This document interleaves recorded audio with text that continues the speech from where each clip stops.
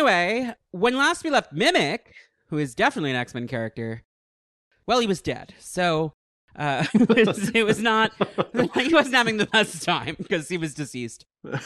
X-Men. In the 21st century, evil mutants led by Magneto aim to destroy the world. The only hope is X-Men. Welcome to Cerebro, the X-Men podcast where a homo and his friends dig deep into the history of Homo Superior. I'm your host, Connor Goldsmith, and with me today for episode 103?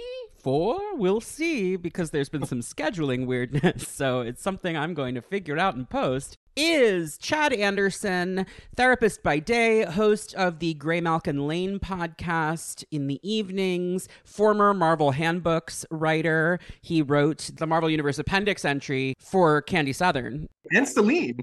And Celine. So, hey, did you write Amanda Mueller, The Black Womb, or was that another Universe Appendix person? Nope, that was not me, but I wish it was. I love when the Marvel Universe Appendix, this is a website for listeners who are not aware. It's marvelunapp.com. I think of it as the Marvel Unapp in my head. I love when they're similarly focused on like an insane character who's appeared like 6 or 7 times. They were very helpful with the Maddie episode just because I needed someone to back up my reading of the X-Men Maddie stuff, and the Marvel Universe Appendix does. So that was very, very helpful. It made me feel less insane. Jeff Christensen runs a tight ship, and the comment sections on some profiles are very, very dense. Are there comment sections? I didn't even realize. I don't read comment sections. It's not a thing I do.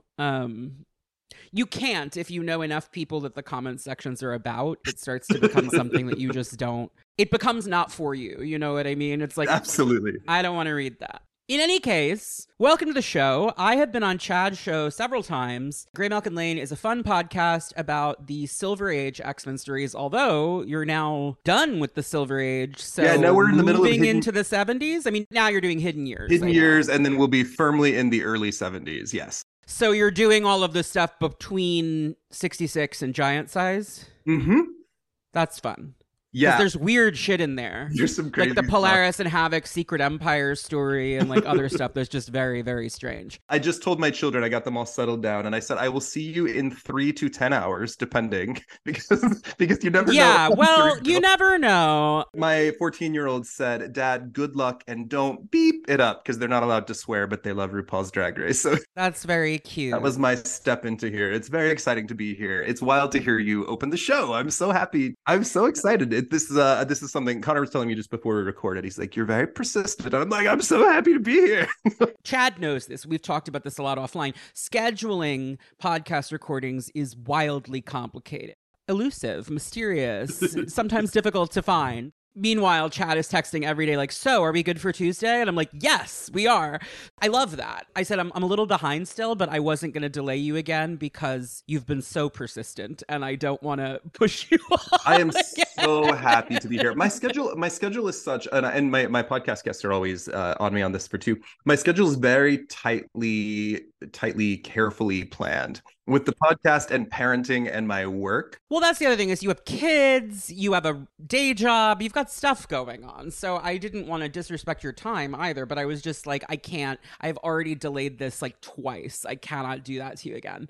How are you today, generally? I'm so good. The kids are out for summer. It is a beautiful day here in Salt Lake City. Lots going on, but I'm so happy to be here. They're filming season 4 of Real Housewives of Salt Lake City right now. Have you seen Lisa Barlow anywhere on the street? We saw her at Pride. There were some of the housewives were hosting Pride events. I'm sure she loved that.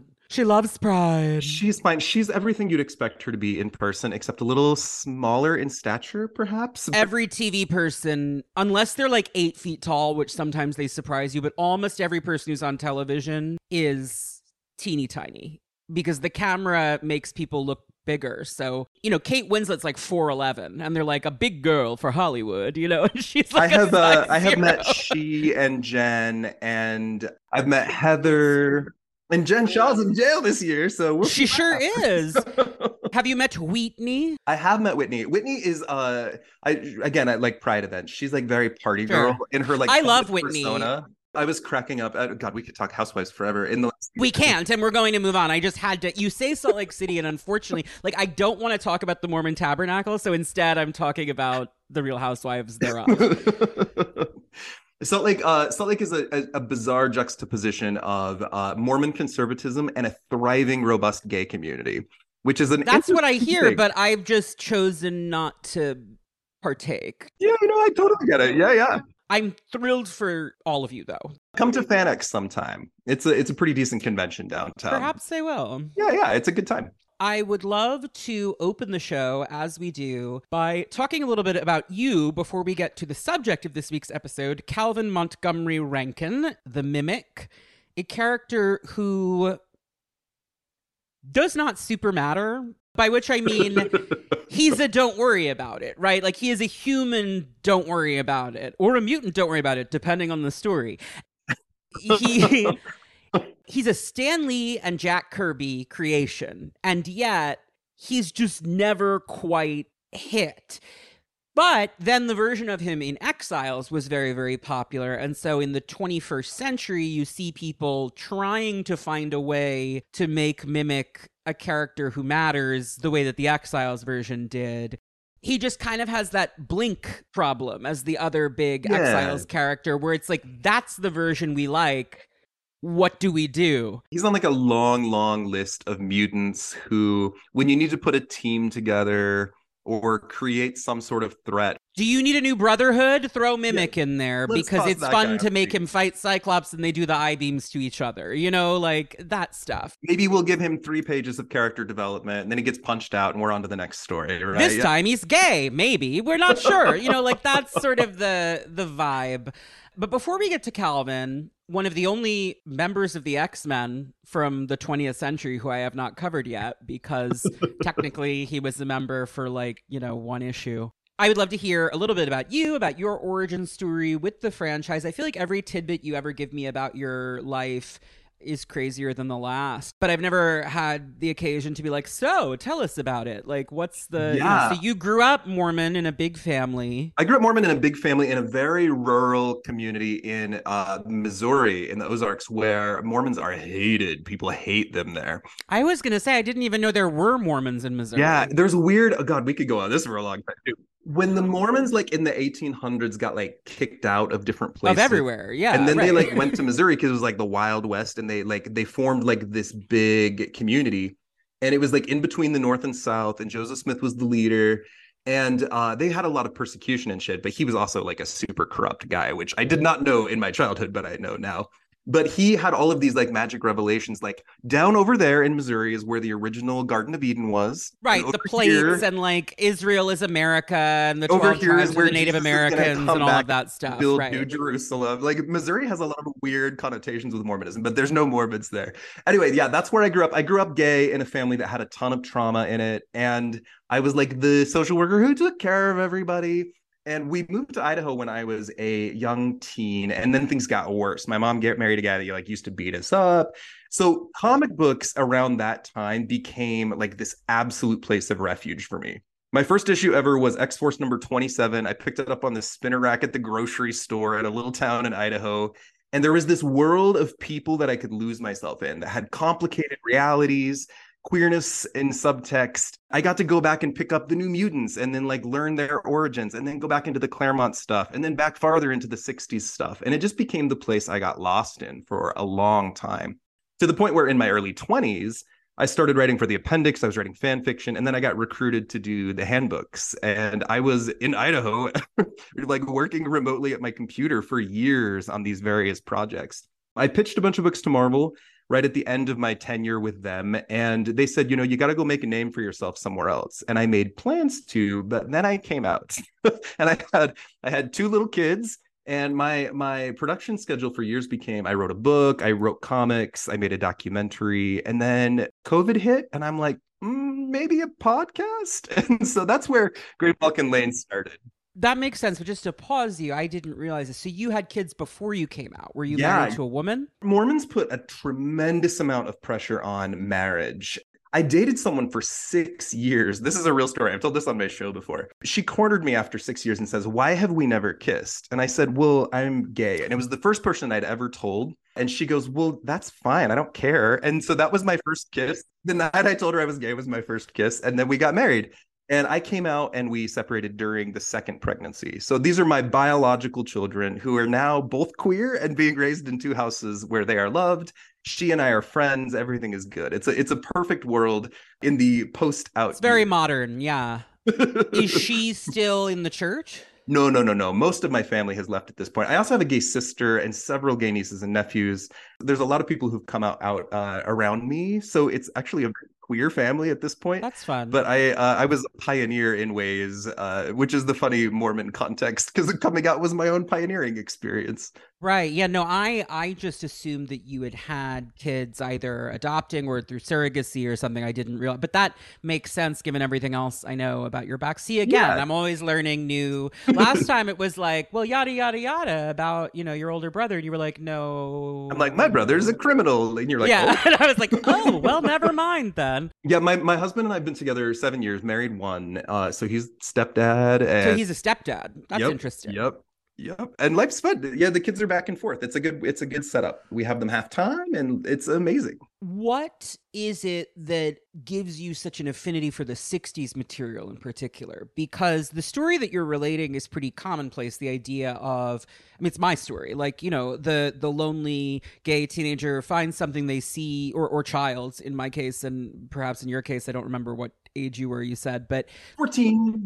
Yeah, like finds this thing that speaks to them. But for most people I talk to where that's the case, it is the 80s or 90s material that really did that, at least people our age. The 60s material is less focused on that mutant as minority thing. So I'm just curious as to what it is. Is it because they're hiding? Like, is that? Yeah, no, I think it's two things, and I'll be quick with my answer here. When I was 15, things got pretty bad, and my stepfather, who was just an asshole, he's dead now. Good. Said I couldn't spend money on comics anymore. And I ended up going to my local comic book store and saying, like, I need comics to survive, but I can't spend money. Can I work here and you can pay me in comic books? And they agreed. And within a few months, I was like nearly working full time, and they were paying me like in comic books hourly by like rate. So I started redeeming this money, and I got this huge comic book collection as a result. And I think the 60s thing, I love all eras of the X-Men.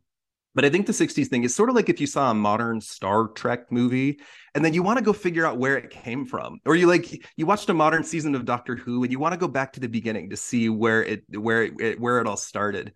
The 60s for me, however, it's not my primary obsession. When I was considering what podcast to do, I was listening to yours, I was listening to Jay and Miles, I was listening to The Ex-Wife, and I thought, what is no one else doing? Jay and Miles and my show kind of skip over the Silver Age because there isn't, at least in my mind, as much to talk about. And you've proven that there's lots to talk about through different lenses, And my initial lens was, I'm just going to have some buddies come over and we'll talk about the comics, which is where we started. And then it turned into involving professionals and podcasters. And it's kind of become a whole thing. We started doing the character trials. So the show, I love all eras of the X-Men, but it's been really fun to go to the beginning and get like a really strong sense of where the company began and where it's come from. Because this is where the X-Men began, even though a lot of the 60s is nonsense. It's wonderful to see it build over time. Yeah, absolutely. And it's not possible to have the 70s relaunch if the 60s material doesn't exist to react to, right? So it is all something that builds on itself. And that's what I like a lot about doing this show, is tracing the way the IP evolves, the way the characters evolve. And so it's always kind of funny to me to go back to the 60s stuff that's so different, even if it's not as useful often to what I'm talking about, just to be like, well, what is Hank like in the 60s, and then pull that out. You take the Beast conversation alone, and we know now Beast is this crazy monster, and you go back to the 60s, you read that scene where he creates the gun to make Eunice the Untouchable's powers turn against him.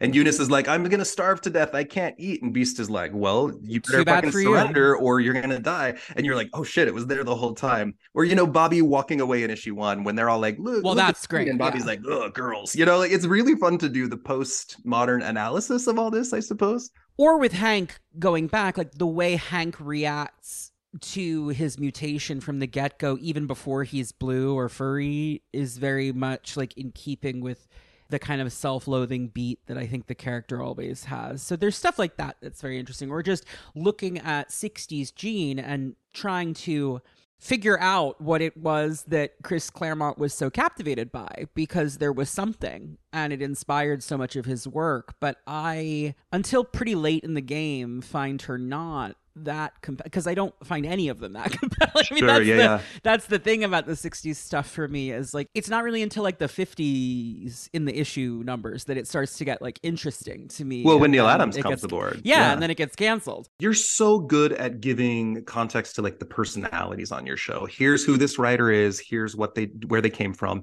And even the 60s, that was the case, right? You see a lot of these different professionals moving in and out. You start to learn their stories and what they represented. Well, and you've had a bunch of them on your show, the ones who are still with us, which has been pretty cool. I mean, how many Roy Thomas and Linda Roy Fight. Thomas? Yeah, exactly. I was just talking about Linda Fight because we did the Necra episode, me and Jordan.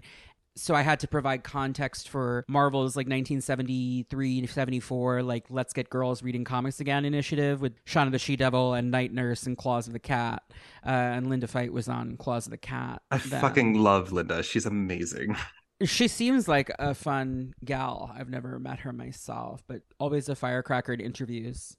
Mimic is a character very much in the 60s mold, and that is part of why I think it's been hard to figure out what to do with him in the years Do you mean mold like something that shapes something, or mold like the gross thing growing on the wall? The 60s mold.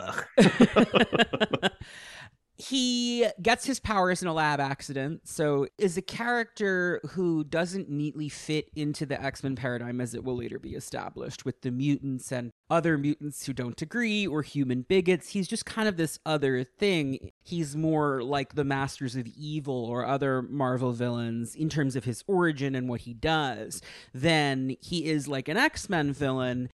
But at the same time, he's so indelibly linked to the original X-Men from the moment he shows up that it's like, well, who else are you going to have him fight? He has the powers of these characters. You want to see him fight them. Stan and Jack were writing 3-team books: Avengers, Fantastic Four, X-Men. And in all 3 of them, they create the villain guy who has all of the powers of the heroes. Yeah, there's the Super Adaptoid. And the Super Skrull for the Fantastic Four. So Mimic is that guy. It's the trope of, what if we have a guy that has all our powers, that's more powerful than us, and then how do we defeat him?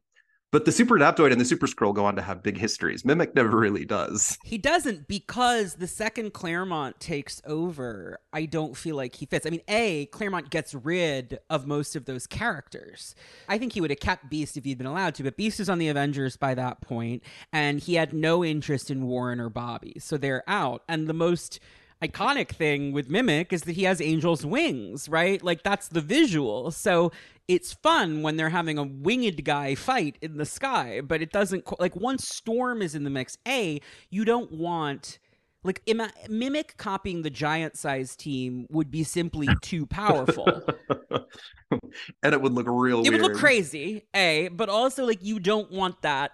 You don't want that. You don't want a guy who has Colossus, Storm, Wolverine, and Nightcrawler's powers at the same time. It would just be too much. You kind of see that when he appears in Excalibur later, because he takes on the Excalibur members' teams, and you get to see him look like that. Where the Exiles version, who has Wolverine and Colossus and Cyclops' powers, they're much scarier than classic Mimic, who specifically has the 60s powers that are not that scary. Jean and Bobby become retroactively scary as they have power creep occur over the decades, but the actual powers as presented in the 60s stories are very of that era. it's one thing that they can do. Jean's telekinetic. Eventually, she's also telepathic. Bobby makes cold and ice and snow. That's probably the most powerful one. But otherwise, it's in that Fantastic Four mold of like, I do one very specific thing extremely well. Mimic has kind of a ceiling on his threat level when you're using just the powers of the O5. It's interesting too. So you mentioned he has angel's wings. He's also got beast's thickness, Hands right? and Like his feet. big feet. Yeah. And then he's got that giant visor that's like different. It looks like ski goggles instead of Cyclops's. Right, to keep He the also has blast Jean in. and Bobby, but he also has Professor X's powers in the first issue too. Mm-hmm. We learn in the Exiles run, at least that version of Mimic, the way his powers are described is he takes on 5 different mutant templates, but he has them at 50% strength. This guy seems to take on everyone's. Yeah, the Exiles version is more balanced to be like a regular cast member in a book. The 616 version just seems to copy whatever. It's much like Sync or Hope. Sync, at least usually it seems like he has to sync one at a time, but then he gets to use them at their peak power level, whereas Mimic always does seem a little bit less powerful than the people he's copying. Yeah. And it makes sense to take this here right away. Mimic's never going to be prominent in a book because Rogue and Sync and Hope Summers are all do way the same better. thing and are characters people care about more and are better at it. So he has that problem. Although it's interesting how their powers are all slight variations. Rogue's is through touch, but she also gets your memories. Mimic takes your skills, almost like Prodigy does. That's the thing. He has Prodigy's power also. Yeah. He absorbs athletic ability. He absorbs intelligence and knowledge from people. But also maybe mental illness and arrogance. Well, right. Like he's just kind of a sponge. And that's where he and Rogue sync up because she has psychological side effects to her power in a way that Sync and Hope don't because of the psyche absorption that you're talking about that she also does. Hope and Sync are the two that I think are the most akin to one another. Yeah. And it's been interesting in the Krakoa era to see Hope take something of a back seat, in part because Sync was getting a push. Like, I think they did the right thing with both those characters. They gave Hope a different role that another power manipulator copier couldn't do with the 5 and the Resurrection Protocol, which to me, I mean, this is not a Hope Summers episode, but made her actually feel like the mutant messiah for the first time in a way that I thought really worked. Whereas Sync, it's like, okay, this is the power copier that we're going to push to A-list status in this era. I think that having him and Rogue on the same team at the same time helped compare and contrast their powers. Mimic's only real moment on Krakoa was a moment where he is used to demonstrate that Hope is special because Mimic can't do what Hope does. And he's still wearing that fucking terrible costume from the beginning. Oh, I don't mind that costume. That's the Dark X-Men one, right? The blue and white version is a little nicer. He's wearing the blue and white one in that Yeah, scene. that one's a little better. I just want an updated look for him. I want something wholly original. That's fair. It does look very Warren, the blue and white costume, even if it's not the colors Warren typically wears anymore, because when Warren goes angel mode, they usually do the red and white. It still just looks like brunette Warren to me, because the wings are such a strong visual signifier. Another reason Mimic will never work really is he doesn't have, if you look at the original X-Men, he knew them for a while, but he doesn't have any key relationships with any of them. He doesn't know them very well. Maybe Xavier a little. Barely, though. There's no key. I feel like he knows Wolverine better than he knows the other ones because of that Marvel Comics Presents story. Because he was Wolverine for a minute. Because he became Wolverine for a hot minute. Right. Part of it is like, he doesn't know anyone else either. Like, there are characters who started in X-Men comics and then went elsewhere, like Quicksilver and the Scarlet Witch, for example. But they have character relationships that we're able to, like, build out. Mimic is just kind of, I mean, because of the nature of his power, he's usually, like, secluding himself in the woods somewhere. So he doesn't really know anybody. And because Excalibur got canceled, like, he clearly was going to join up, but then the book was canceled. So it ends. This is back in 1999 or 98. He shows up in, like, the penultimate issue of that book. The very end, yeah. And it's interesting because then Dark X-Men retroactively establishes a bond that developed between him and Moira, which I think would be really interesting now. But in terms of people who need to have a conversation with Moira, he's pretty low on the priority list, I would think. Absolutely. And another thing about original Mimic is the original X-Men fucking hate him. They think he's the Can't worst. stand him. I mean, he's an asshole. Yeah, he's an absolute asshole. Yeah, he isolates, he pushes people. Paul Cornell will later diagnose him with bipolar disorder. With bipolar disorder, which I think is helpful in some ways for the character.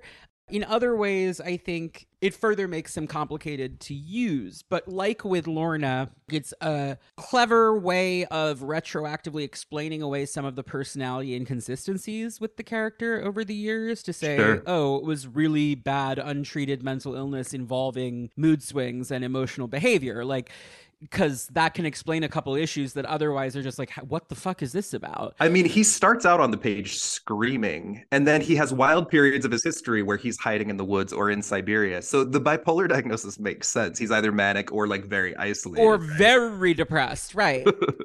The point that I guess we're like trying to isolate is like he's a very interesting character who has an interesting historical role in the franchise, but who doesn't feel like he's ever going to get the bump the way that Sync just did, for example. Like, I don't think Mimic is a character that some writer is going to one day make the star of an X-Men book. I don't quite see it, but that doesn't mean he's not interesting to talk about. I think a couple writers have tried. Ben Rabb in Excalibur tried.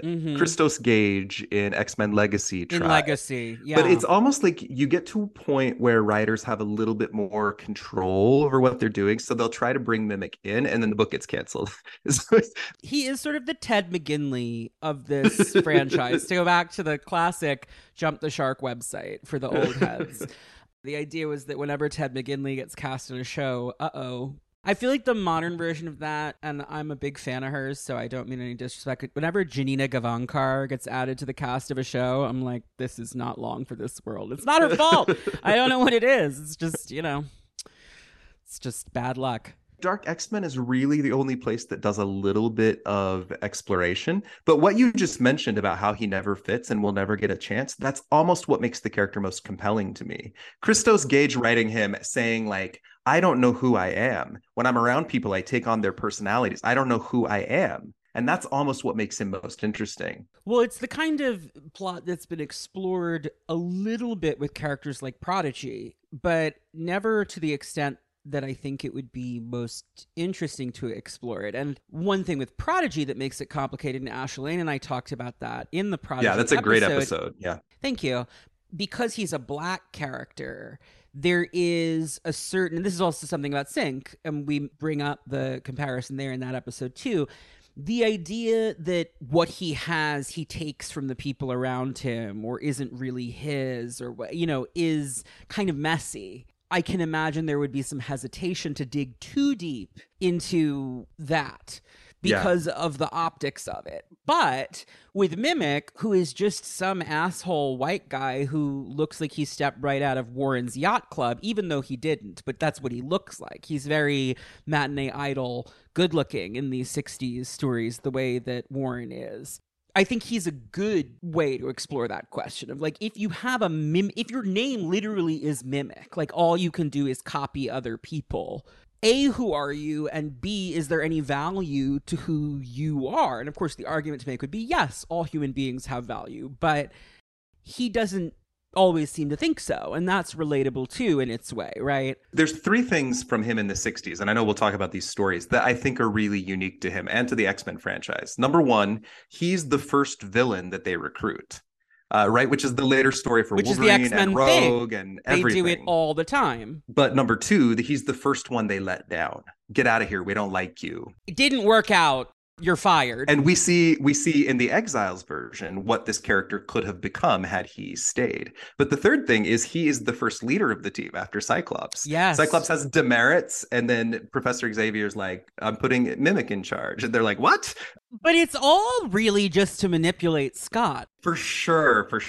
This is one of Charles's early, like, fucked up power plays. And it's interesting because Well, it's interesting because of where he pops up again in Uncanny in the 90s, which is the Onslaught arc. So, like, Charles has always been thinking about Mimic, like, and how to use and weaponize Mimic. So we'll get there. We're going to do a chronology here because there's not a ton of story material to cover. Sure. Because of that, we're also, as I said when I announced this episode, going to do something a little different this week. This is the first time, I think. Actually, technically, the Opaluna Saturnine episode also covers Courtney Ross and Set Year 9, but those are all characters interacting with each other on Earth 616, so it's slightly different. This episode is going to cover both Calvin Rankin of Earth 616, the Mimic of the Silver Age, created by Stan Lee and Jack Kirby, and then also cover the Mimic of Earth 12, who is one of the main cast members of Judd Winnick's Exiles. It cracks me up that it's Earth 12. It's like this early small number. Out of all the universes, he's number 12. That's why I love that Opaluna Saturnine comes from Earth 9. Sure. It's real early days. Like, they mapped that one early. And that makes sense that the Courtney Ross of Earth 9 is the one who would be in Otherworld overseeing things. They had to get through over 600 more Earths before we got to 616. It's also further evidence in my mind that it should be 616 because you're not calling it Earth 1-2. It's Earth 12. Get it together. Come on now. I think I say 616 and 616 interchangeably. I think whatever comes out of my mouth. I'm just very... I crave the ability to defend myself because I recognize that canonically it's 616. So we're going to cover both of those characters because much like the Age of Apocalypse boosted the profile of certain characters, Exiles, which is in many ways a sequel to Age of Apocalypse. Yeah. It's designed to have a book for the character Blink from Age of Apocalypse, who was a huge breakout character and needed somewhere to go once AOA was over. Much like Age of Apocalypse, Exiles uses certain characters who were not that prominent or popular in the mainstream continuity and gave them something of a boost. Or the way that they were positioned in AOA influenced how the character in the mainline continuity changed going forward. Hank McCoy is the most obvious example because once Dark Beast was so popular, it felt like almost every Hank story became at core about what is it about Hank that could have led him to become Dark Beast. Is our Beast like that? And Nicias' Threnody story, I think that's kind of what creates the ball rolling downhill that has gotten us where we are today, 30 years later. Which is where Mimic comes in as the plot device later, because we have the time-traveling teenage X-Men, the present X-Men, and the future Brotherhood X-Men all in the same room. Similarly, the characters chosen for Exiles got a boost in popularity that then led to, in some cases, an attempt to make them work in 616 in a way they hadn't before. Mimic and Blink are the two really obvious examples. Yeah. And the reason Mimic's in that book, and again, we'll get there. I haven't had the opportunity to interview Judd Winnick, but I did find an interview and listen to it. The reason he chose Mimic is as a kid, he loved 60s X-Men. And he wrote like a whole series of fan fiction things when he was a kid about Mimic becoming this amazing hero. And so when he got the Exiles gig, he's like, yeah, let's use that guy from my childhood. Yeah, it's fun. It's a conspicuous team, that team, right? Because it's all characters who were either dead or irrelevant in mainline continuity, plus Nocturne, who's the one who eventually made the jump to 616. Yeah, the other book at the time being like Mutant X, which is all variations of the original team, right? Yes. This one's wildly different. This one's very different. Before Exiles, most X-Men fans were like, who's Mimic? And after Exiles, it was like, when is 616 Mimic going to matter? And the answer is, not yet to this day. But hope springs eternal. I think we should just start from the beginning. Yeah. Can I introduce one thing before? Yes. My favorite thing about the 60s books is the three swinging gals at the Coffee A Go-Go. And I know you and I are similar here. Candy Southern, Vera Cantor, and Zelda Kurtzberg. Yeah, no, you are a big Vera Cantor head. I love all three, but Vera is my favorite supporting character in the X-Men franchise. And she's Jewish Mimic's queen origin. I support her. And she's, a big part of Mimic's origin story randomly. And actually, even up through Dark X-Men, a big part of Mimic's story, which is kind of fascinating because I don't think anyone had besides you, had thought about Vera Cantor in years when that Dark X-Men story came out.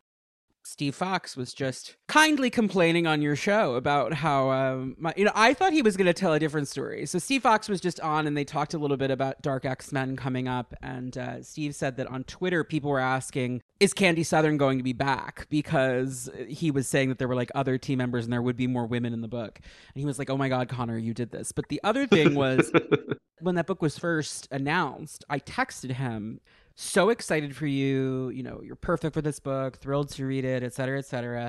But if you disrupt my complex Scott, Maddie, Warren, Candy, double date headcanons from the 80s, I'm going to be really upset with you. So just putting that out there.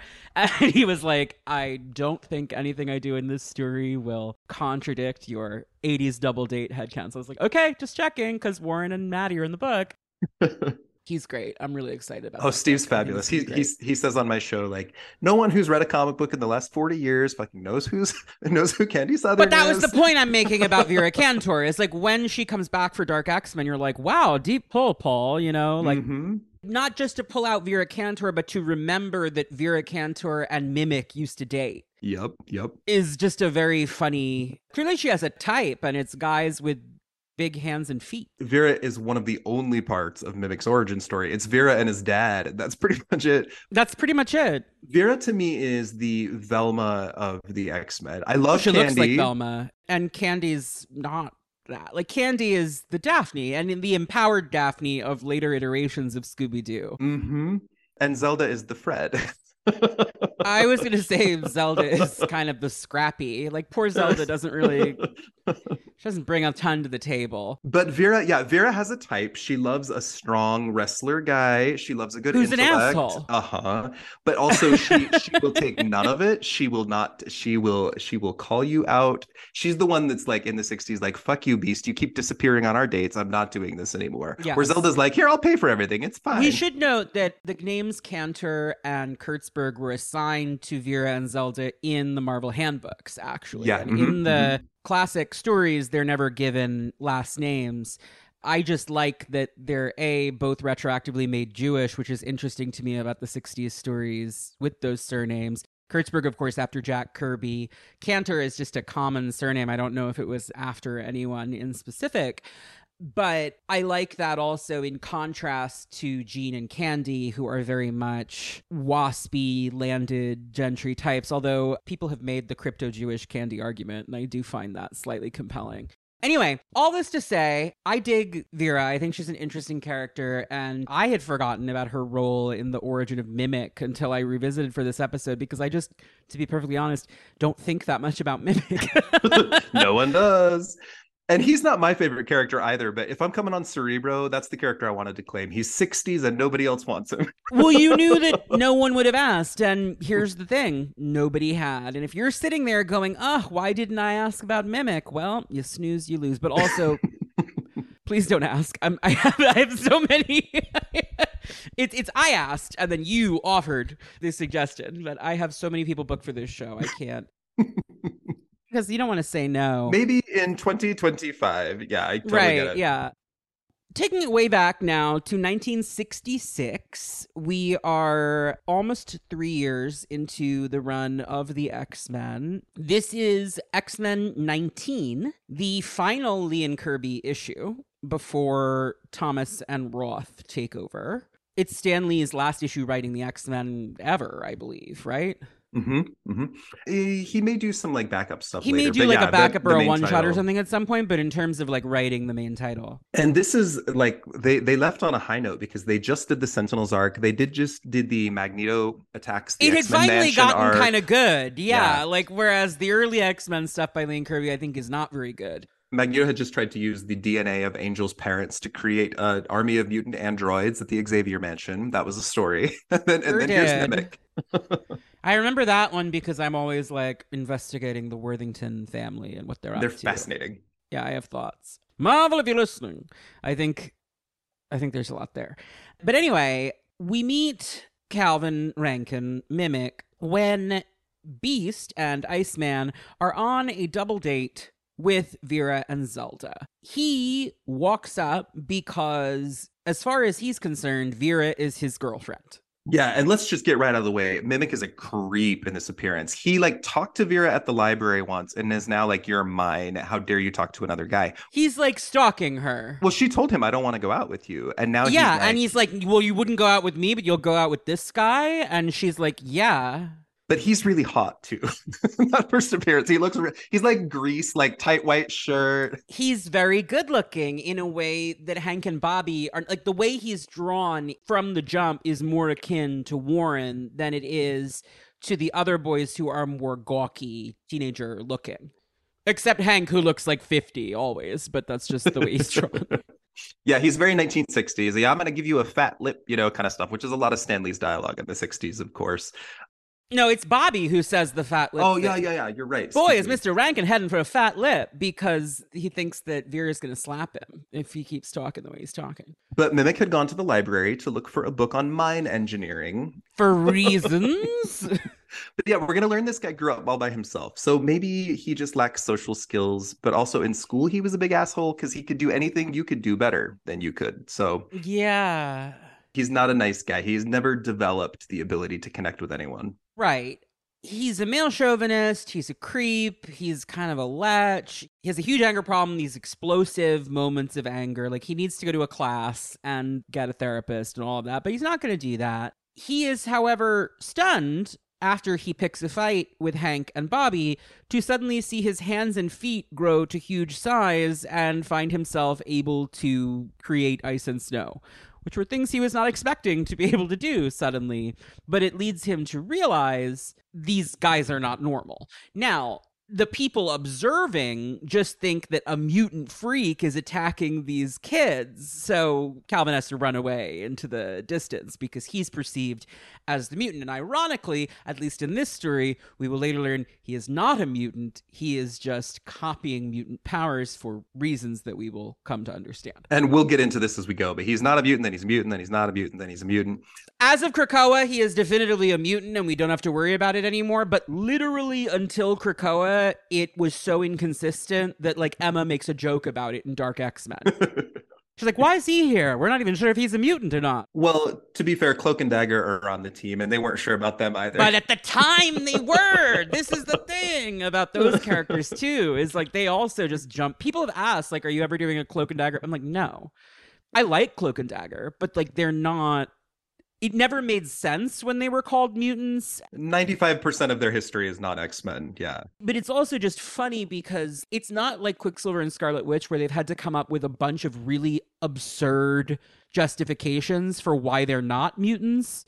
With Cloak and Dagger, the story was constantly, when the X-Men were the biggest thing in the world, trying to justify why they could be retroactively considered mutants. It was very easy when they no longer wanted them to be mutants to say, oh, they never were. It's like, duh, because that never made sense at all. This is never implicitly stated, but two things about Mimic from the beginning is he knows how to use Beast and Iceman's powers right away, and then Jean and Xavier's powers soon. Instinctively, yeah, much like Sync. He also knows he needs Ruby Quartz right away. Mm-hmm. So he's not just taking their powers, he's taking their training. Maybe not on purpose, maybe he doesn't know what he's doing, but he knows what he's doing right away with certain parts. You also wonder if maybe he is mimicking their mutant status or mimicking the status of humans because he's a mutant. Well, it's like it worked either way because you could always justify with him that his power was doing some. I think that's what they eventually did with Wanda, right? They were just like chaos magic. Oh no, it was the High Evolutionary. Oh, sure. Disguised them as mutants for reasons. Why not? Same thing Franklin Richards did. We can't talk about that.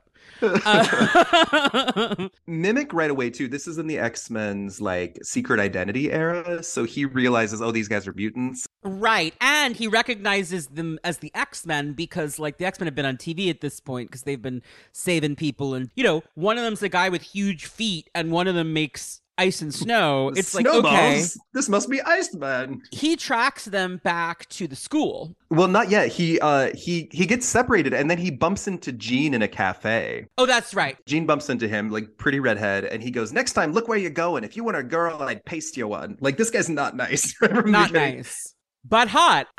We keep making faces at each other. Here's the thing, guys. Is he like an angry, weird guy who's not very polite to women? That is correct. Look, Brando in Streetcar Named Desire is not a good guy either, right? But there is something about the very, very handsome, nasty piece of work that is intriguing on a base lizard brain level that I'm not proud of. There are the guys you date, and there are the guys you fuck. And this is someone you fuck a couple times. You don't introduce him to your mother. Okay, so really problematic headcanon theory. If I'm Vera Cantor, I help this guy at the library and then I fuck him. I'm not going to say that to Hank. Yeah. But the way, like, and she's very buttoned up and prim, but I think she's secretly a freak, and that's what her X Factor arc is about, right? Yes, there are later scenes that show her wearing like negligees around the apartment all by herself. And she goes punk in the 80s, which is why Hank dumps her. She goes Elvis Costello. She's got like an art freaky side. Yeah, so like the way I can read this story reparatively for Mimic, because later stories will not feature him being like a stalker or a chauvinist perv in this way, is like, I think it's possible to read this as Vera and Calvin hooked up. She thinks he's kind of an asshole, so she doesn't want to go out with him. And she's out with Hank, which, like, big upgrade, lady, but it seems like it to her. But you get what I mean? And that he's pissed about that. Like, that, I think, could be. She loves a pair of thick shoulders. And Vera's maybe most prominent story where she gets the most attention is the Peter David X Factor issue, where it's called Desperately Seeking Vera, in which it's the Desperately Seeking Susan movie starring Madonna, where the button-up girl is trying to live the free girl life, and Mesmero makes her be a prostitute for a minute to lure Beast into a trap. This character is seen as the buttoned-up girl with the wild now, side. That's a character I have no interest in a reparative reading. Mesmero, that's a creep. We've done characters on my show, Character Trials, and we always give like a how much of an asshole percentage rating they are at the end. Mesmero's the only character that got 100%. Like, he's fucking Mesmero. Like, he's the worst guy. He's awful. No, he's like Purple Man, kind of like, I'm not a fan of this guy. This is not a Vera Cantor episode, much as I'm sure you would love for it to be. The way that I, rereading this, thought of it was, I was like, maybe there was more going on. Because also, like, in his fourth or fifth appearance, we find out that they're dating. Mm-hmm. Which is weird, unless you go back and look at this. And, like, obviously, the intent in this Stan Lee and Jack Kirby story is that he's a creep who is pursuing her aggressively. I'm just saying it seems like retroactively maybe something more complicated was going on. It gives him a weird motivation to want to destroy the X-Men outside of just wanting to prove he's better than them, which is the very first thing he does. Those are the X-Men. I must destroy them, you know? Yes. But first, he tracks them all back to the X-Mansion and says, I should join the team because, look, I have all your powers, I'm the best, etc. We get his tragic origin story, which explains what he's actually after. It is important to note, there is a line of dialogue from Professor X in this issue that says Cerebro does not detect him. Right. There's no new mutants around for 100 miles. So he's clearly not a mutant in this first issue. But something's up. So we get the backstory. His father was a scientist working on a strange, dangerous experiment, more dangerous than any of them dreamed. But like what exactly it was, not super clear. Something chemistry oriented. He came in to ask his dad a question. It becomes clear in the flashback that his father didn't have much time for him. He's coming into the lab like, Dad, can I talk to you? And his dad is just like, get out of here. You're not supposed to be here in the lab. Because he was upset about that, one day he snuck into the lab by himself when his father was out of the house and knocked over some test tubes or whatever and got covered in hissing acid science gas. And then developed a strange ability in the years that followed as he grew into a young man. We get the story a little later about how Xavier would go to school as a kid and like automatically know how to do things. This is weirdly akin or no, to that's that. Earlier, because that's the Juggernaut. Oh, yeah, the Juggernaut flashbacks. But it is like that. It's repeating kind of that beat that Charles had, where Charles excelled in school because he was stealing the answers from his professor's head. not even realizing he was doing it, really. And here, very much without realizing he's doing it, Calvin automatically mimics the powers, in a sense, of the people around him. So he's as smart as his teacher. He's as strong as the varsity athlete who might bully him or whatever. Like, and if that's the way you grow up, he grows up arrogant. Because anything you can do, he can do just as well. But in his mind, he can do better. Yeah.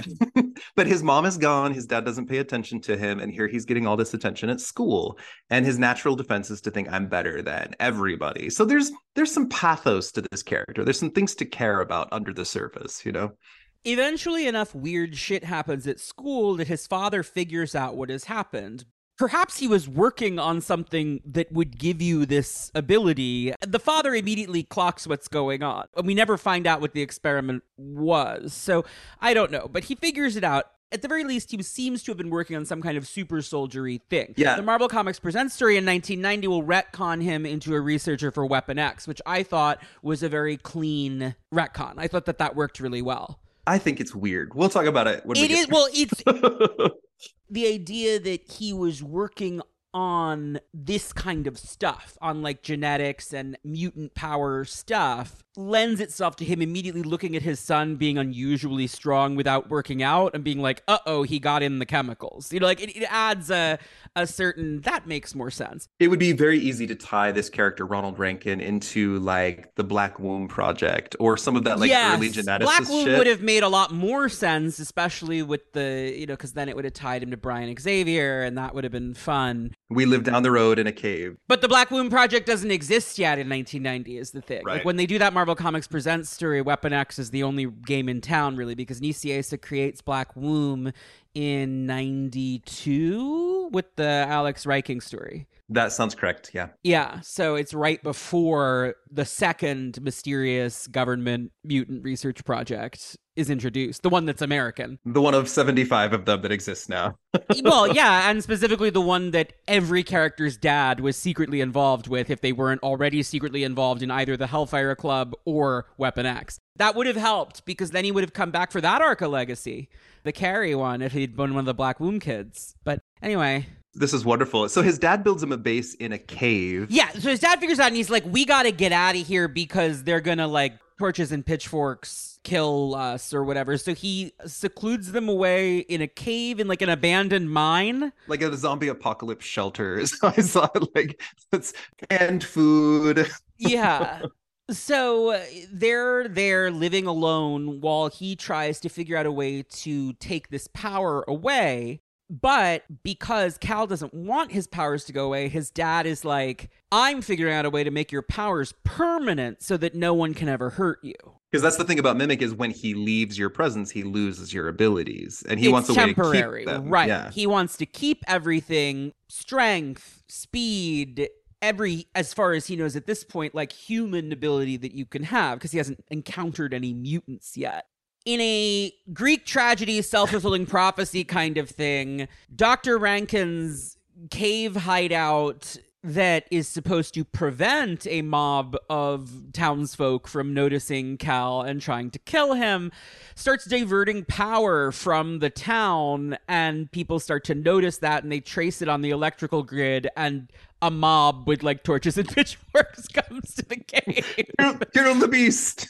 Yeah, exactly. I do adore, this is not my favorite origin story, but I do adore how much Stan and Jack can pack in an origin in just a couple pages and give you enough to care about. It's really strong. The way I remember this one, like I didn't, the 60s stuff was just not as, because I was reading that and the 70s Masterworks at the same time. Oh yeah, no comparison. 60s stuff, no comparison.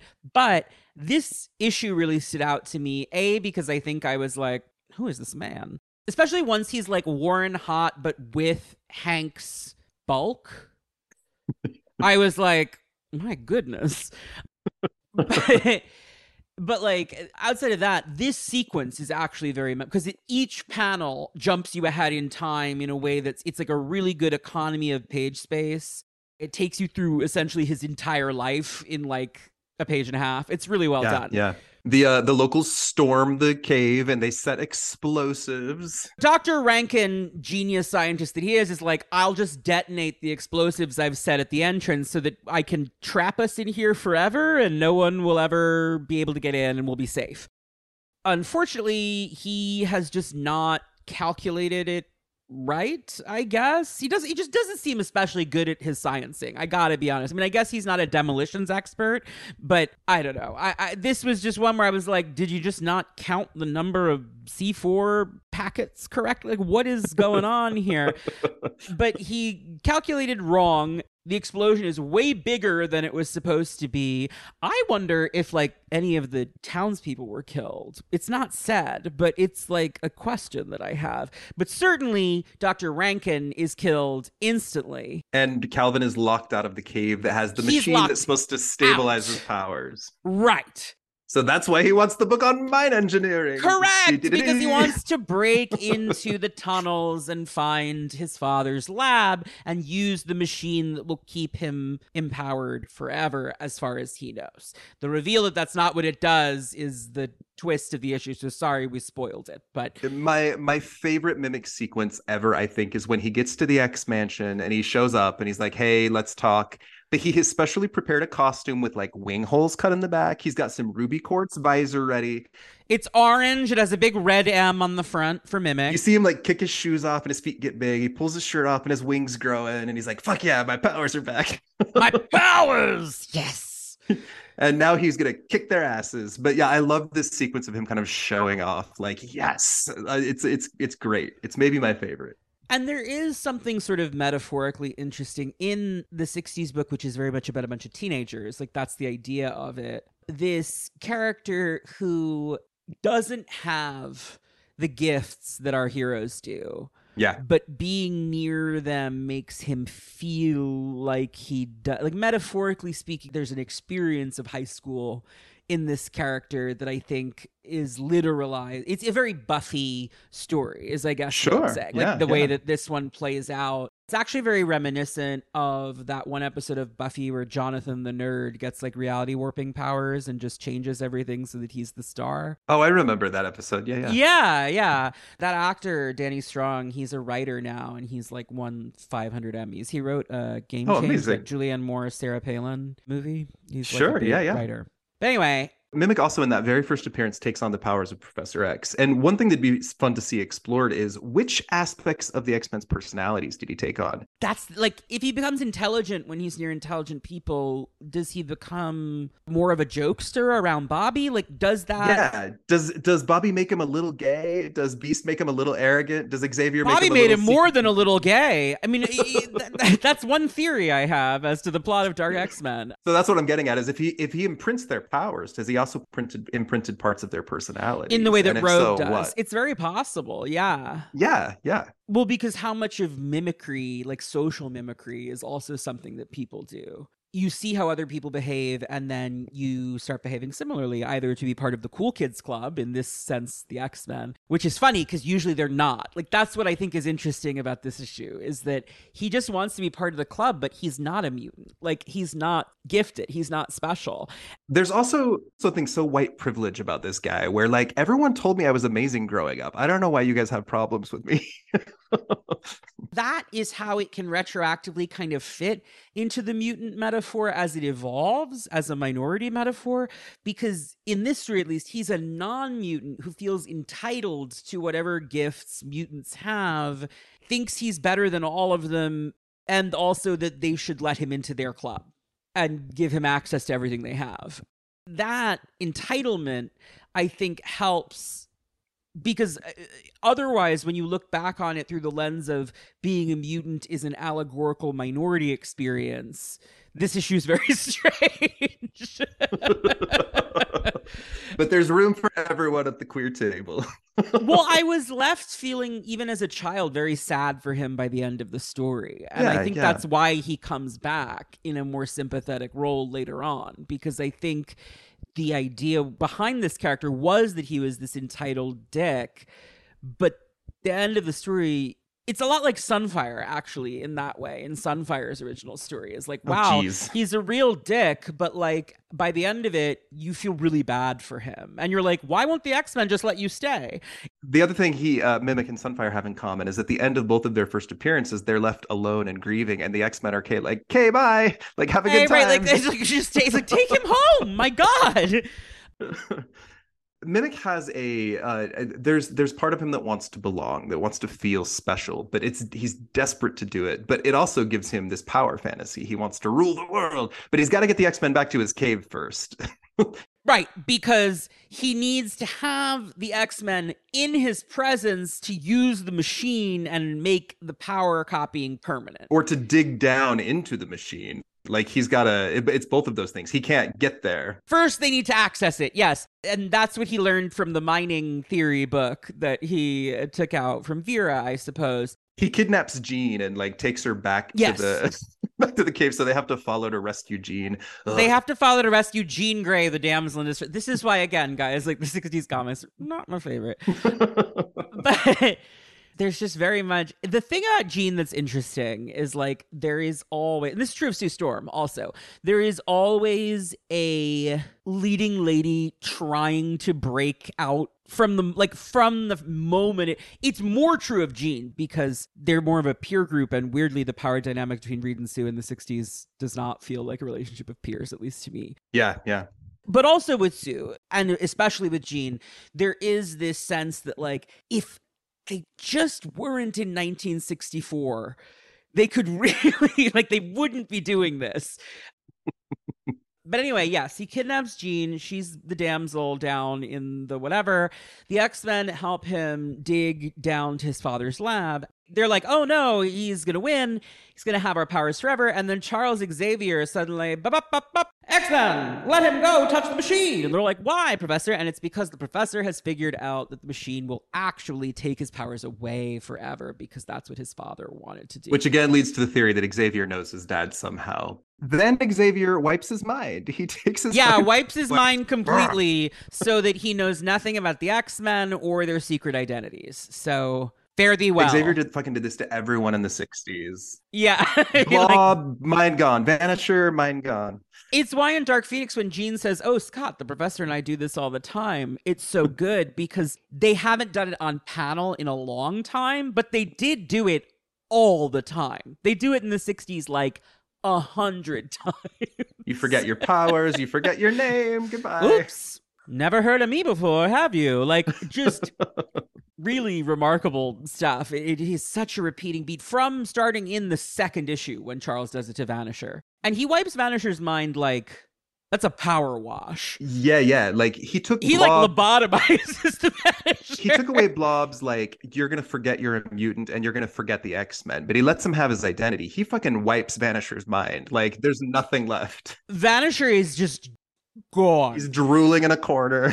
Yeah. In his snakeskin Palm Springs costume. I know. And they're all just like, and we lived happily ever after. To me, my X-Men. It's like, wow, crazy. That one felt crazy to me even as a kid. I was like, he did what? There are about 20 X-Men villains from the 60s that you just never see again. Kukulkan and you see Grotesque a few times, but Mimic comes back. Mimic does end up coming back. Roy Thomas, I got to interview Roy, and the reason Roy Thomas brought Mimic into the X-Men is he's like, I thought it was a cool idea to just have someone with all their powers. And then I realized when someone has all their powers, there's less for them to do with their own powers. So I had to write him right back out.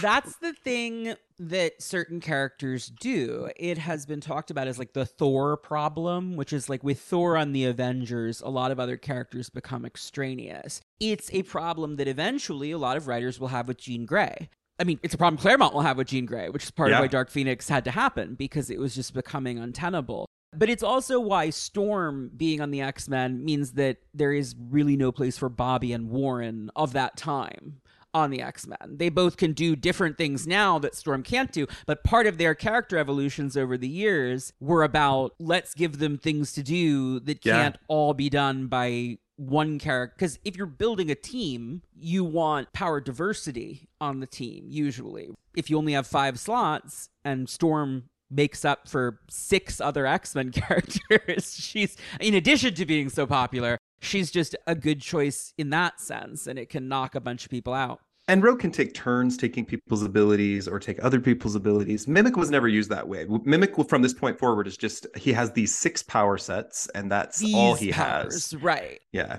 Although he does adapt Banshee's powers, now that I'm thinking about it. He's done other things on occasion, but usually when he pops back up, he'll have found a plot device way to have the O5's powers back in. To go back, what I meant was like, in the way that Storm does that, but that's the point of Storm. Mimic joining this team does that to all the other characters, and it was not the point of Mimic. Like, we're not actually replacing these characters with Mimic, so he can't hang around.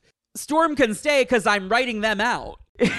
Like, that's sort of the difference here.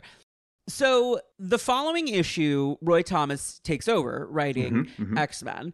And about a year-ish later, X-Men 26. So that's 1960. It's still 66, actually. When Jean's off fucking Ted Roberts at Metro College. Yes, Jean's fucking Ted, the brother of the Cobalt Man. See the Candy Southern episode for more on the Cobalt Man, maybe? I don't even remember if we talked about it, because the Cobalt Man, truly, don't worry about I also have a whole Cobalt Man episode. So. I bet you do. I bet you do. No, notable mostly for the brother who Jean dates, because it's important that Jean loses her virginity not to Scott, and that Scott then is a virgin in New Mexico, because it's part of his complex about Phoenix and all of that stuff. And Ted's like, hey, Jean, have you met my friend Cal? And Cal's like, I think I know you somewhere. And Jean's like, oh, fuck, oh, fuck, oh, fuck. Oh, fuck, oh, fuck, oh, fuck. But then Cal privately reveals to Jean that actually an accident at the chem lab completely restored his memories and his powers, which very convenient way to just bring the character back. But also, what was he huffing that undid Charles's telepathic mind wipe? Because, frankly, someone needs to isolate that. I mean, Mimic also has Charles's powers, so he just mindfucked himself. That's true. So maybe he just undid it when he got the powers back. That's very possible. He decides to join the team because Cyclops is having his Sunspot in Fallen Angels moment. He accidentally hurts Warren in a danger room exercise, and he's like, I don't deserve to be the leader anymore. And so, to manipulate him, as we alluded to earlier, Charles is like, well, I've allowed Mimic to join the school, and he's the leader now. And it's all to make Scott believe in himself, because only Scott could truly be the leader of the X-Men. It really is. It's Xavier manipulating Cyclops, which he does all the time, consistently, especially in the 60s. It's all subtext, but you can definitely see it there. Well, you can see where other writers later on pulled that out, because it's just there. It doesn't really work. They're not getting along. They still don't like each other. And eventually he's like, I quit. But he can't quit because the super adaptoid, ironically, shows up and they have to fight the super adaptoid. He wants to turn the X-Men into robots. I'm not super clear on what his plan is, but it doesn't super matter. He's trying to turn them into versions of himself so that he can have a family. He's androidifying them. Is he an android? He is. He is an AIM experiment. This is not a super adaptoid podcast. I was like, he's a robot, right? Like, but like a Vision style. Well, he's a combination of the cosmic cube and unstable molecules, is what they say he is, which is fascinating. Fine. Moving on. Point is, there is, before the fight with the super adaptoid, there is the Puppet Master takes over the Mimic and makes him fight the team. The Puppet Master famously tried to control Xavier's mind a couple times in this. Well, I said famously, like anyone remembers this that. Is the Puppet Master from Fantastic Four. Alicia Masters' dad. He's got radioactive clay, and if he makes a figure of you, it's like his voodoo doll. It becomes like a voodoo doll, right? Yeah. So he controlled the Mimic. Mimic also met Banshee in Banshee's first appearance. That's right. We don't have to spend a lot of time on there. There's one key speech. I'll do this quickly, because this is how he sees himself when he's depressed. When he's manic, he's very like, I own you, like I'm more powerful than you. But when he's depressed, there's a little speech where he goes, condemned, yes, I am condemned. I'm sentenced forever to live only in the shadow of other men's powers, other men's abilities. Nothing is truly mine. Like, you get this like pathos of like the bipolar stuff is there from the beginning. It's clear that Roy was trying to make the character work. Like, he's there for a couple issues. It just doesn't gel. But he is the first to join the team beyond the 05. I mean, that is the thing that's kind of significant about this character. If you're taking that Sporkle quiz, that's like every X-Men member ever, and you forget that Mimic is a member of the 60s X-Men, you're gonna be very frustrated for a while. We also get a couple scenes in the danger room between Mimic and the X-Men where he's so arrogant. They're just like, fuck you, man. And Xavier's really pushing them. But Mimic wants nothing to do with the team. He only wants to prove that he's better. And that's when you get into number 29, when the super adaptoid shows up. That's the pathos for this character, is he's very arrogant. He's ready to quit. But then he like gets a moment of heroism to end the team because the X-Men are all defeated, but Mimic like submits himself to the super adaptoid and their powers like cancel each other out. Yes. So it's kind of a Cyclops and Havoc thing, except where that they make each other more powerful. Here, it's like the feedback loop created by our powers. We're like draining each other into nothingness, basically. So he sacrifices himself to overload the super adaptoid, and the day is saved, but as a result, Mimic once again has lost his powers apparently forever. Before the super adaptoid fight, Xavier fires Mimic from the team. He says, Calvin, I've overlooked your insolence toward me and your constant bickering with the other X-Men because I thought you would change in time. But now I'm beginning to suspect I was wrong, that your overwhelming ego is more than the X-Men can afford. I think it best that you leave the school as soon as possible. We'll fight Factor 3 without you. And Mimic has a moment of like, you can't fire me, I quit. Right. And then the super adaptoid fight, which is also the scene where Bobby's out on the ice like, I'm gay, hooray, look at me ice skating. The thing is, he then proves that he could be a great member of the X-Men, but unfortunately, as a result, his powers are gone, so he can't be part of the X-Men. So goodbye, we've written you out. But he gets that moment of heroic proving yourself that is very different from the way it's left at the end of the first Mimic story. And his final line in the 1960s, even if the Mimic is gone forever, it was worth it if Cal Rankin became a man. I mean, I guess. There you go. He's then out of publication until 1973. So this is 6 years later. Incredible Hulk 161, which is guest starring Beast. This is a Steve Englehart joint drawn by Herb Trimp. And it is all about the Hulk, as one might imagine. Steve Englehart, one of his first assignments at Marvel was Amazing Adventures, which he took over for the Beast Turning Blue story. And he set up some subplots there. One of them was a mysterious woman showed up and was like, Beast, I need your help. And this is where Beast is wearing the latex mask over his fur. To still look human, yeah. Tell. And so this is where Steve is picking up that story because Amazing Adventures got canceled. And now he's telling the here's why Vera needed Beast's help story. Yes, because it's Vera Cantor who was calling for Beast's help. And this story digs into that. You may recall Steve Englehart from the Necra episode. He wrote the really wild Vision and Scarlet Witch and West Coast Avengers stories that Necra and Grim Reaper were in. I got to interview Steve. He's a lovely guy. He's great. He is not shy with his opinions. He fucking hates some things at Marvel, but he was one of the guys that like really abruptly left when the editorial changed. They took his creative freedom away and he's like, fuck you guys, I'm out. But he's told some amazing stories. He's written great stuff, but I was not shy about some of my opinions on his work last time. So I hope he won't mind if he I cannot wait to hear the Necra episode. I love her. She's a fucking trip, man. This is back to basics with like X-Men again, because that episode, you don't get to X-Men until like 2005. Before that, it's all just insane stuff. Like not just Avengers stuff, which you would expect, but like Shaun of the She-Devil and Spider-Woman and all Once that. in a while, you do an episode like Necra or Quicksilver, and I'm like, ooh, how's Connor going to take all this non-X shit? Well, here's the thing. I read lots of non-X shit. I just don't know. Like, it doesn't come off the dome the same way because it wasn't my childhood obsession. So it's like, I can tell you all, like I went into a tangent about Hellcat and Tigra in that episode because I know that stuff. It's just not the place where my brain just starts going bzzz. Yeah, as one of your fans, I'm always just excited to hear how you're going to approach it. Yeah, I can't wait.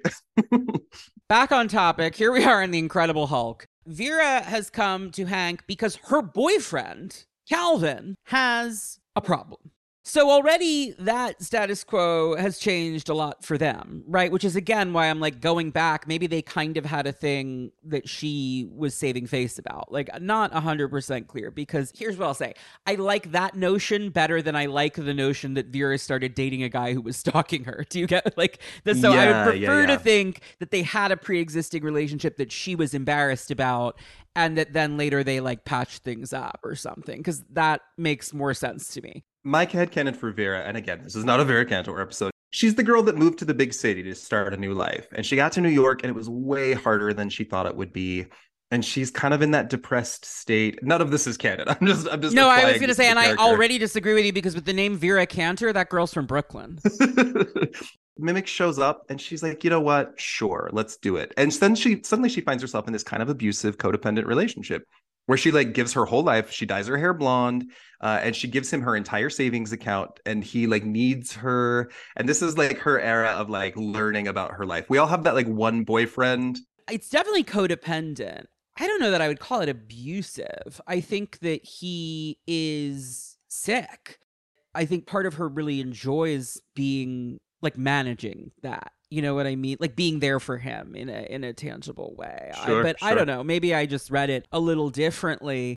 The thing that becomes a problem here is that his power is not only come back, but it's worse. He is latently draining energy now from the people around him. It becomes parasitic in a way it wasn't before. It's more like Rogue, in fact. He's draining from people. When he takes your strength, he takes it instead of just copying it. He's not mimicking, he's stealing. But somehow Vera is immune, and they've moved to like the remote Canadian wilderness together. It doesn't make a ton of sense.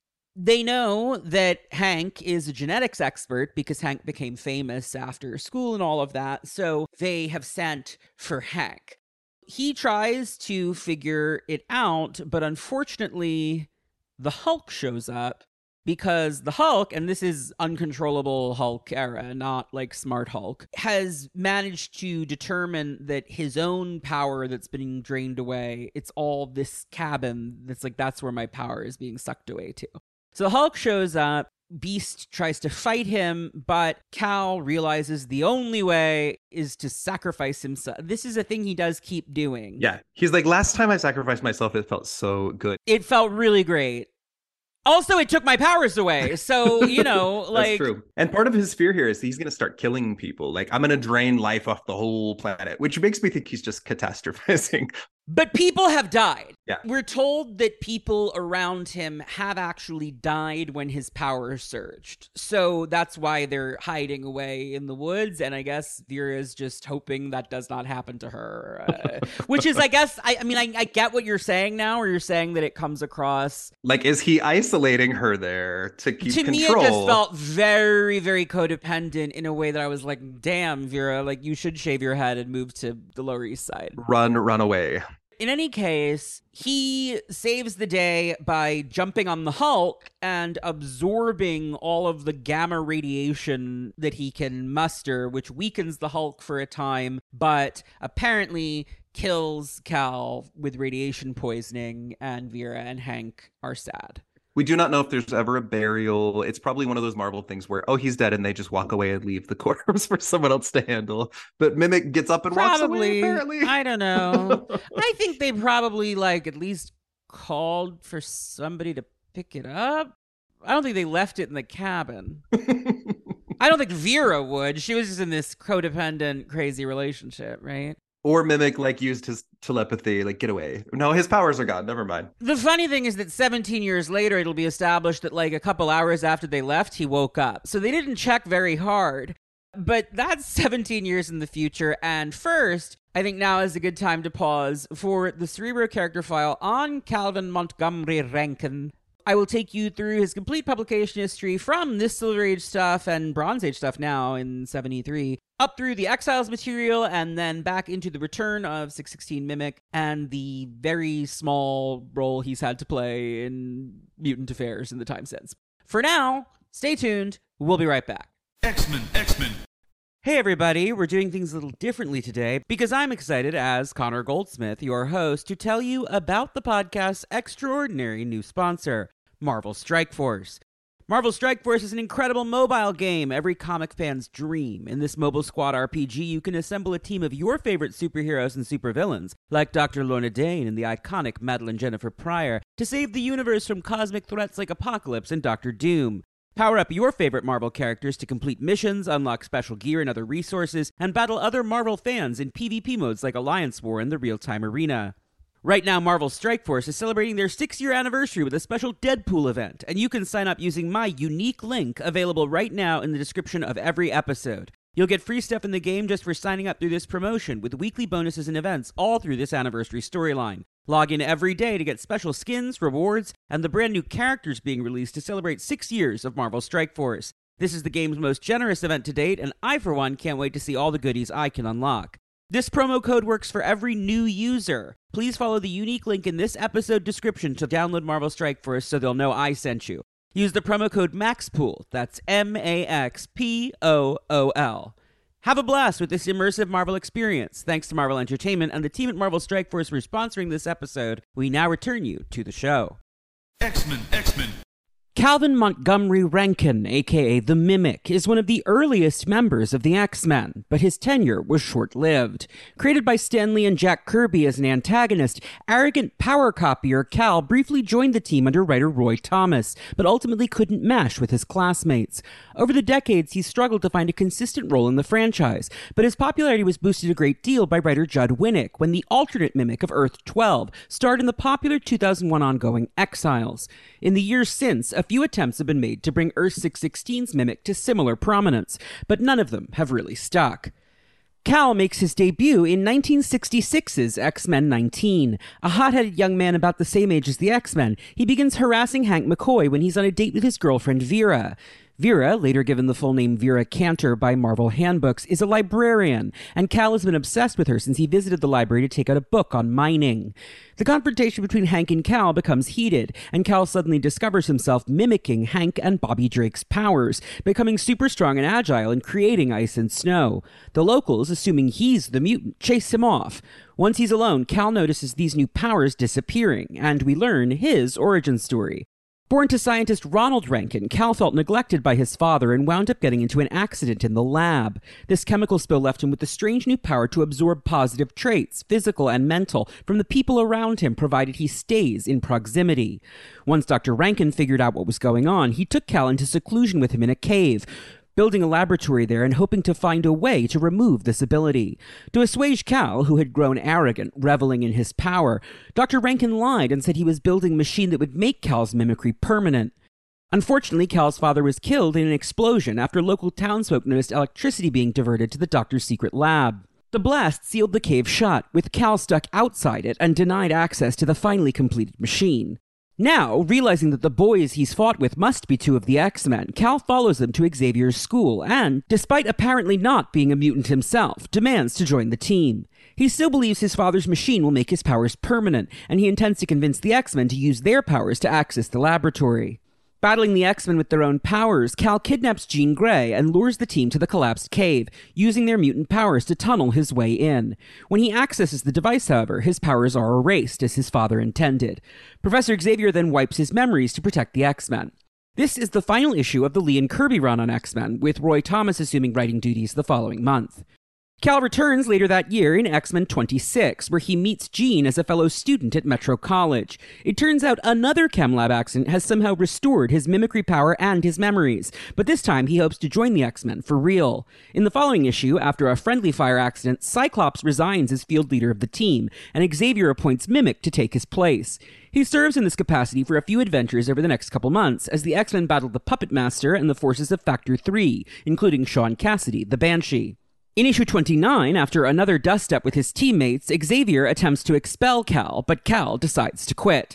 He's interrupted amid his departure by the arrival of the Super Adaptoid, who you don't need to worry about. He's a big robot who also copies powers like Mimic. Anyway, he wants to turn the X-Men into robots, and initially Cal is kinda into it because it might give him some powers of his own. When he realizes the Super Adaptoid intends to make them slaves, he rebels and tricks the android into using his mimicry powers to mimic Cal's mimicry powers, which causes a feedback loop that ends the threat of the Super Adaptoid, but also apparently takes Cal's powers away for good. Or not. 6 years later, in the pages of The Incredible Hulk 161, Hank McCoy is summoned by his old flame Vera, who asks him to help her, and her boyfriend Cal. In this story, written by Steve Englehart, Cal's powers have returned and have only grown more potent. He now drains energy from people around him, and this has led to accidental deaths. Guilt-ridden and afraid, he and Vera have isolated themselves in the Canadian wilderness. Hank tries to invent a solution, but the group is attacked by the Hulk, who senses his own gamma power is being drained by something in the cabin. Cal decides to make another heroic sacrifice, throwing himself onto the Hulk to protect Vera and Hank, and absorbing a fatal level of gamma radiation to defuse the threat. In 1990, 17 years later, writer Michael Higgins revisits Mimic for a Marvel Comics Presents story. It turns out Cal wasn't dead after all, and eventually his mimicry power reached out to Wolverine, who was at the time a Canadian government operative. Mimicking Logan's healing factor, Cal's body restored itself and purged the radiation poisoning. But as his power continued to evolve, he found himself physically transforming into a duplicate of Logan, even mimicking his adamantium claws and, unfortunately, his murderous berserker rage. Cal spends years in the woods in this state, somehow managing to control himself, but one day he travels farther from the cabin than he has before, and he's abruptly driven to bloodthirsty madness. His killings are blamed on Wolverine, but the real Wolverine teams up with the Hulk to defeat him. In a retcon, it's established that the cave laboratory where Cal and his father had lived back in the 60s is actually in this region of Canada, where Dr. Rankin worked for the government on the projects that would create Weapon X. The heroes eventually realize Dr. Rankin invented another special machine, and that this one emits a calming frequency. Cal had lost control of himself once he'd left the device's active radius. Cal is left despondent at his inability to control his own life, but finds his true form restored after Logan suggests he learn Japanese meditation practices. This story is pretty crazy. 5 years later, Mimic returns in the Jeff Loeb run on X-Force. Cal's powers are out of control again, and somehow he now permanently possesses the powers of the 60s X-Men, which will persist from now on. The mutant underground organization Xavier coordinates has found Cal a safe, isolated location in Siberia to hide away from other mutants, but the facility is abruptly destroyed. X-Force investigates, and Cal assumes they were the attackers. After an attempt at mimicking Sunspot knocks out everybody in an explosion, Cal is carried off by someone. This was maybe Onslaught? Onslaught destroyed the Siberia base. Truly, don't worry about it. When we see Cal again, a year later, he's working for a deviant called Sledge, who has helped stabilize his powers in exchange for his service. Cal's pitted against X-Force a few times over the next 2 years or so while indentured to Sledge.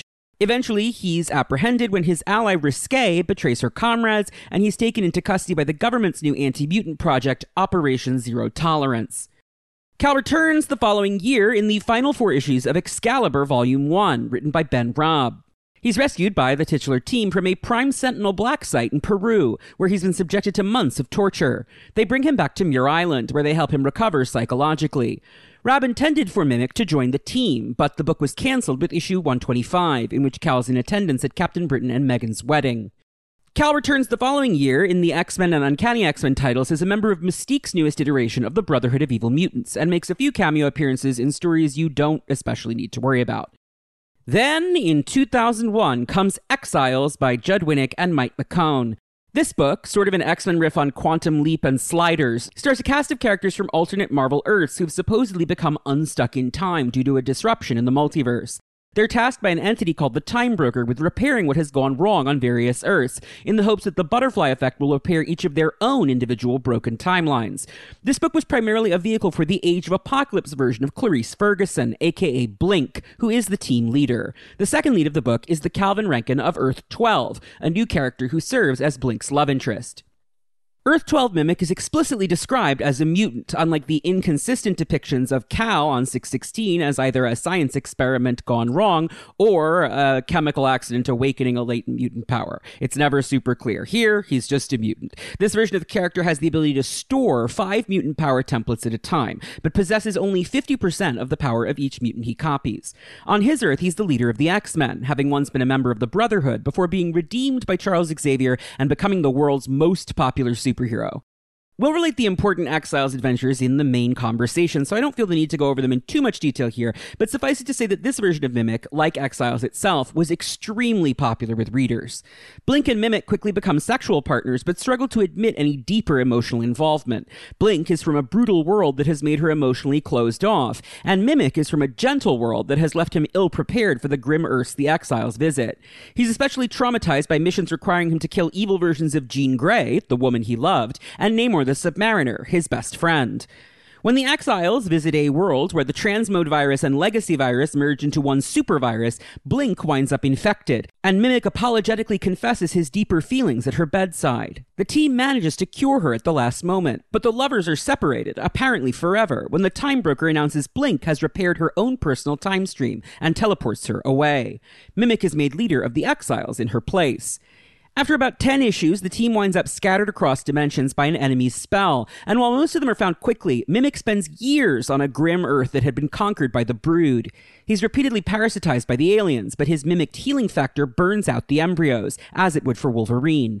Eventually he's found and returns to the Exiles, but on their next mission they learn he's still suffering from one last Brood infestation. When his healing factor is compromised in battle, Mimic's overtaken by the brood embryo within him and battles his friends. Though they manage to restore him and kill the parasite, they're aghast to discover their teammate Mariko Yoshida, aka Sunfire, has been killed in the crossfire. Sunfire is replaced on the team by the return of Blink, and Mimic is more than happy to let her be team leader again. In honor of Mariko, Cal vows never to take another human life. Unfortunately, under new writer Chuck Austin, they immediately end up in a battle royale to the death with a rival team of Exiles, which tests his commitment to this new ethos. This strange event, along with other odd anomalies, leads the team to begin suspecting the Time Broker is more than he seems. Under new writer Tony Bedard, they eventually discover he's an illusion, the face of the alien race that actually damaged the time stream. Everything the Exiles had been told about their own circumstances was a lie, and they've merely been drafted by these aliens to clean up their own mistake. These revelations lead to another confrontation between Mimic and Hyperion, the leader of the rival team of Exiles, in which Mimic is grievously injured. To save himself, he mimics Deadpool's healing power, but also begins developing cancerous growths all over his body, just like Deadpool's. He finds he cannot release Deadpool's power template, and Blink is disturbed by the change in his appearance. Soon afterward, the team ends up on a mission battling a version of Proteus, the Omega-level reality warper who exists as energy and must continually possess and burn out new living hosts.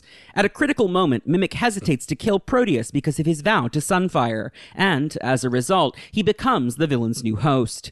The Exiles chase Proteus across realities in an effort to save Mimic, but 2 issues later, in 2005's Exiles 73, they find his abandoned, used-up corpse. Blink weeps over his gnarled and twisted frame. The end!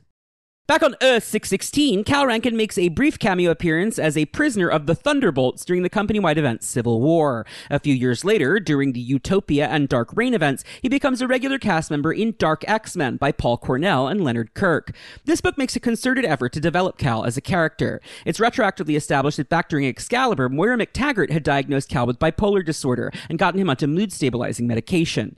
Cal retained his powers after the decimation. Maybe because he's not a mutant, or maybe he is one, TBD, but he ends up losing control and accidentally killing a passerby with an optic blast. He's rescued from prosecution by Norman Osborn, who's risen to power in the US government and replaced the X-Men and the Avengers with teams of his own. Cal is overjoyed to finally be a structurally supported superhero, and naive enough not to quite understand what's going on around him. Cal's comrades among the Dark X-Men and Dark Avengers include teammate Michael Pointer, aka Weapon Omega, who becomes his best friend and shares a similar power to drain and copy mutant energies, and Dr. Carlos Sofin, aka Moonstone, who becomes Cal's psychiatrist and manipulates him on Osborn's behalf. Cal's with Michael when he accidentally mimics the ambient energies of Nate Gray, triggering a precognitive vision. Cal witnesses his own future, in which he's married to Vera Cantor and they have a child. Then his optic blasts go out of control once more, and he kills them both. When the vision ends, Cal understandably becomes desperate to avert this possible timeline. When Nate Gray attacks Osborn, Cal's torn between helping his boss and getting more information on the potential future. Osborn ends up convincing Cal to combine his power with Michael's, and they negate Nate's powers. Nate is then imprisoned and tortured by Osborn's forces. The end. They did call it Dark Reign. It's pretty grim. It's good, though.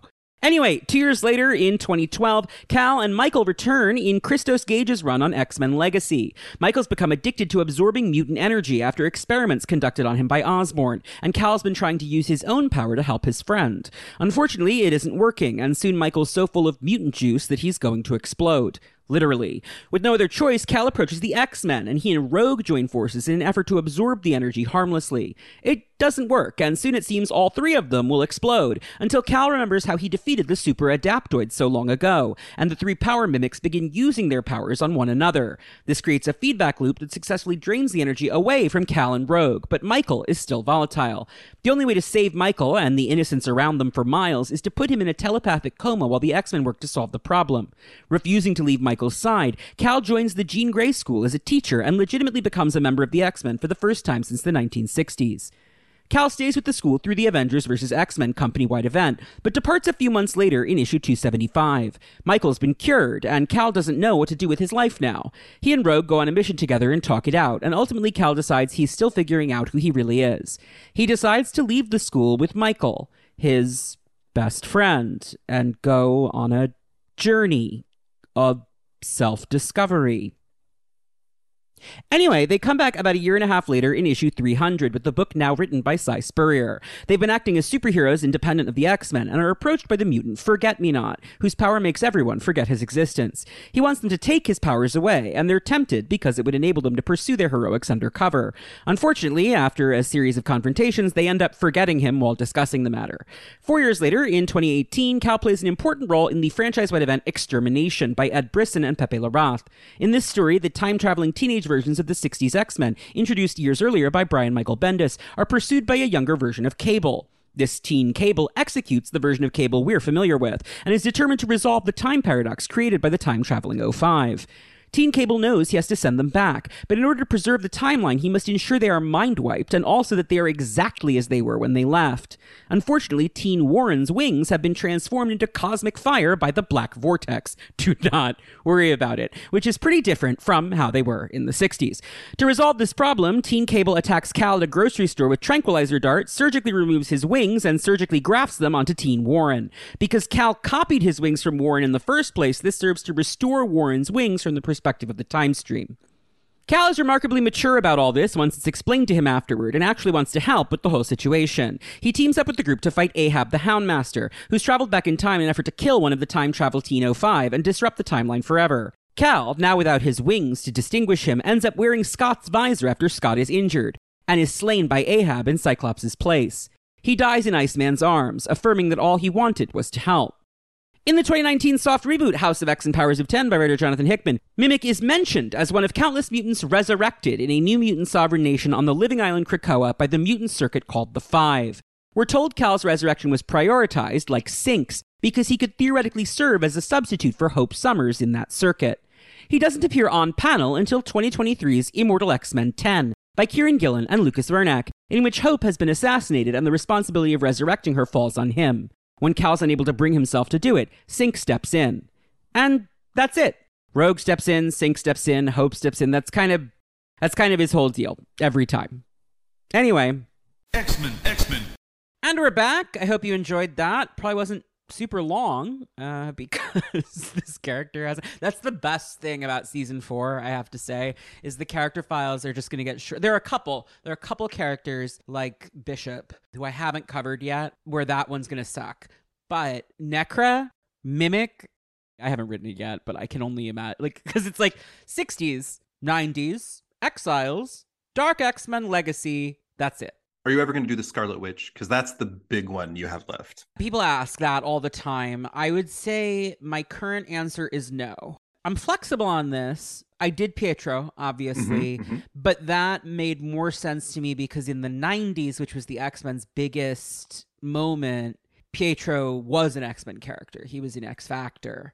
Wanda's just never, like, once she left, she never came back. The only X-Men stories that Wanda plays a significant role in are House of M, which I don't think any Wanda fan wants to hear X-Men fans talk about, and Trial of Magneto, which was fixing House of M almost 20 years later, right? 15 years later, whatever it was. And it's very recent, and my friend wrote it. So I'm kind of like, you know what I mean? Like, I'm just kind of like, I don't know how fruitful or fun that would be, because really she's only ever been presented until Trial of Magneto in X-Men stories as an antagonist. Like, even in Uncanny Avengers by Remender, she's the one who's talking shit about mutants and their culture, which is insane for so many reasons, but not least of which because when she's like, well, mutants don't have a culture, it's like, yeah, because you decimated them. Like, it's just a crazy thing to have come out of that character's mouth.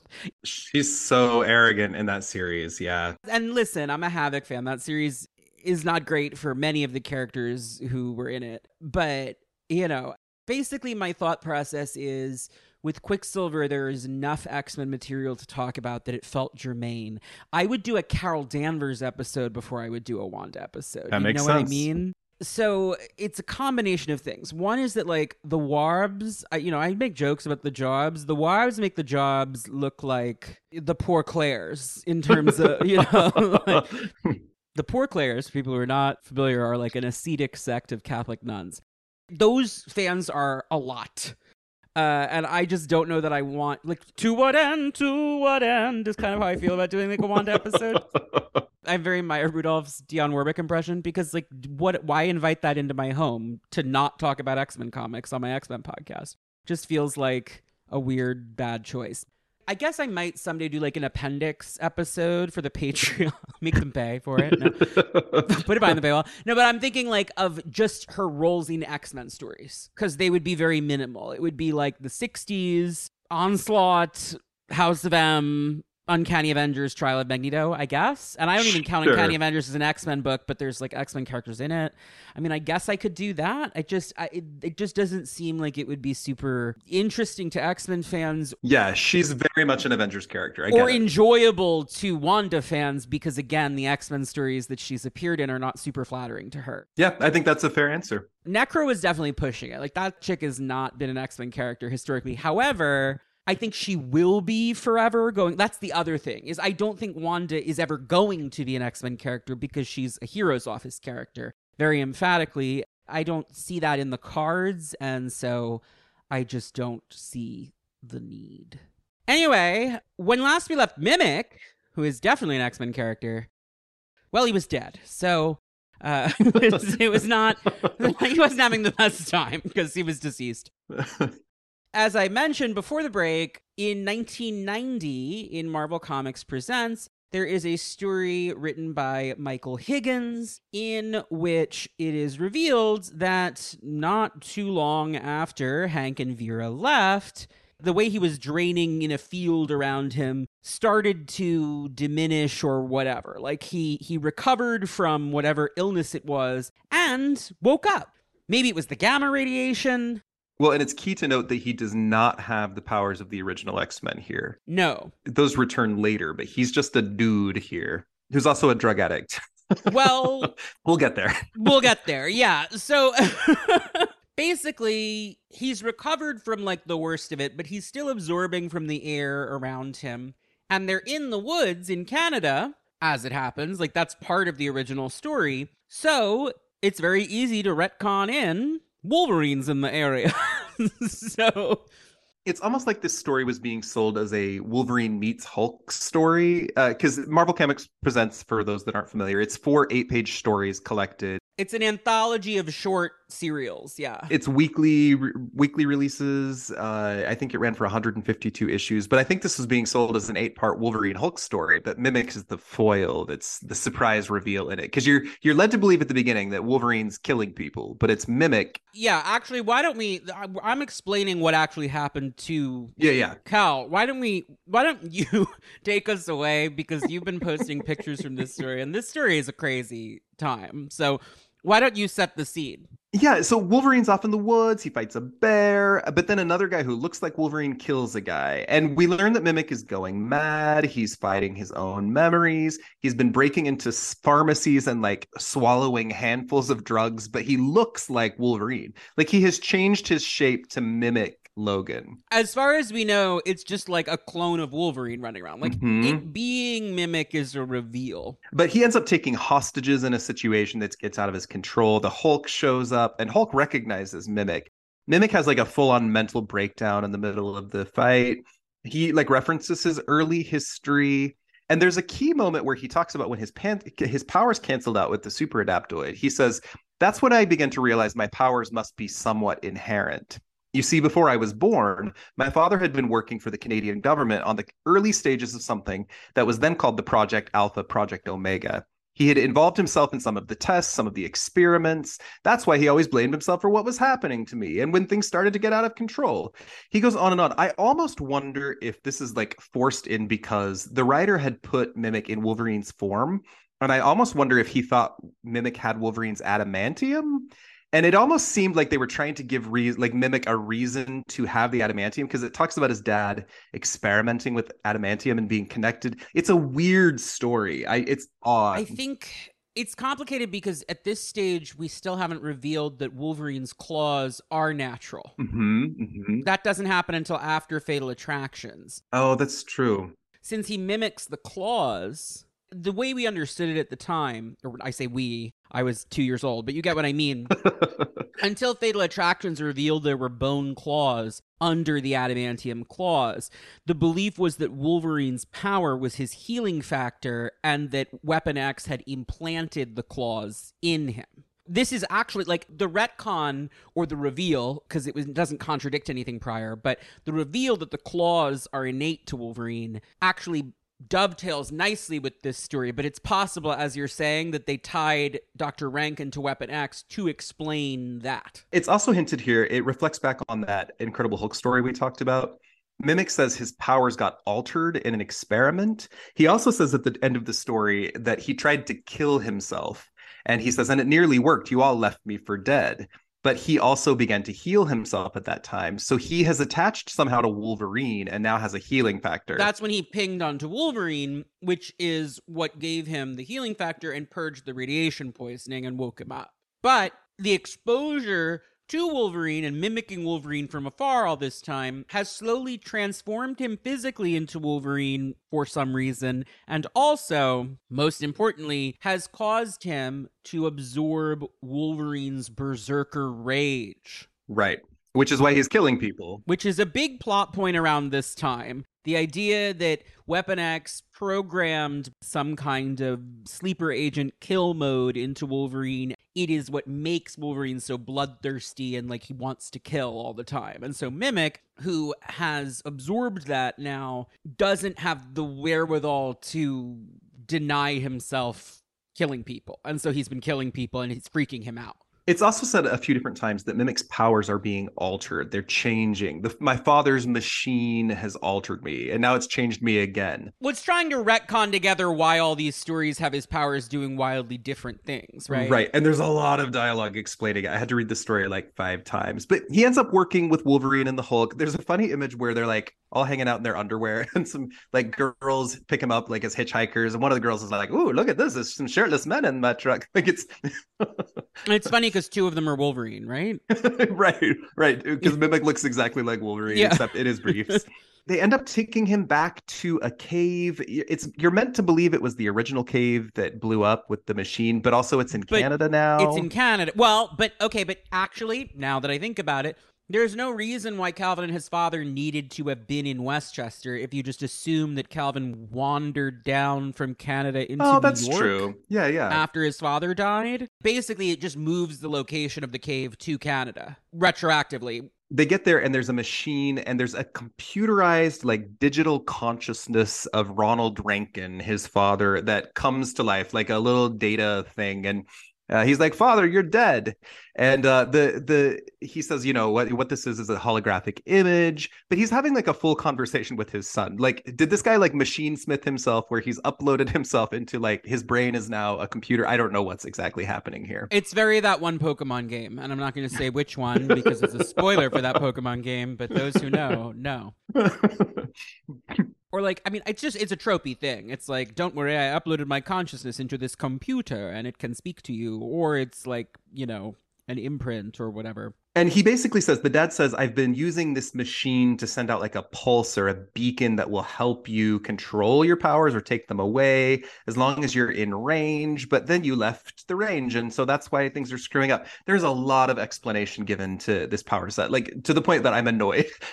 And then the resolution is one of the craziest things I've ever read. I had never read this story before preparing for this episode. The way it ends is Wolverine encourages Calvin to learn to control himself by adopting Japanese Zen practices. Mm-hmm. And Calvin constructs a pagoda in the woods near his father's pulses. And we close on him meditating in a robe in the temple he has built. Calvin has a weird, like, he blames Wolverine because of the Berserker stuff for why he's been killing people. And then he has this, like, weird fall to the ground. Like, I don't want to be dependent on my dad's machine to control my abilities. So, yeah, Wolverine's like, just meditate. You'll be fine, buddy. And then they leave him in the fucking woods again. But I can't stress enough, it's a full, like, 6-story temple that they build. Like, I'm looking at this panel, I'm just like, okay, why not? The answer, my man, is to become a Buddhist. Is like very crazy. It's extremely 1990 core, I'll tell you that. For this white guy to be like, I know what'll fix you. Transcendental meditation. I practice it every day. If the Transcendental Meditation people want to sponsor the pod, I will do an ad in Wolverine voice. Just saying. TM if you're listening. Mimic's running theme is he was in the cave alone. He gets left alone. He moves into the wilderness alone. I mean, Vera's there. Now he's off on his own. They just leave him again. Like, he's always by himself and he longs for somebody. There's a heart to that for this. But then we get to X-Force. It's Onslaught. Oh, also the drug addict thing, we should explain that. Oh, he sure. was stealing painkillers and taking them in massive amounts because the way his power was mutating was incredibly painful. So that was why. Or at least that's the reason he gave. That's what he I don't know how says. much I believe this guy. Well, it's also like, were you killing people because you absorbed the berserker rage, or are you just having a psychotic break? Is like also a question in this story. So I murdered people. Please feel sorry for me. Yeah, he's right. Ugh. I really dislike this story. I'm glad they brought him back. It's fun in its way, but it is not my favorite. So we leave him learning the ways of the Buddha, or maybe it's Shintoism. I actually don't know what kind of temple this is. But moving on, because we're never going to see it again. He absorbed Wolverine's meditation practices. 5 years later, in 1995, we get a Jeff Loeb story. Adam Polina, I love this art. Yeah, Adam Polina draws the hell out of it. The Jeff Loeb run on X-Force is not my favorite. It builds out the Richter and Shatterstar gay stuff that Nicieza had planted a seed for, so that's fun. Otherwise, it's just kind of a slog. The Benjamin Russell plot is really dire. Risque, though, is fun. All the Risque stuff is fun. Mimic ties into that arc. So I was pleased to reread some of those issues because it had been a minute. Yeah. Xavier has set Mimic up in Siberia at a base to live by himself. He now has the original X-Men's powers back. And now he just has those forever. Like, they're just permanent for some reason. He's drawn so buff with like long hair and a beard here. He's so hot. He's being tended to by Xavier's Underground, which I hate this name, but it's like the human allies that support the mutant cause. The mutant underground, but they're humans who support the mutant cause. Yeah. They're a big thing from the 90s. Monet's father and grandfather were a big part of it. That's how Monet factors in Gen X. But it's not really something that's ever... It kind of gets folded into X Corporation in the aughts, which I think works better. Mimic fights X-Force. Caliban notably says, and I love Caliban. Caliban's a character that I adore. Caliban notably says, I smell something like a mutant, but not. Like a mutant, but not. Uh-huh. So again, we don't know what's happening. For people listening, if you're not familiar, Caliban is the Morlock whose power is to sense other mutants. Yes. And he's like, something odd about that one. So Mimic tries to adapt Sunspot's powers. He explodes. He disappears. But it turns out he's been recruited by Sledge. I'll let you explain Sledge. No, you won't. Sledge is a deviant, like the Eternals, and this is not an Eternals podcast. So guess what? I always got the vibe they were trying to make the 616 version of Sugar Man. You with think? Sledge? That's what I always thought. Because this is right after AOA. Because there's no 616 version of Sugar Man, and this guy looks like Sugar Man. Listeners of the pod will know that after listener Kay Hirsch suggested that Jumbo Carnation is the 616 Sugar Man, I've been obsessed with that read. Yes. But that's not canon, to be clear. I guess, like, I just flip back. He looks like Sugar Man. Mm-hmm. I just don't know. He may not be. That may have been the intention. I truly don't know. Yeah, I just don't know. But he is a deviant, the offshoot of the Eternals, as seen in AXE Judgment Day that X-Men fans read, but otherwise not seen in very many Marvel comics because the Eternals have always just been kind of confusing and never really work that well. I mean, I liked what Kieran did with them, but they're tough. They're a tough one. He's tied really in depth into Risque's backstory. So someday when I do a Risque episode, I will explain who Sledge is in more detail. But I assure you, it doesn't fucking matter. Yeah, you got the gist. He sends mutants out on missions a few times and then he's done. So that's all you need. Then you never have to worry about him again. He's hired a couple of these people, villains who need work, and it includes Mimic and Blob. And Post. Post is there. Ooh, he sure is. Don't worry about it. This is a weird Blob era too. This is when Blob is drawn like this giant amorphous, like the Blob that eats Manhattan kind of monster. And it turns out that Sledge is the one who like blew up Mimic's little hidey hole home in Siberia that he thought X-Force had destroyed, and it's all been like none of this fucking matters. But he's now in circulation again, is the point. Risque, who is also working for Sledge as a spy and trying to seduce Warpath, but then they've actually fallen in love. She's sort of Warpath's Catwoman because Warpath is kind of the lead in X-Force at this moment, which is kind of crazy. He just sort of transitions over time from like, remember this character who was a recurring character in New Mutants to now he is the lead of the book, which is kind of an impressive trajectory. He's another one, actually, a pretty big one that I haven't covered yet. Fair. In X-Force 60, it does note in a caption box that Mimic can mimic other mutants' powers. This is the stuff the handbooks guys would seize on, because it says other mutants. Because it says other mutants, right.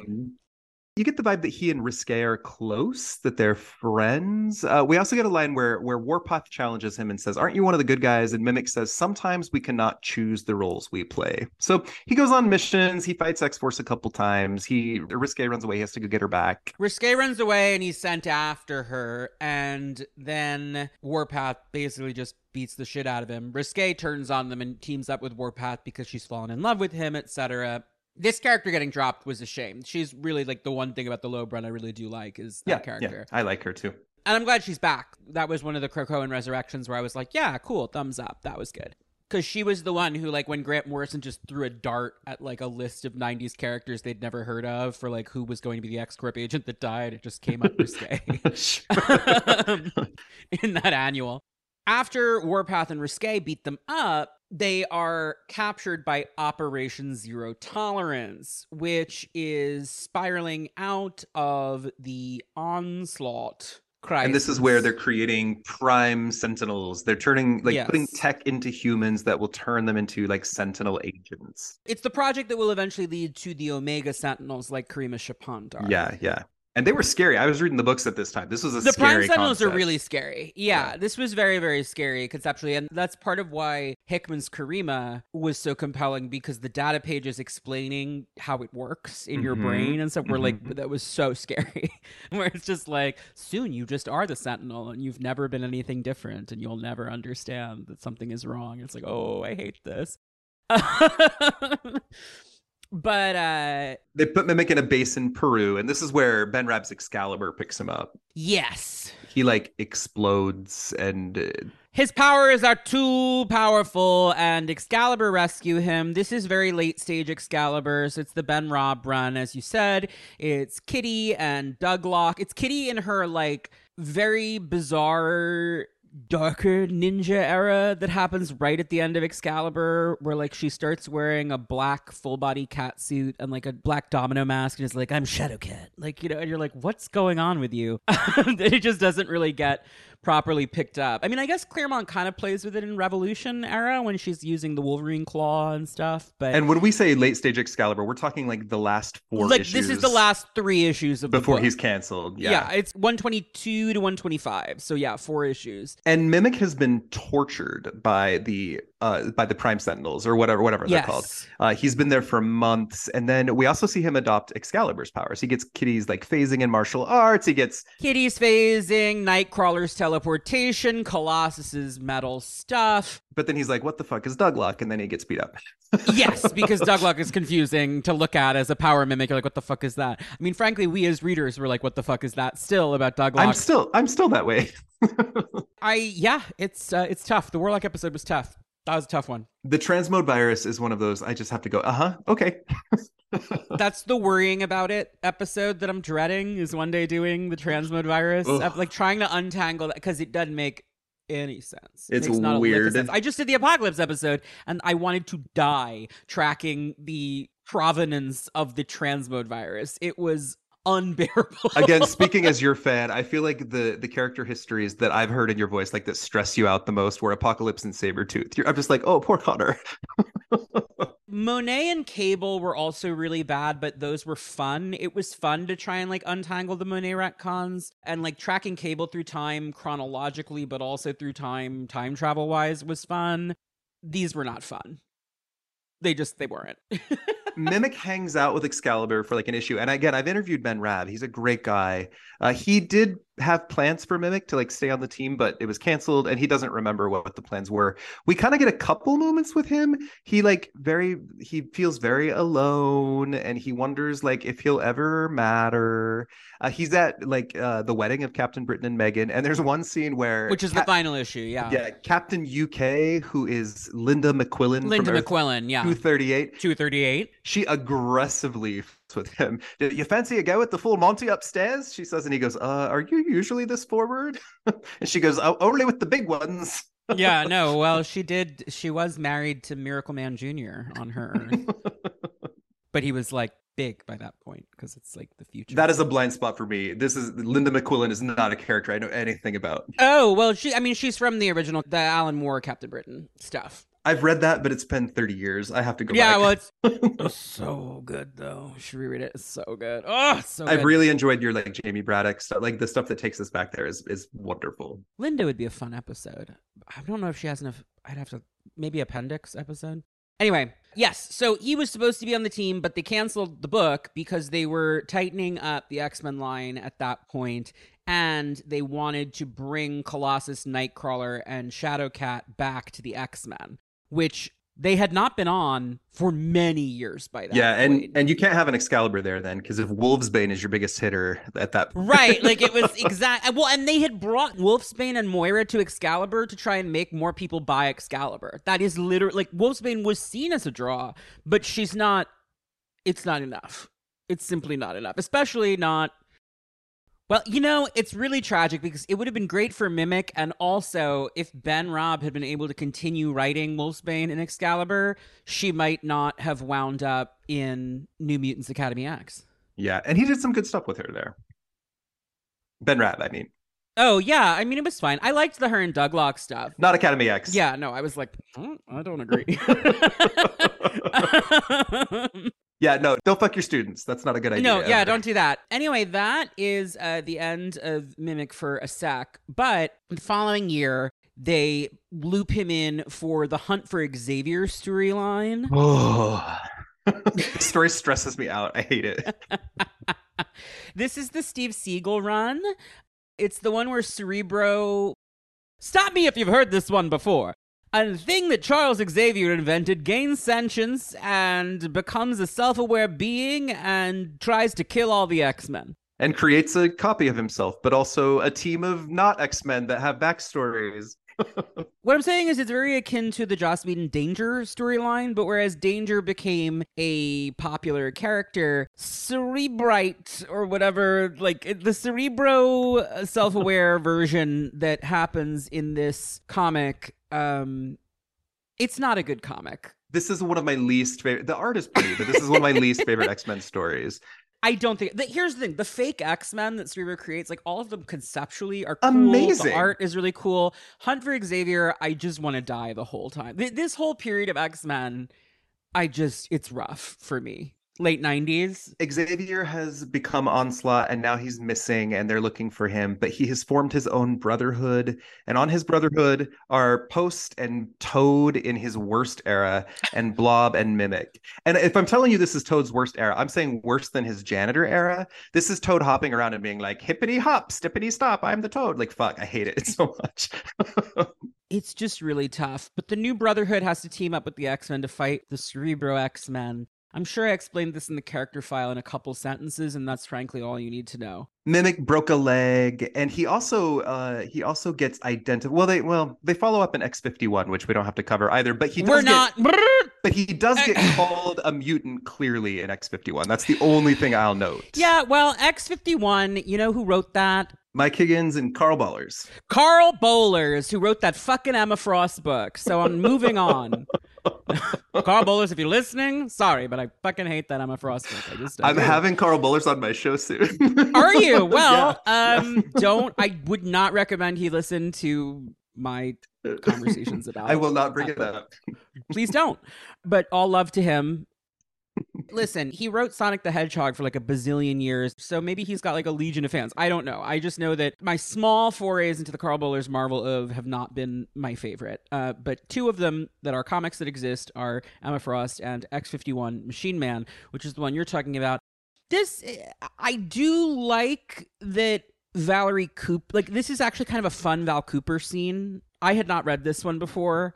She lets him out of prison after he's been caught doing Brotherhood stuff. She's like, you're one of the good guys. You've just gotten caught up with a bad crowd, and tries to hire him to be one of her people. And he's like, no, thank you. And goes back to the Brotherhood. So I think that is kind of characterizing in an interesting way. The only other one notable thing about X-51 is Mystique has taken over this version of the Brotherhood, and Mimic worked with Mystique. That's literally it. That's all you need. Yeah.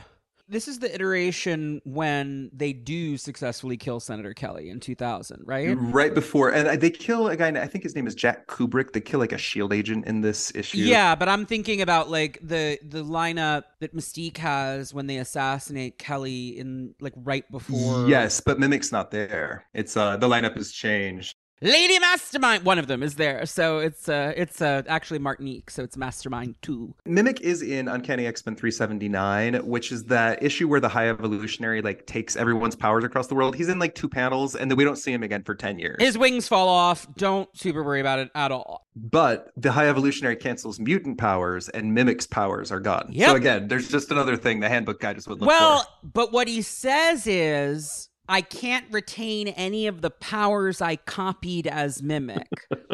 Meaning, it's the mutant powers that are being erased. But that doesn't make sense if he's deactivated the X gene, right? So it could be either way. That's the problem with Mimic, is they just wouldn't answer the question. Or they would answer it in different ways each time. So, yeah, we don't see Mimic of 616 for 6 years, I want to say. I think it's 10 years, not till 2009. So then we have Exiles. No, he has like a non-speaking cameo, I think, in Thunderbolts. Oh, sure. Those two. Oh no, the Thunderbolts is it's Thunderbolts 33. It's the flashback to the ogre with the Homo sapiens story. So it just shows the early images of the X-Men there. I think. I'm looking at the Travis Starnes reading order, and I definitely checked this. Thunderbolts 103 during Civil War. Oh, okay.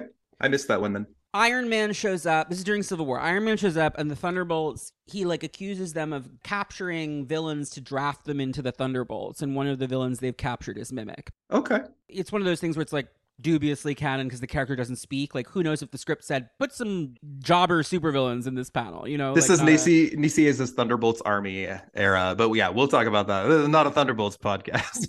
No.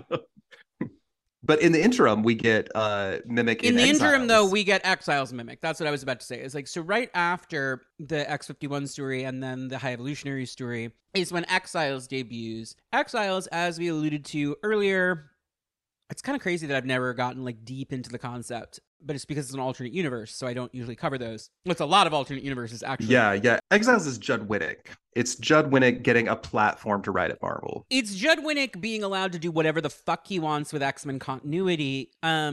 Judd Winnick, formerly of MTV's The Real World, with the Pedro Zamora stuff. So he's queer, famously, friendly, yes. yeah. Queer friendly, yes. Not gay himself, but Correct. puts a lot of gay themes into his comics work, which is cool. I appreciate that he did that. You know, sometimes I don't think it always lands quite right, but his heart's always in the right place, especially this stuff. It was a long time ago. You know, it was early days, and every little bit helped. So there's that.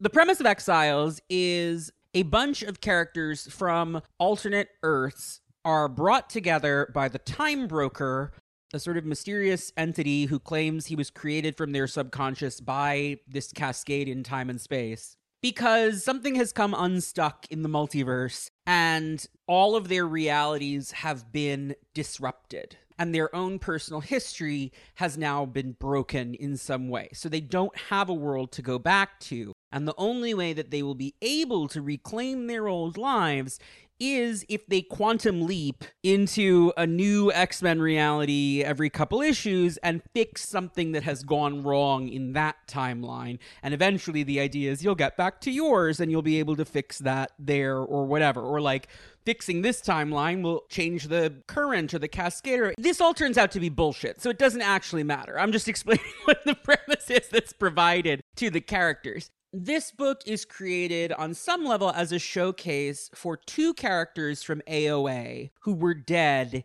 in the mainstream reality. Link, who had become the breakout star of AOA, and Morph, who was the other really popular hero character to come out of AOA.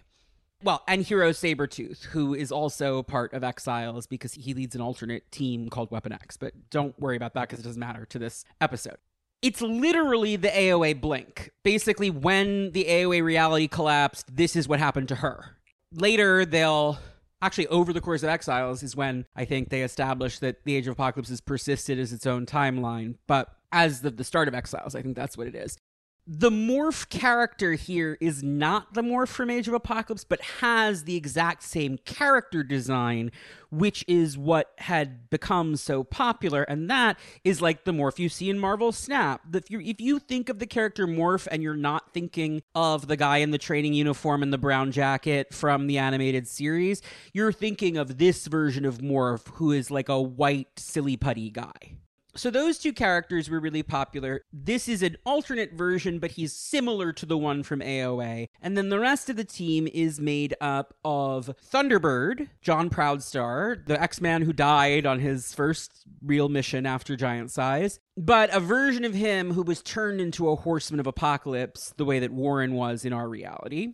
Magnus, the son of Rogue and Magneto from his reality, which is another AOA throwback. Nocturne, who is the daughter of Nightcrawler and the Scarlet Witch in her reality, and Mimic. But this Mimic, who is blonde to distinguish him from 616 Mimic, is a version of the character who turned to a life of crime after discovering his powers, was redeemed by the X-Men. It's similar to the 60s story, but he joins the team, actually flourishes with the team, and eventually becomes the leader of the team. And it said he is so popular on his Earth that human mutant tension is at an all-time low because he's like the Superman of his world, and so nobody has shit to say about mutants. He was, when he first turned to crime, he joined his reality's original version of the Brotherhood of Evil Mutants, like with Toad, Scarlet Witch, and Quicksilver. With Toad and Scarlet Witch and Quicksilver, yeah. So you get the idea that the X-Men in this world gave him a chance. Mm-hmm. And he goes on to become fucking Captain America in his realm. Right. You know? And they say that, like, human mutant relations have never been better. Unfortunately, he's told by the Time Broker that the Cascade has made it so he was never redeemed by the X-Men and is on death row in prison. So he has a lot of incentive to help repair the damaged time stream. Pretty quickly on their first mission, Magnus is killed, and we establish the other gimmick of Exiles, which is that characters die all the time and are replaced by new team members. In that way, it's similar to the Peter Milligan X-Force that later becomes X-Statix, the idea that the characters are not bulletproof. And in this book, it's particularly dire because they are all, except for AOA Blink, completely disposable alternate universe versions of the IP. Like, none of these characters actually matter. So the writer can do whatever he wants. Magnus is replaced by my favorite character from Exiles, lesbian Mariko Yoshida, who is her world's version of Sunfire, who is a great character, and I quit reading Exiles when they killed her off. I love her. Because she lasts for like 30 issues, but then when they took her out, I was like, I'm good on this book. And Winnick leaves not long after that. That might even be his last issue, actually. Mimic in this world he starts with the powers of Angel, Cyclops, Wolverine, Beast, and Colossus, and he has them all at like 50% strength. This is where they put in a specific limit on this version of Mimic, and they say he can copy 5 mutant templates at a time, and he has 50% of the power of the mutant he's copying in each case. So he's very strong. He's got the armor form. He's got the wings, the optic blast, the healing factor, and the claws. You see him in Adametal form all the time. And then at a certain point, he sheds Angel's wings and instead takes on Northstar's powers. So he then has that flight ability. And he sticks with those basically for the rest of his run. Yeah, he loses the wings because their second mission is a version of the Dark Phoenix saga. And he absorbs Jean's power so that he can fight Jean. Doesn't go well. But to do that, he has to give up the wings. So then he hangs out with some Earth's version of Northstar, and then he gets Northstar powers. And yeah, that's sort of the power set he sticks with. But it's a good power set. I mean, it reminds me of like so many fans were like desperate for Rasputin 4 to become a real character. And I was just kind of like, but she's just like 6 other characters' powers in one character. And that doesn't appeal to me that much, but it's evidently a concept people find really cool. And people found Exiles Mimic really cool. He's basically the male lead of the book. He is Blink's love interest. And pretty early in the run of the book, they get together. At the very least, like, they start sleeping together. It's sort of like, she's from a tough world. It's not clear that they have like a relationship, but they're definitely having sex. Oh, they're fucking all the time. And they're fully... They have feelings. I'm saying I don't know that they've like had the conversation. You know what I mean? But they are absolutely fucking like bunnies. Until a traumatic moment where Mimic is forced to kill a version of Namor. And on his Earth, Namor is one of his best friends. This is a beat that they keep repeating. It's actually kind of a repeat of the Dark Phoenix Saga one. Is funny because you find out that on his Earth, he was one of the like rivals for Jean's affections, right? In that Wolverine or Cyclops way, furthering the idea. It's actually not dissimilar to what happens in Mutant X, when it's like Havoc getting plugged into that role of like the important character. There's something appealing about that conceptually. But anyway, he's really upset after he kills the evil Namor, and he just won't let anyone in, including Blink, who tries to reach him, and they don't figure out their true feelings until in a cliche moment that he calls out as a cliche moment. And I'm like, Judd, you're still doing the moment. They go to an Earth where the transmode virus and the legacy virus have merged together into one super techno-organic legacy virus, and Blink gets infected and she's like dying, and he confesses his feelings, but then they get fixed. They cure the disease, so it doesn't matter anymore. You mentioned the gimmick of like members dying and new members coming in. Another trope of this book is it's what if. You never know what reality they're going to land in. Right. Every new reality is a new what if. I don't think there was a what if title publishing at this time. Exiles sort of took the place of that. And Mimic's kind of the character that you see dealing with this the most. He gets haunted after a while. Like, I want to go home. He's from the reality that's most like our main one. Like, he's from a pretty close to 616 reality, as opposed to Blink, who's from like Age of Apocalypse hell. Now, I guess the others are probably also from Earths similar to ours. We just never hear that much about their worlds because they're the supporting cast. But with him, it's very clear that, like, you just basically pull Cyclops out and plug him in for most big X-Men stories, and that's how it went. So he is the character who's usually reacting to how different from 616 the what if story is that's happening around them. He's the hardened I can't soldier out of believe time. Xavier's evil in this reality. Like, it's their very first mission. He assumes that this actually is a fun bit. Yeah. He assumes that Xavier is the one who can help them, but it turns out that in the reality they're in, Charles Xavier is a psychopathic mass murderer, and he releases a telepathic EMP wave that kills 250,000 people the second that they release him from prison. And then he's like, and escapes into the night. They're like, what the fuck? It's like, okay, wait. So we just can't take anything for granted. Oops, sorry about this 250,000 people who just died. Exiles also, because it's these alternate Earths, has not just the main cast, but just in general, huge body count. Like, they kill people die around them all the time. It's a pretty brutal book. I reread a bunch of it for this, and I liked it a lot more now than I did then, actually. I hadn't read it in years, and I really enjoyed it. It holds up much better than I thought it would. The only other real member that's of value is, I think she comes around in number 10, is Sasquatch. Yeah, Heather Hudson, who is the best version of Heather Hudson and should replace ours.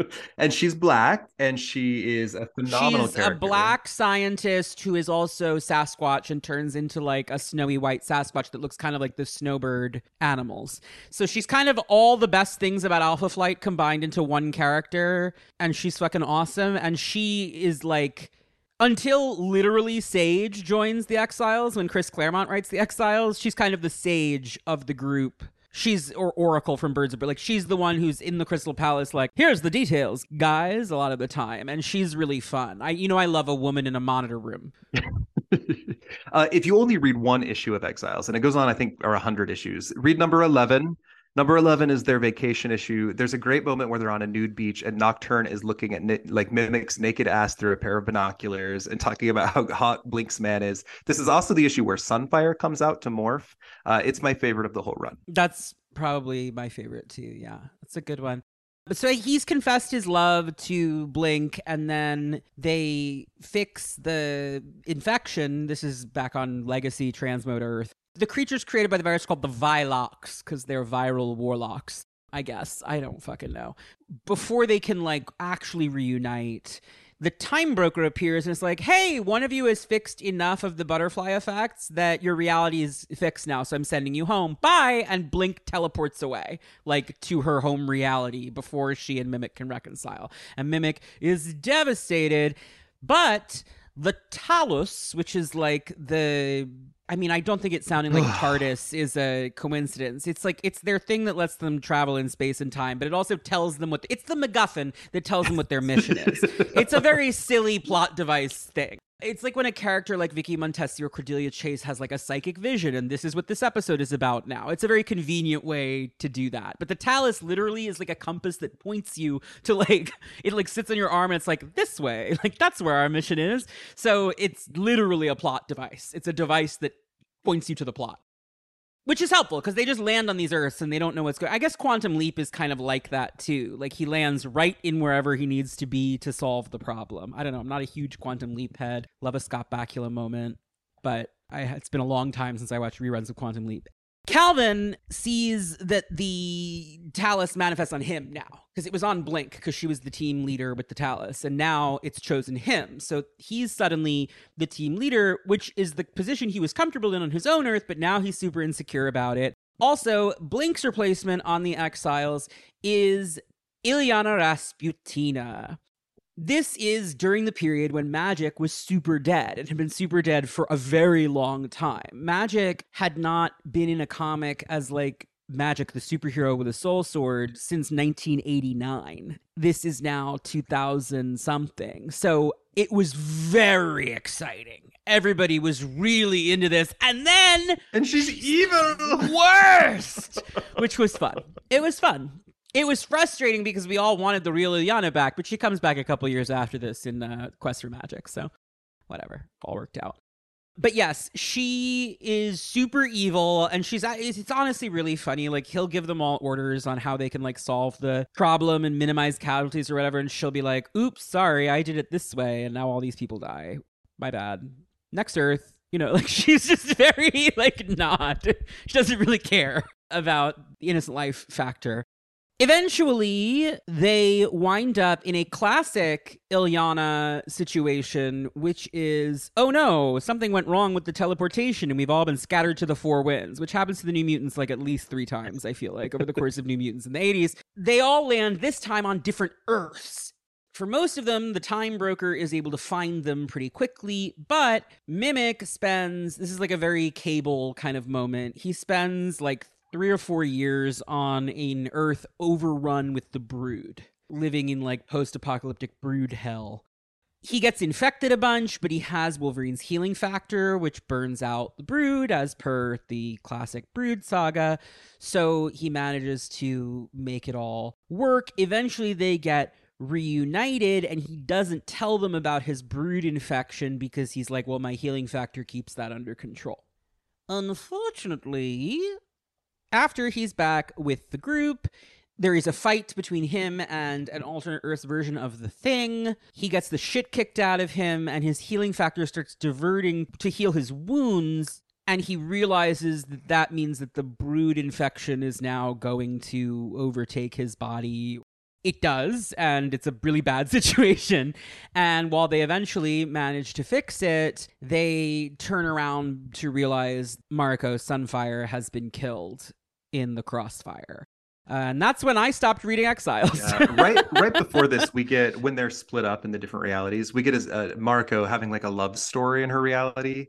And she's just relaxing. I think she's loving like Mary Jane Watson in that world. It's Mary Jane Watson, yeah. And then she gets yanked away. She's like, I'll see you on our date, like kisses her, and then like disappears because she gets yanked forever. Time stream. So sad. Yeah, and that's when I, like, listen, Judd Winnick was putting gay stories in comics, and I appreciate that, but this was one where I was just like, okay, fuck off, and, like, was done reading. I was like, you take her away from the girlfriend and kill her off. That's annoying to me. And I know that this is a book where people die, but I was annoyed. Because it's not, like, that character's never come back, and she probably never will, like, is what the thing. Like, there's no... And the 616 Mariko was also dead, so it wasn't even like... You could go read about the other. It was just like, well, that character is just dead as hell, and you could deal with it. But the book continued. Chuck Austin's on it now. He sure is. Blink shows up because she is chosen as Sunfire's replacement. She's yanked back out of the time stream. I guess the Age of Apocalypse is really unstable or something. Mimic is so upset about the death of Mariko and so guilty about all of it that he swears a vow that he will never again take a human life because he's learned the value of life or whatever in losing Mariko. That is unfortunately when they meet Hyperion from the Squadron Supreme, an evil version of Hyperion from an alternate Earth, who is leading his own team of exiles. And the Time Broker has decided to let the 2 teams fight, and whoever survives in a duel to the death will become the new team of exiles. 12 enter, only 6 will leave. Right. Hyperion is pretty scary in this arc. It's not bad. You can feel the creakiness of the new writer, but it's fine. How long is Chuck on that book? In Exiles 46 is when we get the new creative team with Tony Bedard and Mizuki Sakikibara, if I'm saying that correctly. And they bring Namora in. Yes, a blue version of Namora. She was cool. Yeah, I remember, cool. like, I wasn't reading the comic at this point, but there would be, like, online discussion of it still. And she just looked great in every story. And then we also get Beak on the team. Yes, our Beak, like 616 Beak, is pulled out of our reality into Exile's world. We're now in like 2004, so it's after the Morrison run has ended. There's one good Mimic story, I would say, in this period, which is the one where they meet the alternate version of him, the Big M, who like leads his world's brotherhood. And the Big M, who has the words "the Big M" tattooed above his cock, it's on his like lower abdomen.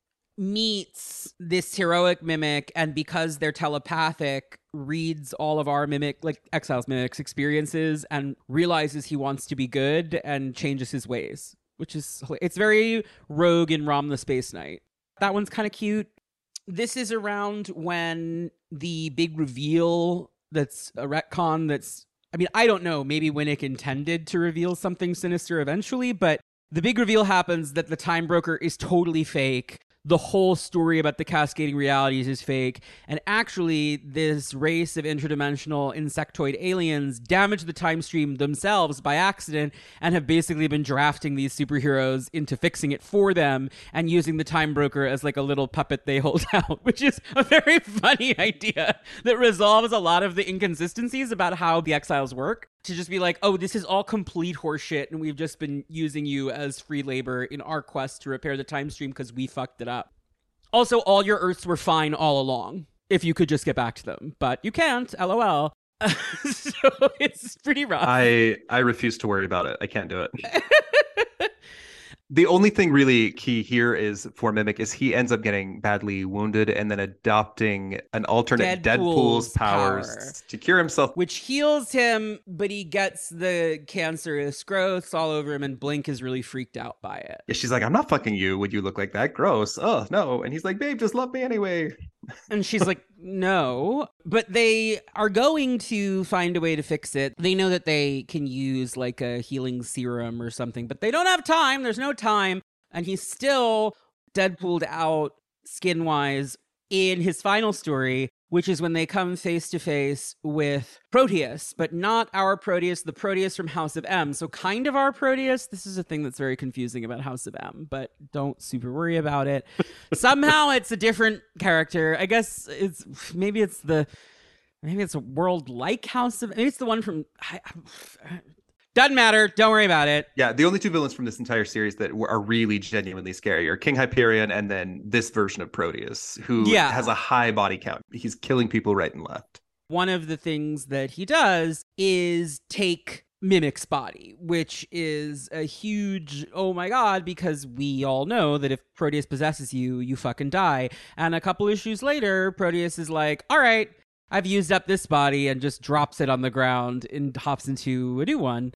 Blink is devastated that Mimic's dead, and that's the end. That's it. That's the end of that character. Yeah. It's a pretty unceremonious end in like the 70s or something of a book that he had been one of the two main characters of from issue 1. This is like when Lost is on TV and they're killing major characters like every 3 episodes and you're like, no! And then Game of Thrones does the same thing.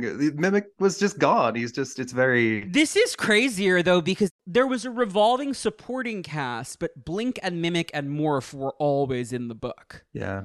And then Super were not quickly. Like, there was that brief period where Blink was gone and replaced by Ilyana. But then this moment here where Proteus kills Mimic and then kills Morph, which is crazy. Exiles goes on for a few more years. Nocturne lands on our Earth. Psylocke from 616 joins them. Yeah, Betsy and Sage end up joining the Exiles, and then Claremont turns into new Exiles, and then it ends. So don't worry about it, because we don't have to worry about it anymore, because that Mimic is dead. That Mimic had, however, been a pretty popular character by this point for several years. So I don't think it's shocking that afterward there was some interest in the 616 version of Mimic, because literally a year after Exiles ends, in 2009, we get Dark X-Men and Dark Avengers and everything that ties into Dark Reign. Set the stage for us a little bit. Oh, goodness. Dark X-Men. Norman Osborn has taken over the government and is serving as the director of S.H.I.E.L.D. and superhuman operations after Secret Invasion. There is a Dark Avengers that has formed. We're after the decimation now, to be clear. Yes. It's been quite a few years. The X-Men are in Utopia, and Norman Osborn has his fingers in every pie, and now he wants to have his own version of X-Men. He's allied himself with Namor and Emma Frost and Mystique and Dark Beast. Emma's secretly spying for Cyclops, but it looks like Emma's betrayed us. And then, yeah, hilariously, Mystique poses as Jean Grey, who at this time is dead, which is extremely funny, just to troll them. She also is like, I'm Charles Xavier sometimes, but the funniest is when she's like, hi, I'm Jean Grey, representing Norman Osborn's X-Men. Everybody's like, you fucking bitch. You're a bitch for this, Mystique. And Osborn's like, give me a group of pliable people that I can control. And on the list are Cloak and Dagger and Mimic and Weapon Omega, who we have to talk about for a minute. I hear you. He's fine. It's just the way we get to him is like exhausting. Do you want to take this one? No, not especially. Why don't you take it away? Wanda has wiped out all of the mutant powers in existence except for 198 people, and all that energy had to go somewhere. So Brian Michael Bendis gives us a story in New Avengers where a character in, I think it's North Pole, Alaska. His name is Michael Pointer. He takes on all this mutant energy. He's never manifested his power because he was never close to any other mutants because he was in this isolated part of Alaska. But after the mutant energy all zooms around after House of M, this is like a year later in New Avengers, as you said, he's naturally drawn to this guy whose latent power was to absorb mutant energy. And it makes him, Connor has to say it, I can't, but it makes him crazy. It makes him crazy, and he becomes a being called the Collective, made up of fragments of personalities from all of the mutants who've been decimated, including Zorn, who they've now retconned into a real evil guy by this point. And Zorn... We'll get into this more in a Zorn episode someday if I don't go into hiding to avoid having to do that. I would love to come back on your show, but I don't want to come for the Zorn episode. No, I wouldn't do that to you. Zorn assumes control of the Collective because he has the strongest personality and starts killing people, slaughters the entirety of Alpha Flight. Like, just straight up kills them, and Alpha Flight's dead for a while. Besides, like, Northstar and Aurora are off in X-Men books by this point, but it's everybody else. Then he gets a redemption arc kind of in Omega Flight, where he becomes Weapon Omega, and... Well, it's after, so it's Magneto and Zorn, the Collective fight, and Magneto beats Zorn.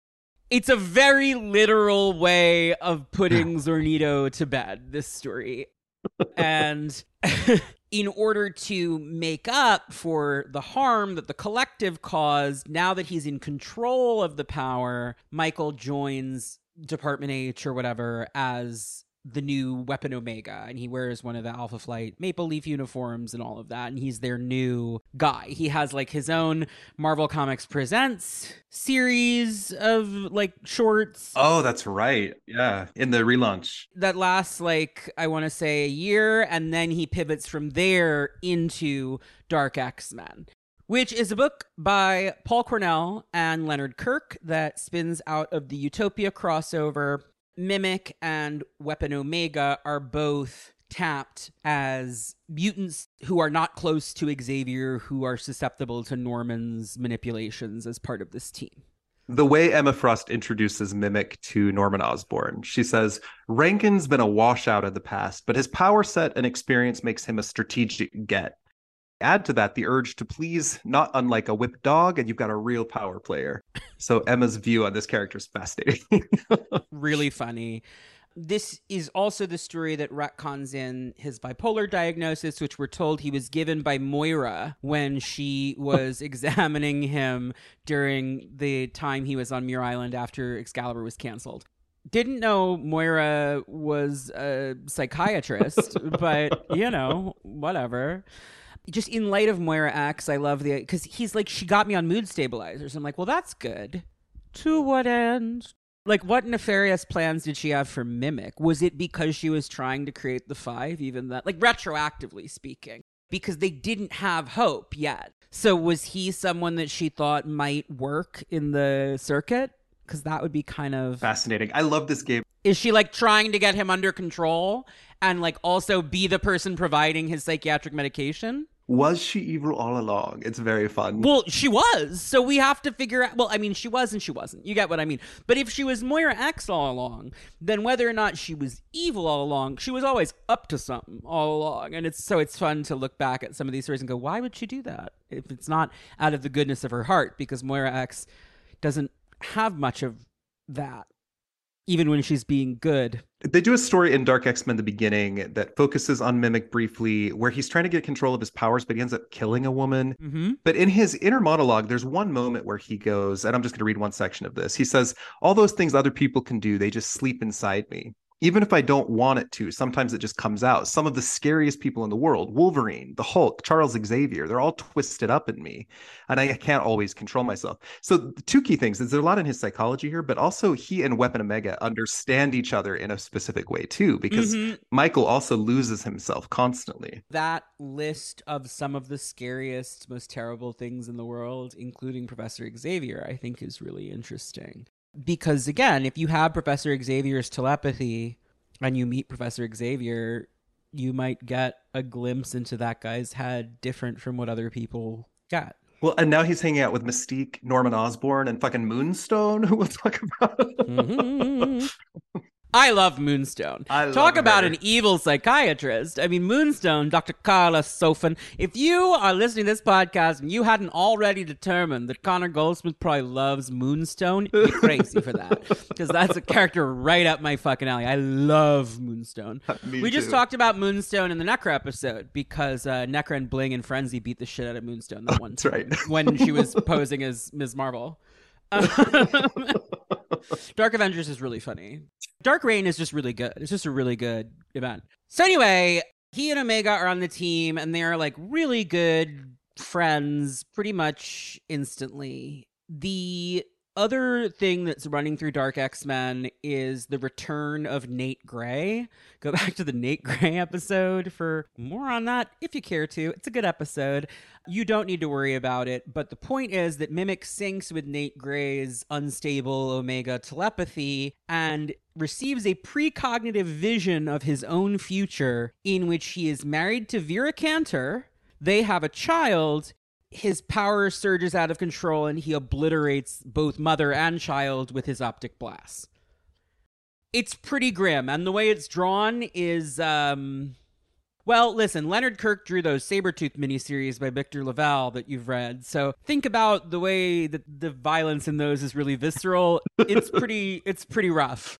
I'm looking at it right now and I'm like, this baby sure is disintegrating on panel in this Marvel comic. It's a tough one to look at. In this era, there's a scene where Mimic is in therapy with Carla and he's just pouring his heart out about how awful his life is. Carla starts acting as his therapist, which is very, very funny if you know anything about, because Moonstone is literally a sociopath. Well, she's not listening to him. She's like, here, have some pills. Goodbye. Get out. She's like, here you go. Here's some pills.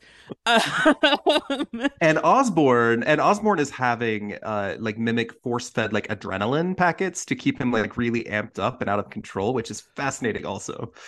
So he's trying to figure out if the vision of the future is unavoidable, like if that will come to pass.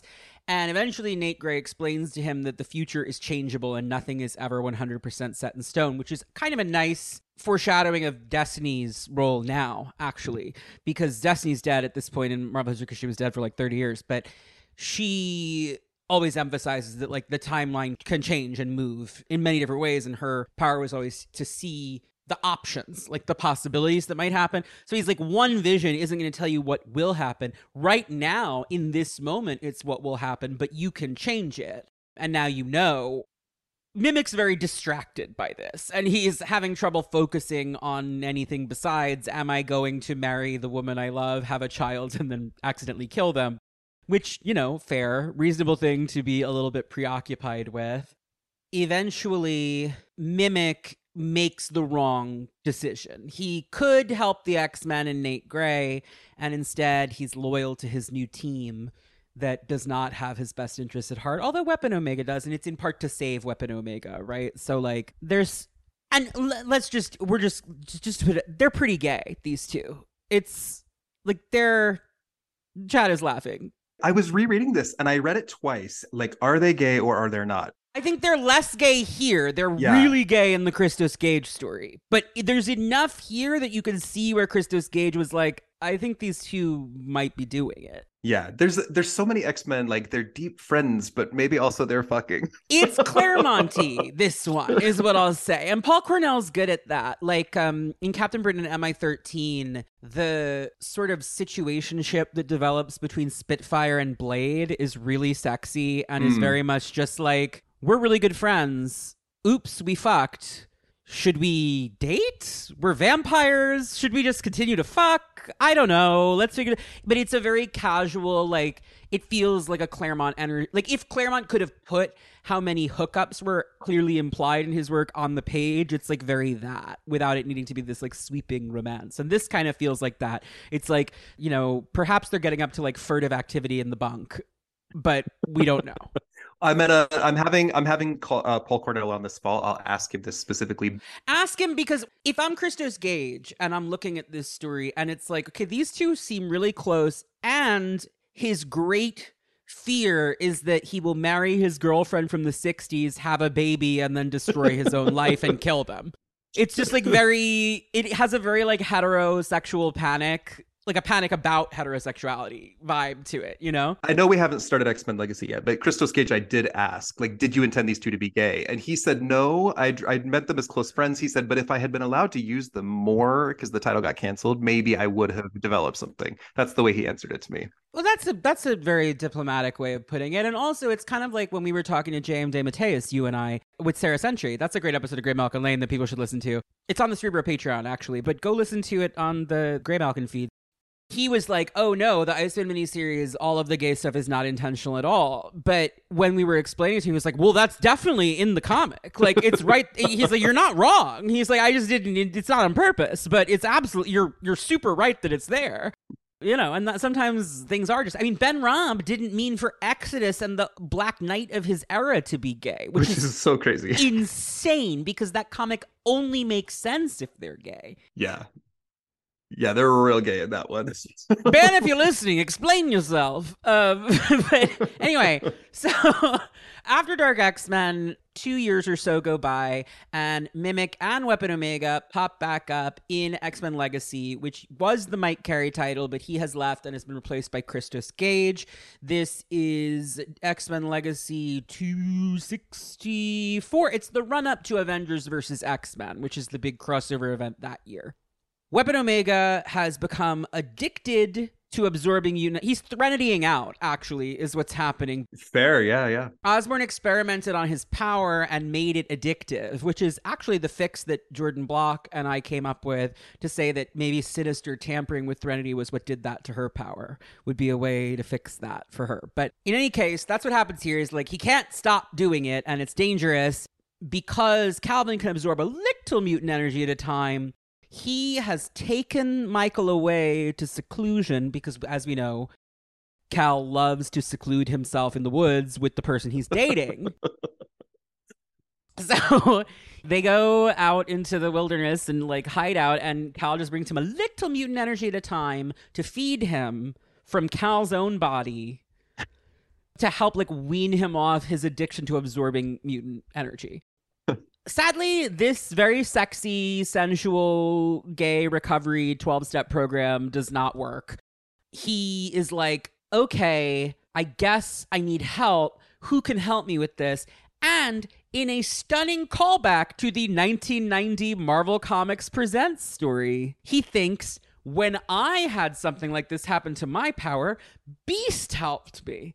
So he goes to the X-Men and he's like, please help. And X-Men Legacy is kind of on and off a Rogue book. It's not really in this era, but she's still prominent in the book.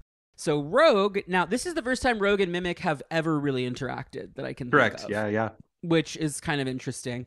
He and Rogue basically like work as a mutant circuit kind of to siphon mutant power out of Michael, because it's gotten to a point where it seems like Michael is going to explode from like all this mutant energy he's stored up, and it's going to be like a nuclear bomb. Like it's going to be really, really bad when it happens.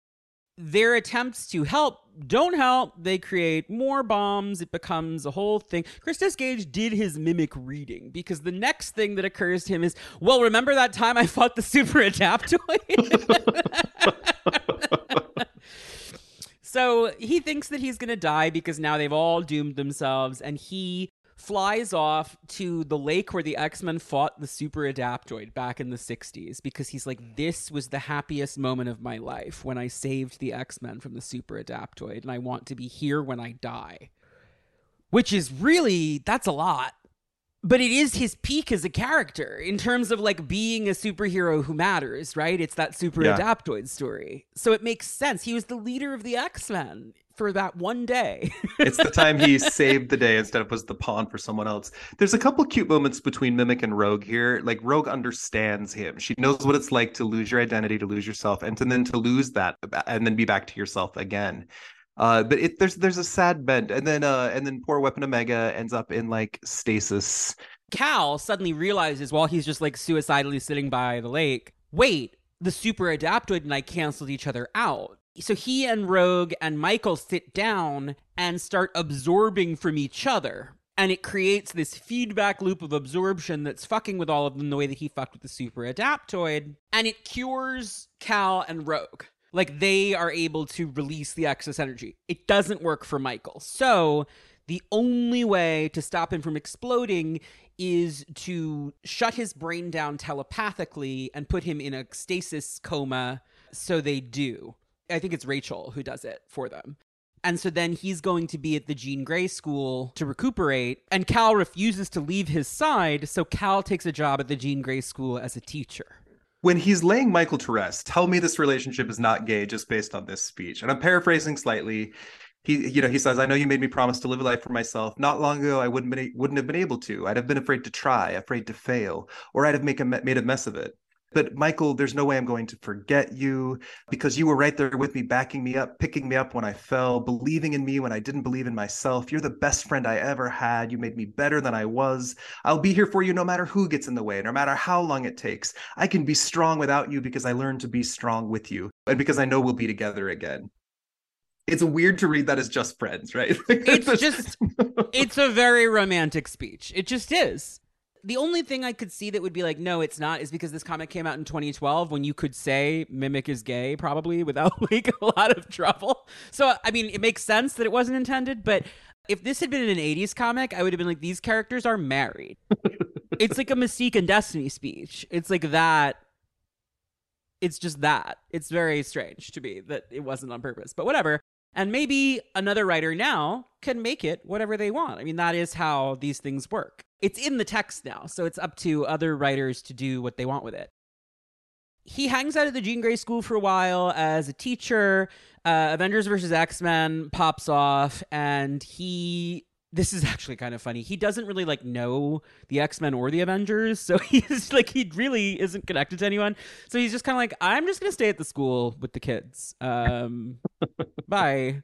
And so he stays with the students, but the Avengers attack anyway because of reasons. Don't worry, this is not an Avengers versus X-Men podcast. It's just not. I bought the omnibus, and that's because I'm committed to my bookshelf, but it's so many issues. It's so many issues, and none of it matters except the end. It's truly a big don't worry about it, and you just don't have to worry about it. Utopia's over. That's all you need to know.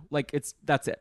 It kicks off the Bendis era. I haven't really covered the Bendis era characters yet, like Tempest and Goldballs. And I think when I cover them, I'll probably have to talk more about it just because they spin out of that event. But I haven't yet, so it hasn't. Anytime I hear someone say the word Goldballs out loud, it's just ridiculous. Well, it's supposed to be ridiculous. He was so pleased. I heard him on Battle of the Atom recently, Bendis. It was a very fun interview, and he said that he was pleased as hell that Tempest and Goldballs became part of the Five, because he's like, the new guy can totally throw out everything you do, and it was nice to see that Jonathan had a place for my characters in his concept. And they were like, well, were you shocked by the eggs? And he was like, I was shocked by the eggs. He was like, that is not at all what I was thinking, but guess what? It was great. He's like, it's fucking great. I mean, he took Goldballs with him into his Miles Morales Spider-Man run, Yeah, and he really liked that character. he got shot in the school shooting issue. Like, he does a lot with this guy. This is not a Goldballs episode, so The only thing the thing I love most from the X-Men Legacy run is Rogue and Mimic's understanding of each other. And it ends with Calvin wanting to kind of go off on his own and figure out who he is. Well, not on his own. Very specifically, Michael wakes up and they decide to leave together. They leave together to go find out who they are together. Anyway, that's that. Well, and as he leaves, he adapts to Forget-Me-Not's powers and is like, bye, X-Men. That's when they come back. So they leave together in 275 and they come back in 300 to like round out everything because a lot of stuff sort of comes back around. And that's the Forget-Me-Not story, which this is now Spurrier writing Legacy. Mm-hmm. Forget-Me-Not wants Omega and Mimic to take away his power because he doesn't like his power. Because Forget-Me-Not is kind of a gimmick character. The premise is that he's always been around, but we can't remember him, even as readers, because his power is that the second you're not looking at him, you forget that he existed.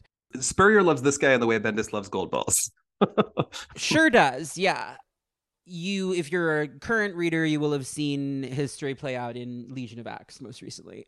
In this story, he wants them to take his power away. They're actually kind of intrigued at the idea of having this power because as long as they can remember each other, the whole world can forget them and they can be superheroes who are anonymous and they have this whole plan. But it doesn't actually work out because Cyclops and Emma and Illyana show up. This is the Bendis era Uncanny X-Men, and they try to recruit them for the New Mutant Revolution. Although Emma here, again, is like, is he a mutant? Not 100% clear on what's going on there, but, whatever. We'll take him. Back and forth. They're all about to fight, but they copy Forget-Me-Not's power, and the X-Men leave, and then when they stop copying Forget-Me-Not's power, they forget about Forget-Me-Not, and that's the end of the story. With Mimic and Weapon Omega flying off into the distance. And this is the last time we've ever seen Michael. We've never seen him again. Yeah, it's the last appearance of Weapon Omega. That's in 2014. 4 years later, Cal pops up alone in the extermination event, not because they've broken up, but because he gets kidnapped by Teen Cable. This story is where Teen Cable comes in and kills old Cable. Teen Cable's whole mission is to send the 005 time travel teens back to the past because their presence is creating a time paradox. But in order to resolve the paradox, they have to make sure that everything is exactly as it was when they left and that they don't remember any of their adventures in the future. One of the problems is that Teen Warren has been given wings of cosmic flame by the Black Vortex. Do not worry about it at all. But what ends up happening is that Cable kidnaps them, cuts Cal's wings off, and uses future tech to fuse them to Warren's back because they are copies of Warren's original wings. So Warren now has his original wings back, which is crazy, but it works. It leaves Cal without his wings and really bummed about everything. But when it's explained to him why it happened, he's actually like pretty chill about it and is even like, all right, I get it. Could have asked, I guess, but but he ends up helping them because Ahab has come back in time to try and kill one of the time travel teens and therefore disrupt the whole timeline. Ahab is the Houndmaster in Slave Rachel Summers. Go back to the Rachel episode or something, but super don't worry about it. Mostly, the big thing is that Scott has been injured, and so Cal ends up putting on his visor and kind of like posing as him with the group. And so when Ahab strikes, he kills Cal instead of Scott. And Cal, who doesn't have wings and so just looks like a guy with Cyclops' visor on, dies in Bobby's arms and is like, I just wanted to help or whatever. And that's the end. You did such a good job keeping that succinct. This is such a complicated story. That's all they needed to know, though. This is my single favorite X-Men paradox, and there's a bunch, right? Like Longshot and Shatterstar are each other's dads or whatever. But this is the Mimic meets the Angel and adapts his own wings that were cut off in the future and grafted onto time traveling Angel's back. Right, Like because the time travel teens went to the future before the X-Men ever met Mimic. So Right. the wings that Mimic copied in the first place were his copy wings that had been put on Warren. From his adult self right before he died. And they did have like an actual funeral for him at the end of this. He's confirmed dead. It's a cute idea because he was the one who couldn't fit in with the O5. And so for the Teen O5's last adventure, it's like they're saved and the timeline is saved by Mimic, who then sends them back in time to reject him. It's fascinating. It works. There's a nice loop to it. But that's the end. He is then back on Krakoa, but the only thing that he's done is Kieran used him in Immortal X-Men 10 after Hope was assassinated by Sinister, and they needed someone to do the resurrection to bring her back. They first call on Mimic, and he just can't do it. The idea of copying dead Hope is just so ghoulish to him that he like can't bring himself to do it. And so Synch steps in and says, I'll do it. And it turns out that only Hope can do it because otherwise her messianic power isn't in the sauce, and Sinister, that's how Sinister is able to compromise people for sins of Sinister. On Krakoa, he's originally listed as a potential backup for Hope. But yeah, here they say it's not going to work. Yeah, they say that Synch was resurrected as one of the first resurrections because he was a backup for Hope. One assumes that Mimic was also an early resurrection for the same reason. Yeah. They're both listed as potential backups for her, but then once it became necessary, he couldn't stomach doing it, which I think is interesting. But also it turns out that he was right to think it was wrong to try because he's not the Messiah and he can't do it. And Synch, as someone who is much more confident in his ability to copy these powers, because he has a much higher success rate, is like, I'll do it. And it turns out that without Hope's je ne sais quoi, it's a problem. But it is notable that Synch was capable of doing it, like could resurrect people. It was just that the system had been compromised and Hope's energy burned out Sinister's infection. It's not that Synch wasn't able to do the circuit. It was just that something in the milk was not clean. So maybe Cal could have done it. We'll never know, and he opted not to try. And that's the last we've seen of him. And that's that on both versions of Mimic. I like this character. I said it earlier. I feel like there's other characters who do it better than he does, you know? Yeah, that's a problem for him. I think now is a great time to get into the listener questions.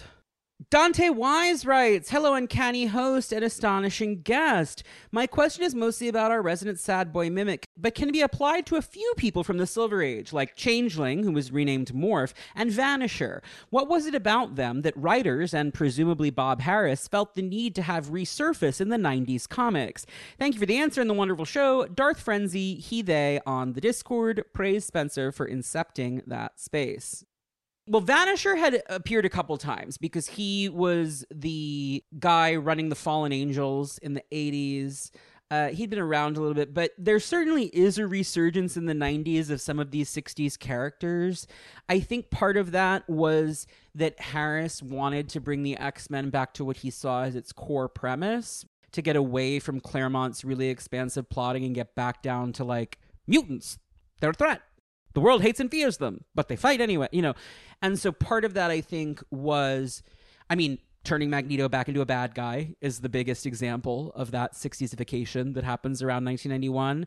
But you also see Toad come back. You see Unis come back. You see a lot of characters you hadn't seen a ton of. Sauron comes back, and he hadn't been seen in a very long time by that point. And Mimic's another one where I do feel like they kind of brought back some of these Stan and Jack or Roy Thomas and Neil Adams characters because it felt grounding in some way. I mean, I think Quicksilver moving to X Factor probably was also kind of part of that. I think part of it, you know, there's a long list of characters you can use if you got to put a villain team together, or if you want to have a throwback. Mimic is the guy that was kicked out of the X-Men originally, so it shows that you have a like deep continuity knowledge. but also he's a character that has an interesting juxtaposition from the X-Men. Nobody really explores that, but he's the one who might have been in the same way that Changeling was, right? Right. It's interesting because he was the first, but he's never been But Changeling used. is kind of an interesting case because he's retconned in after he's dead, right? So like it's different here where it's like an experiment that Thomas tried that just didn't work. Yeah. It's kind of more tragic in a way. Like there's a reason that this character lingers in a way that Changeling never does. It's Morph, the AOA character who has lingered through Exiles, and then, and they named him Morph in AOA because of the cartoon, obviously. They couldn't call him Changeling in the cartoon because Beast Boy at DC was called Changeling at the time. And so there was a trademark issue. Well, and the thing that made Mimic cool at the beginning was that he had the powers of the 5 original X-Men, and that's still the same thing that makes him cool now. It still makes him cool. The only thing that makes him cool in some ways. Yeah, it's cool. It is just, you look at him, you're like, that's neat. Greg M writes, hello, my main question from the Mimic episode is, why is he so hot? Hoping someone can shed some light on why I've suddenly developed a huge crush on the X-Men's biggest sad boy copycat. Thanks, gay juggernaut. Maybe don't read out my full name if you do answer this, please. So I shortened the last name. I think it's what we said. He has that, in the early appearances, he has that very bad boy appeal, but like in a very polished package. Like he looks like Warren, but he's a bad boy. And there's something that I think is appealing about that. And then in the 90s, he's just drawn as like a romance novel cover with a beard. I don't find him as hot in that era just because long hair wild man is like not really my aesthetic, but definitely it's a look. He's thick, and he's got a charisma to him. He's got a swagger to him some of the time. He's muscular and handsome and a little rough around the edges. Particularly when he mimics 60s Beast, who's like the thick wrestler guy, right? Like who's so muscly and sexy in a lot of his images. It's good. He looks like one of those Bob Miser photograph kind of guys. Like it's a bit of rough trade. And Exile's Mimic has that kind of like super hot built boy next door vibe. He's labeled as sexy with the best ass in comics, Like yeah, I mean that one is also like they tell you Exile's Mimic. Every character tells you how hot he is all the time. So it's kind of like just a thing you understand from the characters saying it, and you're like, oh, I guess he is. Dylan writes, hello, Connor and guests. I just finished reading the complete original run of Exiles and thought Mimic was a really engaging character with such a fun and video gamey power. I haven't read the Silver Age stuff, so that was my introduction to the character, which I imagine is true of many other readers. Are there any other characters you could name whose alternate universe counterpart is more prominent than them? Why do you think it's the case with Calvin? Were his Silver Age stories not well received or well collected? What do you think drew Judd Winnick to this total rando? Looking forward to the new season. Dylan, Delon the Shi'ar Magister from the Discord.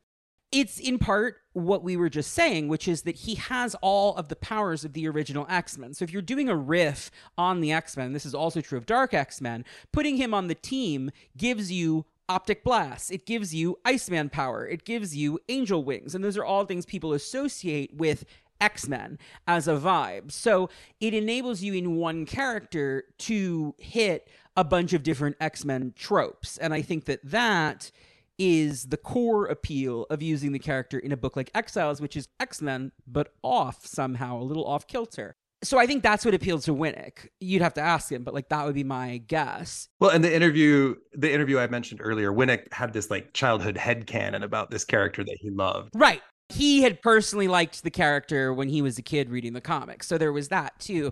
But I just think, again, what we were saying earlier about how like putting Storm on your team makes a couple characters redundant. Mimic allows you to have all of the original X-Men's powers on your team, and then the other 4 or 5 people in your book can do something weirder, and the book will still feel like X-Men. I think that's a big part of it. In terms of other characters whose AU version is more famous, Blink is the really obvious one. I mean, that's why Exiles exists. And Morph. Morph, although the most famous Morph is the one from the cartoon, I would argue. So it's a little different there. But certainly both are more famous than Changeling from 60s X-Men, who, although he looks a lot like the character from the cartoon. They really did adapt the 60s character into that cartoon design, which is kind of fun. Yeah. I think Valkyrie, if they hadn't... this is a complicated one. I think that the Tessa Thompson Valkyrie is going to be, and is already, more famous than any other version of the Valkyrie character. And I think if they had not introduced Runa, the queer Black Valkyrie character who now seems to be taking on that role in the comics, Saladin Ahmed did that Exiles volume with the Tessa Thompson Valkyrie. And I think that if they hadn't created Runa, that character probably would have stuck around and become like the main Valkyrie, because that's just a case where, I mean, Nick Fury is the other really big one, right? Where like Ultimate Nick Fury and then movie Nick Fury were so influential that they eventually retconned in that 616 Nick Fury had a black son named Nick Fury Jr. who then takes over S.H.I.E.L.D. because they were just like, we gotta figure this out. But within the comics alone, I think that the biggest examples are Mimic and Blink. And Morph, if you don't count the cartoon Morph. So that's basically why Exiles worked as a book, because people wanted to read about those characters. I'm thinking of like Big Hero 6 too, right? Like it was a comic book and then it became this giant movie based on the comic, but nobody ever read the comic. I mean, like if you're just speaking in general, then the answer is the Guardians of the Galaxy, because no one thought that was going to be a culture defining hit the way that it became. I mean, to the point where every movie now fucking feels like Guardians of the Galaxy because it was that big a hit, in the way that like every movie became Iron Man after Iron Man, you know? Absolutely. Yeah, so I would say that's the answer. Oh, another example that's now happening that's actually Exiles related is that Peach Momoko's Mariko Yoshida is already way more famous than the original version ever was. And I'm surprised, I've said this a couple times in the show, that they haven't brought Mariko more into 616 stuff to tie into the popularity of that Demon Days version of the character. She's the Scarlet Samurai now, right? Am I getting that right? But that's what Peach based the Demon Days version on. So it's like already in the 616 comic. Just turn her into the Demon Days version more closely and just like run with it is sort of how I feel about it. I don't know. I have a pitch. Gabriel from Austin writes, oh, that's not far from where I grew up. Which Mimic do you like better? And if it was possible, do you think they could have brought Exiles Mimic into 616 and made it work, given that he was both an X-Man and an Avenger? Or would he be too overpowered? I think he would have been fine power-wise. I just think it's, as we've seen with Blink, it's hard when there's a 616 version of the character. What's funny about Blink is they never had this problem until Necrosha, when they brought back 616 Blink, because like 616 Blink had been dead since 93. Right. It was just the AOA version who existed, and that was fine. She did like almost 100 issues of Exiles. She was the star of Ahmed's version of Exiles as well. It's just that by the time Ahmed was doing his Exiles, we had the 616 Blink running around again, which has made it tricky for that character to persist. So I think similarly, it's like, if you're gonna have Mimic in your comic, you already have to explain who Mimic is, and then you run into like the Nate Gray problem of like, if we have Cable, why do we have Nate Gray? You know, like that becomes difficult. I'm really fond of the 616 Mimic. I feel like he's never gotten his chance to shine. What the Exiles Mimic does for me more than anything is shows me what's possible for our Mimic, what he could become. So, I mean, I love both characters, but I'm particular toward this classic guy who's so tied to the X-Men, but so separate from them at the same time. I think it's also like, that's the Lee Kirby character. Mm-hmm. The AU version that Judd Winnick made in 2001 is never going to bring back the Stan Lee character from X-Men 19. That's just always going to win at the end of the day. Dracarys and Life Incarnate. Hello, Connor and Gus. My question for you is, if you had Cal's power, which mutants or superpowered people would you want to mimic yourself? And while we're here, how long will it be until Cal and Michael Pointer become a couple? They just vibe. You're not wrong. We're with you on that. I think they're already a couple. Yeah, but I think Michael will have to like appear again in a comic for that to be established. But if they established it in a very throwaway line, I would not at all be surprised. Like if some writer just threw that out at some point. Or like if they just showed up together at like the Pride Parade at a Pride issue. Like that would not shock me at all, you know? That'd be adorable. Yeah. But as for copying and whatnot, it's hard to say. I mean, like I've always been drawn towards the telepaths, but actually having telepathy seems kind of hellish. So I don't really know. I would love to fly. I want like perfect metabolism and the ability to teleport. That's what I want. Teleportation. Yeah, no, that's an easy one. Yeah, I'm hot that's a all the great time. choice. I can teleport where I want to. Invisibility could be fun as well, but I don't know that I'd want any other powers. Flying would be cool. Yeah, I'm like too body dysmorphic for shapeshifting. I would drive myself insane. So that's like probably for the best that I can't. Yeah. And if I was invisible, I'd just want to commit crimes. So take that one off the list. Let's not. Why tempt yourself, you know? So great boring answers. We're very I'm a 44-year-old dad. I Leave was me going to say alone. we're very in our 30s and 40s and like just not that fascinating anymore. James Santana writes, "Hello, Connor and guest. I can't believe you're covering Mimic, one of the most underappreciated X-Men characters of all time. The last couple of years, Mimic's been written as kind of a coward when it comes to using his powers to their full potential, unlike Exile's Mimic. That's a shame in my opinion, but on to questions. 1. Who would win in a fight between Rogue, Hope, and Mimic? And do they all have a group hangout about how their powers copy other people's powers, or what makes one better or worse than the other? I think that Hope would win because she is the Omega, so that's a pretty easy fix. I think that you throw Sync in that party, though, and all of them should hang out with Weapon Omega. They should all have like a little club.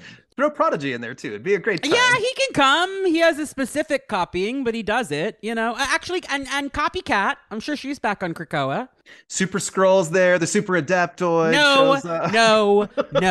The Absorbing Man is hanging out. The Super Adaptoid knows what he did. 2, why isn't Mimic considered an Omega mutant when he has very similar powers to Hope? It's a matter of degree. Why isn't Lorna considered an Omega level mutant, but Magneto is? Because they've been able to find Lorna's limit, and they haven't been able to find Eric's. The real answer is because he's not on the list that Jonathan Hickman made. But in universe, that's the answer. When I was a kid, I wrote one of the first letters I ever wrote into Marvel, which was not printed, but I still have it, was to Excalibur. And I asked, why doesn't Megan just shapeshift into whoever she needs to, and then she has their power sets? But looking back at that letter as an adult, I'm like, because that's bad storytelling. Because that breaks it would be the really comic. boring. Right, yeah, exactly, because that would be dull. So, like, the practical answer is just because the point of the Omega list was for there to be fewer Omegas. But practically speaking, you can have the same power and not be Omega. I don't know. I have thoughts about Lorna. I think that Lorna should also be an Omega level mutant because I think that she and her father should have been like the two poles of the Earth. I think that would have made more sense, but I didn't get to write the list. This is the thing. Everybody has their one quibble with the list, right? You know, Rachel also, I was like, Rachel has to be an Omega level mutant, right? Like, she was the host of the Phoenix Force, and like, she is also the daughter of Scott and Jean in the same way that Cable and Nate Gray are. But point is, she's not on the list. Fuck you. Neither is Cable. You know, because the TO virus knocks him out, I guess. So, like, the point is, it's this very limited list. The real answer is, anything he can do, Hope can do better. Hope can do stuff that he can't do, and Hope has no measurable limit that we've been able to find at all. The question was raised about Sync. Cecilia thought that Sync might be an Omega level mutant because he was basically, after Resurrection, reaching Hope levels, but then we discovered as the story went on that when he uses recall to bring a power back, it rapidly ages his body, which is a pretty nasty limitation on the power, which means in my mind he's not an Omega level mutant, as it turns out, which is okay. Most mutants are not Omega level mutants, and I think Hickman is right to say that there shouldn't be very many. I do think it's really fun that all their powers work differently. And also, we've referenced this song 3 fucking times, but in the Dark X-Men era, Mimic, when he's fighting Iceman, I think, literally sings, anything you can do, I can do better, like on panel in the middle of the fight. That actually leads into a great question. Owen writes, hello, host and honored guest. The X-Men roster is usually pretty good about avoiding overlap in mutant abilities unless you're a clone or from an alternate universe or a child from the future, but that is actually from the present, or a clone of the child from the future, but actually from the present, or Monet Sans Croix, I suppose. Mimic is the first, yet least prominent, of 4 characters with very similar power sets. I find it interesting that their gifts are used to characterize each character and give a peek into their mind space.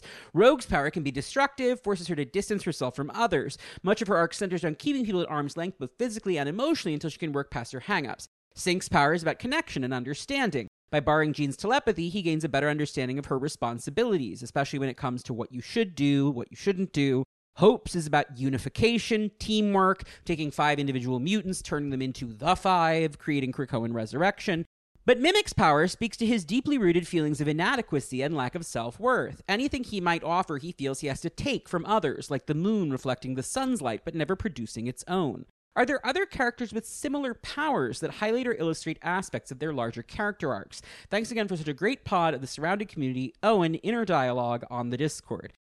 I think that you're spot on with all of those analyses of those four characters and the way that their powers function slightly differently. Yeah, well done.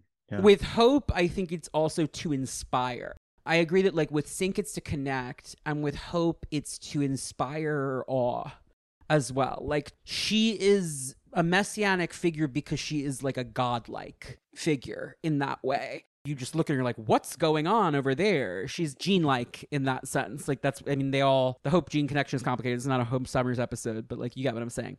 I would say that in terms of other characters, Copycat, who's another one, is interesting. I just mentioned her moments ago because she and Mystique are different. Mystique can't copy powers. Copycat can, but only if she has close contact with you on a regular basis. So she's more powerful than Raven in that way, but it causes her to be extremely codependent, whereas Raven is completely independent outside of Irene. There's like an interesting characterizing beat there. I think that the different ways different characters use telepathy is really instructive. I think that Charles and Jean have a very different approach from Emma and Monet, who have a very different approach from Betsy, who has a very different approach from Rachel. Like, I think all of those characters complement each other in different ways. I think looking at Johnny Storm, who heats things up, and Bobby Drake, who cools things down, and how they each feel about their own power is kind of interesting and different. Yeah, I don't know. What are your thoughts? Writers love to take a character's power set and turn it into like a person. Like Quicksilver comes to mind, where you get like lines where he's like, Quicksilver is so fast, but can he ever outrun himself? Right? There's those types of things in stories all the time. I mean, speaking as the social worker, there's a lot of psychology to characters and their power sets. Rogue and Iceman are two amazing examples of this, where their powers are underutilized until they learn how to believe in themselves, or they heal the trauma from their past, and then suddenly they can access stuff. Mimic's never had that moment, but the Exiles mimic is the version of look at this incredible world hero and what he could become if he learned how to have self-control and be like self-confident. So I think he's a version of someone who never got to do that. And I think that's why he and Michael get each other in some ways, because their powers define who they are, but they also lack the ability to control what they're doing. Yeah, and they're really not capable of being independent with them. They need it in a way that like Sync and Hope, it's useful to them to copy things. In Michael and Cal, it's very much like a hunger, a need to absorb, to borrow, which I think is part of Cal's complex about everything. I don't know who I am when I'm not doing this. Exactly, yeah, right. Yeah. Aaron Salisbury writes, greetings, Connor, esteemed guest. Since Calvin's supposed to be from Passaic, New Jersey, I was wondering what Jersey stereotypes you think he possesses. Does he know how to pump gas? Does he talk endlessly about Wawa? Wawa I think of as more of a Philly thing. When he copies powers, does he say under his breath, it's a Jersey thing? Any light you can shed on the matter would be helpful. Thank you, Aaron. That is really funny. His father was so controlling that I don't know if he was really like hanging with the Jersey boys and getting into the culture, you know? I just don't know. He was absorbing all their shit and then living in a cave. I don't know. But he absorbed so much, like he probably cooks a mean baked ziti. He probably can drive a motorcycle real good on the turnpike, you know? There's a really funny story waiting to be told about Calvin and Michael off. And when one of them is believing in the relationship, the other one does. But when one of them doubts, the other starts to doubt too. And they end up in like a spiral with each other. That'd be amazing. That is funny. Brendan Yoder writes, hello, Connor, esteemed guest. Is both a flat scan and someone who started getting into comics in just the last few years. Both your podcasts have been wonderful. They provide many unique points of view on these stories that were previously unconsidered by me, which adds great depth in my reading. The community is also fantastic. It's great to have so many friendly people to be excited about comics with. Shout out to the mod team. So I want to thank you both and say keep up the good work. As an Exiles head, there are dozens of us. I just had to write in for this episode. My question about Mr. Rankin is in regard to his power copying limits. Given how long the Exiles version spent with the Exiles and how long, presumably, Calvin has now been on Krakoa, why has Cal never permanently copied anyone else's power besides the O5? Is he simply at his limit already? If he starts permanently copying everyone's powers on Krakoa, he'd either be insanely powerful or maybe die from juggling all the energy. Side note, what would happen if all the power copying mutants tried to copy each other's powers at the same time? Best wishes, Brendan, Beaton Yoder on the Discord. We know the second part because that is what he and Michael and Rogue did to neutralize each other. Right. It creates like a vacuum feedback loop that drains them all. The first question, it's not super clear why the O5 powers became permanent in the first place. It's never really been explained. I think it's because those are the powers he absorbed before his power got fucked with in like ways that are still not super clear to us. I don't think he can permanently adopt any other powers, is what I'm saying. Because he doesn't seem to function like the Exiles version. But maybe he does. Again, this would owe to like whatever a writer wanted to do. It hasn't been super well established. I like the limitations on the Exiles version. This character, you can kind of blame his dad's machine from that Marvel Comics Presents story. That's what I think is the easiest way to say, is that like those were the powers he had when he touched the machine. Because again, listen, his dad was like, don't worry, it won't give him the powers permanently, it'll take them away. But dad also thought that his explosives were going to seal the tunnel and not kill him. So, like, you know, just not the best scientist, as we established. But his dad's earlier. also a sentient hologram. I mean, who knows? But his powers are also pretty inconsistent. Sometimes he's got to live in isolation because he's killing people by being around them. Other times he's fine living on Krakoa and being around everyone.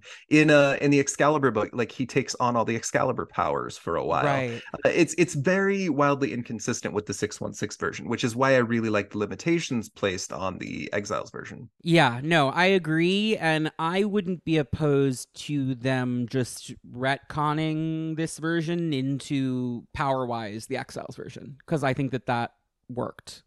And it would let him change it up more in a way that could be useful to the character, because then he is different from Rogue and Singh and Hope. Like, Hope can copy multiple powers at the same time, and Rogue can if she touches everybody. But like Sync is really like one at a time, and all of them at a time on the team, but less powerful, is its own twist that would mean that you could have him and Sync in the same story without being crazy redundant. So I think that would be good, honestly. The idea of having to give one power up to take on another, you have to pick, because Exiles Mimic could choose like which one. It was like an RPG. He could like choose which skill to overwrite. Yeah. But when he gets Deadpool's, then it like he can't get rid of it because it's like right. It's gonna kill it. Like there's some fun things to explore. There's good twists and turns there, yeah. Thomas Crawford writes, hello, Connor, esteemed guest, hope all is well. Thanks for pulling another character out of the weird little guy's bag, because that's where most of my favorite X characters tend to live. I wanted to ask about a flashback Mimic has in the Dark X-Men era, which is one of the most did they know Moira moments I've come across. Describing Moira, Mimic says, she was a good woman, but I still worry. I'm still waiting for the other shoe to drop. The panel ends on a shot of the medication Moira prescribed him. Ominous much?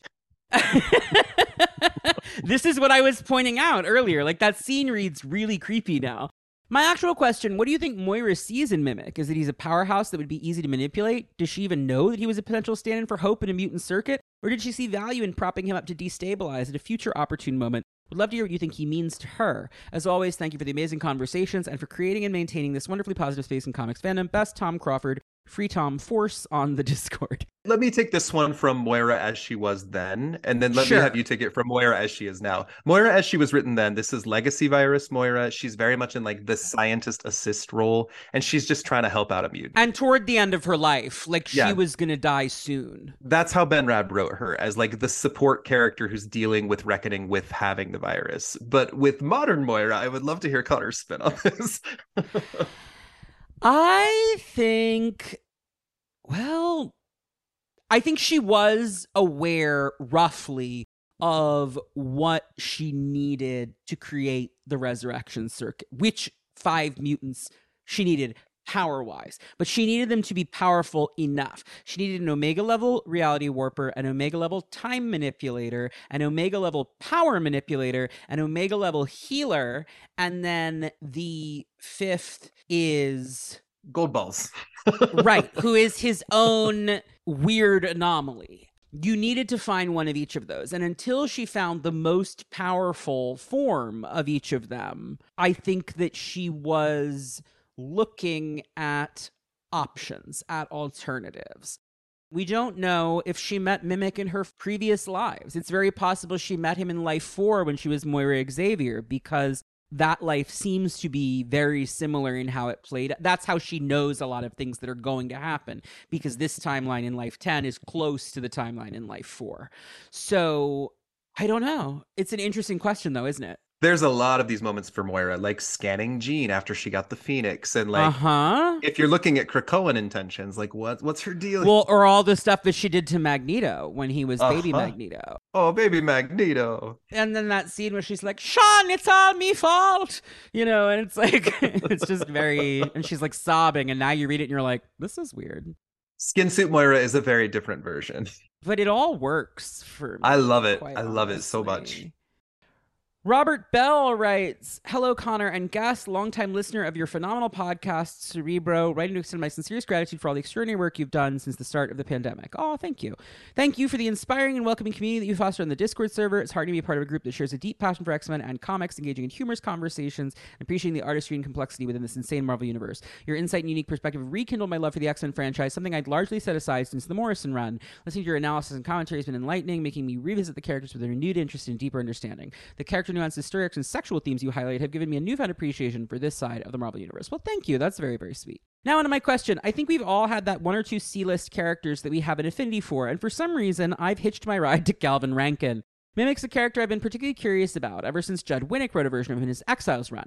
I found the character to be particularly fascinating with a lot of potential. Despite this, it seems Mimic hasn't had a significant presence in any particular era of X-Men, and I'm intrigued as to why. Claremont never really touched on the character, but he'd keep popping up every couple of years whenever a writer needed a heavy hitter after that. So what gives, Connor? Considering his versatile abilities, do you think it's the writers finding it difficult to incorporate such a character into storylines without overshadowing others? Or perhaps he's viewed as too similar to other characters like Rogue and now Synch? I'd love to hear your take on the matter. Once again, thank you, Connor, for all you do. Cerebro, your dedication, passion shine through in every episode. I'm truly grateful for the impact it's had on my appreciation of X-Men. Best regards, Robert, Lara G on the Discord. Well, thank you. That's incredibly sweet. I think that Rogue is the biggest thing. I think this is also why Synch was seen as the disposable one. Like, I think the reason Synch was killed off at the end of Gen X is a couple different things. And one is that he was like Cypher, the character all the other characters liked. So it traumatized all of them. But another one is he has a power that one of the most famous X-Men characters also has. So he wasn't, and so I think with Mimic, that's his biggest problem is that, like, he's dead from 1973 to 1990, and in the time intervening, Rogue becomes one of the biggest characters in the franchise. So I think that's really the biggest factor. So much of Rogue's early journey is her dealing with the Carol Danvers part of herself and trying to find her heroism. What makes Mimic interesting to me, I mean, the O5 powers thing is really fun, of course, but it's the mental illness part of him. Like, you get to ask loopy questions like, do his powers change when he's manic versus when he's depressed? Or do his powers influence when he's manic and or depressed? And when he's medicated, how does that alter his powers? There's a lot to explore around that, plus his ability to adapt to the personalities and desires of other people. Again, he literally becomes Wolverine with a berserker nature at one point. So there's a part of him like learning how to control himself that he just needs that story where he either loses it or he is able to gain it, or both. Remy Falding writes, hello, Connor and Gray Malkin. I'm from Long Island, but I mostly talk like my Brooklyn-raised Jewish mother, so you can attempt that accent if you wish. I kind of talk like that already, to be perfectly honest. I'm a longtime listener and was excited to find out you were finally covering my favorite mentally ill kindred spirit, Calvin Rankin, who I only got to know about because of his much more confident and put-together counterpart from Earth 12. I was a big fan of Exiles Mimic and was so sad to see him get killed by Proteus. Imagine my excitement when I learned 616 Calvin would show up in Dark X-Men. But instead of the cool guy who, despite his admitted issues, was a strong leader, was well-versed in the powers, and was considered the Captain America of his universe, 616 Calvin was insecure, unstable, fragile, and decisive. While this Calvin was different, I found I liked him even more, as he was someone I identified with more. Like him, I struggled with mental health and connecting with people, as well as feeling comfortable in crowds. The recent scene in Immortal X-Men really spoke to me. The differences between the two characters are very notable. Exiles Mimic highlights everything 616 Mimic is not. Do you think it's just different realities, or is it the environment and support system Earth 12 provided Calvin with that allowed him to be his best self? On Earth 12, mutants aren't nearly as persecuted as they are on 616. In fact, they're celebrated. On top of that, Charles and the X-Men welcomed Calvin with open arms in a way they didn't quite do on 616. Did the loving family and society make Calvin the man he is on Earth 12, or am I reaching? Love the podcast and hope Calvin and Michael Pointer are living happily together on Krakoa as they deserve it. Love, Rem Springer, Remy on the Discord. I think it's both. Because we know that part of why mutants are not as persecuted on Earth-12 is because Mimic and the X-Men are so popular on Earth-12. So that's something he did. It's not something the world did for him, right? And Mutant X is similar, by the way. Again, the premise in Mutant X on some level is that Havoc was so popular as a self-assured Havoc not living in Cyclops' shadow that he became like the most beloved superhero on Earth, and mutants are much less oppressed in Mutant X because Havoc and the Six are so well loved. And that's sort of also what's going on with Earth-12 Mimic. I do think it's that he was welcomed into Xavier's with open arms, but that's in part because he meets them under a different circumstance, right? Like, the way he met them on 616 was extremely confrontational and weird and bad, and was the whole thing with Vera and like all of that. I think that's very different from this teenage bank robber got linked up with the Brotherhood. Let's offer him a chance at redemption, which is what they do with Wanda and Pietro in 616. They offer to let them join the X-Men, and they decide, no, we're going to strike off on our own and then join the Avengers instead. It's the same thing with Sunfire. It's like, would they be a much happier and more put together person if the X-Men had said, don't stay here crying, come home with us? Like, yes, they probably would have, but the X-Men didn't do that. Yeah, but it's a what-if story. Yeah. It's what if the X-Men had kept Mimic? Here's what was possible. Dennis Seng writes, hi Connor, esteemed guest Chad, it's here, it's finally here. The first episode centered on a character primarily associated with my all-time favorite X-book, Exiles. As mentally ill as that makes me sound, I think Winnick's exploration of X-canon through the lens of the real world just really spoke to me in my early college years. And that particularly vulnerable time when every newly adult millennial thought we should apply to be on Real World Back to New York. Anywho, onto our good friend and hunka-munka Cal. I'd love to hear your thoughts on his romance with Blink. From the outset, it seems like a relationship that's built as a contrivance in a typical showmance fashion, but then it kind of works, actually really works. When Mimic's infected by the Brood and accidentally kills Sunfire, the anguish that he and Clarice go through is palpable and is fully realized as many other X-couples with far more panel time. Why is that? Is Winnick projecting some of his own relationship to his real-world castmate and now wife Pam? And in the era of institutionalized polyamory that is Krakoa, how do we find this type of forced-together romance in the future? Are the stakes for romance in these stories just so much lower now that the island is about free love and making more mutants? Secondary question just for fun, which real-world cast would make the best X-Men team, and why is the only right answer Seattle? Until they replace that bitch Heather Hudson with the far superior Black Sasquatch Heather Hudson. Make mine Cerebro. Dennis sang, oh Danny, on the Discord. I would not call 616 Heather Hudson a bitch. I would call her not my favorite character in the world. We just talked about her in the Necra episode. A lot of these characters came up in that Necra episode. Mm-hmm. Acts of Vengeance. Necra gets the shit kicked out of her by Heather Hudson completely at random, which is, I mean, not that at random, she's Necra, but like it's funny because she's just minding her own business. I think Mimic and Blink, it's a wartime romance. They are pulled out of their reality. They only have each other, and they're going from reality to reality. They don't know if they're going to be there a day, a week, a month, a year.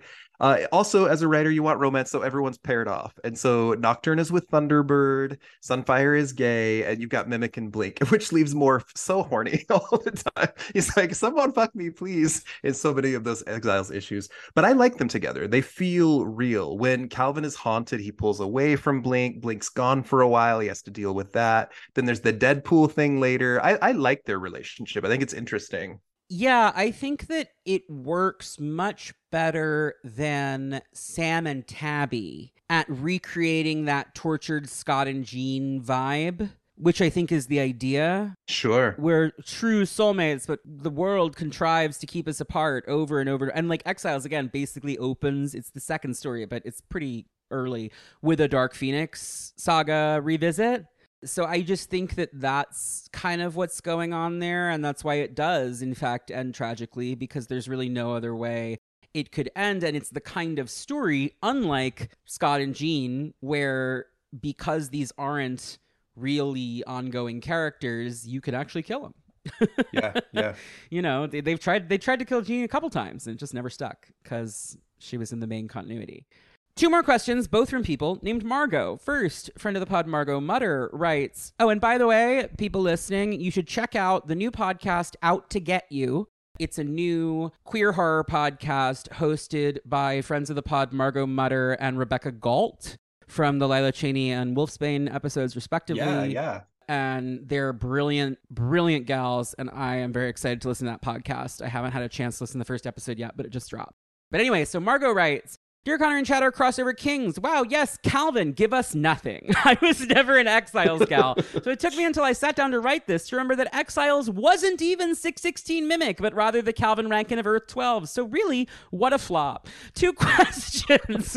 Firstly, thinking back on the early days of the Children of the Atom, it strikes me that many times you'd see mutants with great power struggle from mental illness or physical disability. Both Lorna and Calvin have since come to be known to modern readers as characters who live with bipolar mood disorder. Not to mention that before his character-defining retcon, 60s Magneto was no poster child for healthy depictions of mental health. The list just goes and goes. While these facets of their characters have certainly gained more nuance in modern depictions, both in evolving from their once atomic-powered origins as well as the advancements of our understanding of behavioral science, what do you think it says about the way we reconcile the compound traumas that tend to affect marginalized people? Lorna struggled and even saw firsthand the horrors of genocide, but became a late-blooming star, whereas Cal's languished in the background as a benchwarmer and guest star threat or joke, depending on the story. His own big moment in publication wasn't even himself. It was an alternate version. While I know there are plenty of reasons why they each went the way they did, it makes me wonder about the fear of neurodivergence and mental illness that is seeded through the history of pop culture, and I was curious as to y'all's thoughts on the matter. So there's another question. There's 2 more questions. She asked a bunch of things, but just to pause on that one first. I think with Calvin, that's less present because the mental illness thing is kind of a retcon in Dark X-Men to explain his inconsistent characterization. Whereas I think that Lorna being a little crazy was kind of always part of the character starting after Malice, at least. Like in the 90s. I think Peter David kind of zeroed in on that in Examinations and the stories around it. So I think what it is more is, I think there is an interest in women falling into insanity as a trope in a way that with men is more seen as inconvenient and not operatic and sexy in the same way, if that makes sense. Is that crazy? No. Like the woman's mad scene in an opera, like women have those scenes. Men don't have them, you know? Even if they're like Macbeth, they don't really, like Lady Macbeth has the mad scene. I'll put on my mental health hat for just a moment. Terms change over the years, right? Like what used to be manic depression is now bipolar. I always go back to like Batman's Rogue Gallery, who so many of them are like the archetype of a mental illness of some kind, which is really interesting. Writers love to give villains like sociopathy or multiple personality disorder.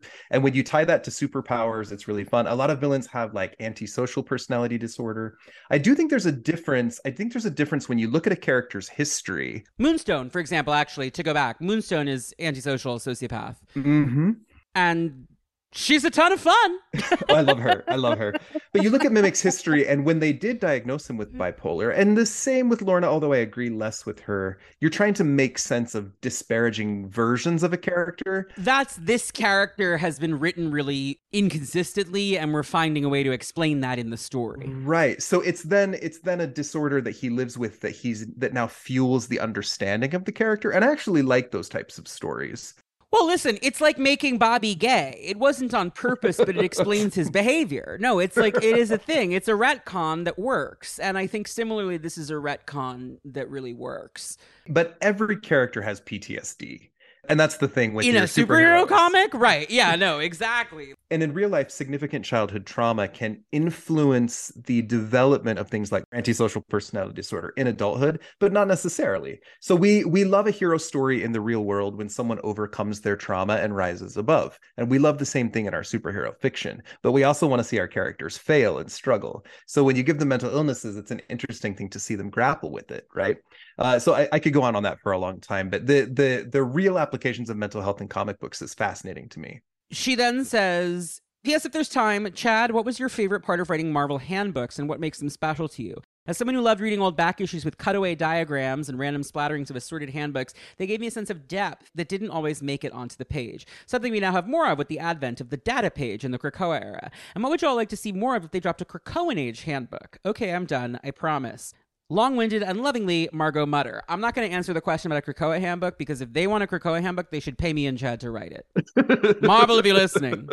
We would do it, absolutely. I love researching. They did do the Ten of Swords handbook that came out during that event, but that was a little one. It was just like, if you've never heard of Megan, here's who that character, like it was to explain some of the Captain Britain and Excalibur stuff mostly.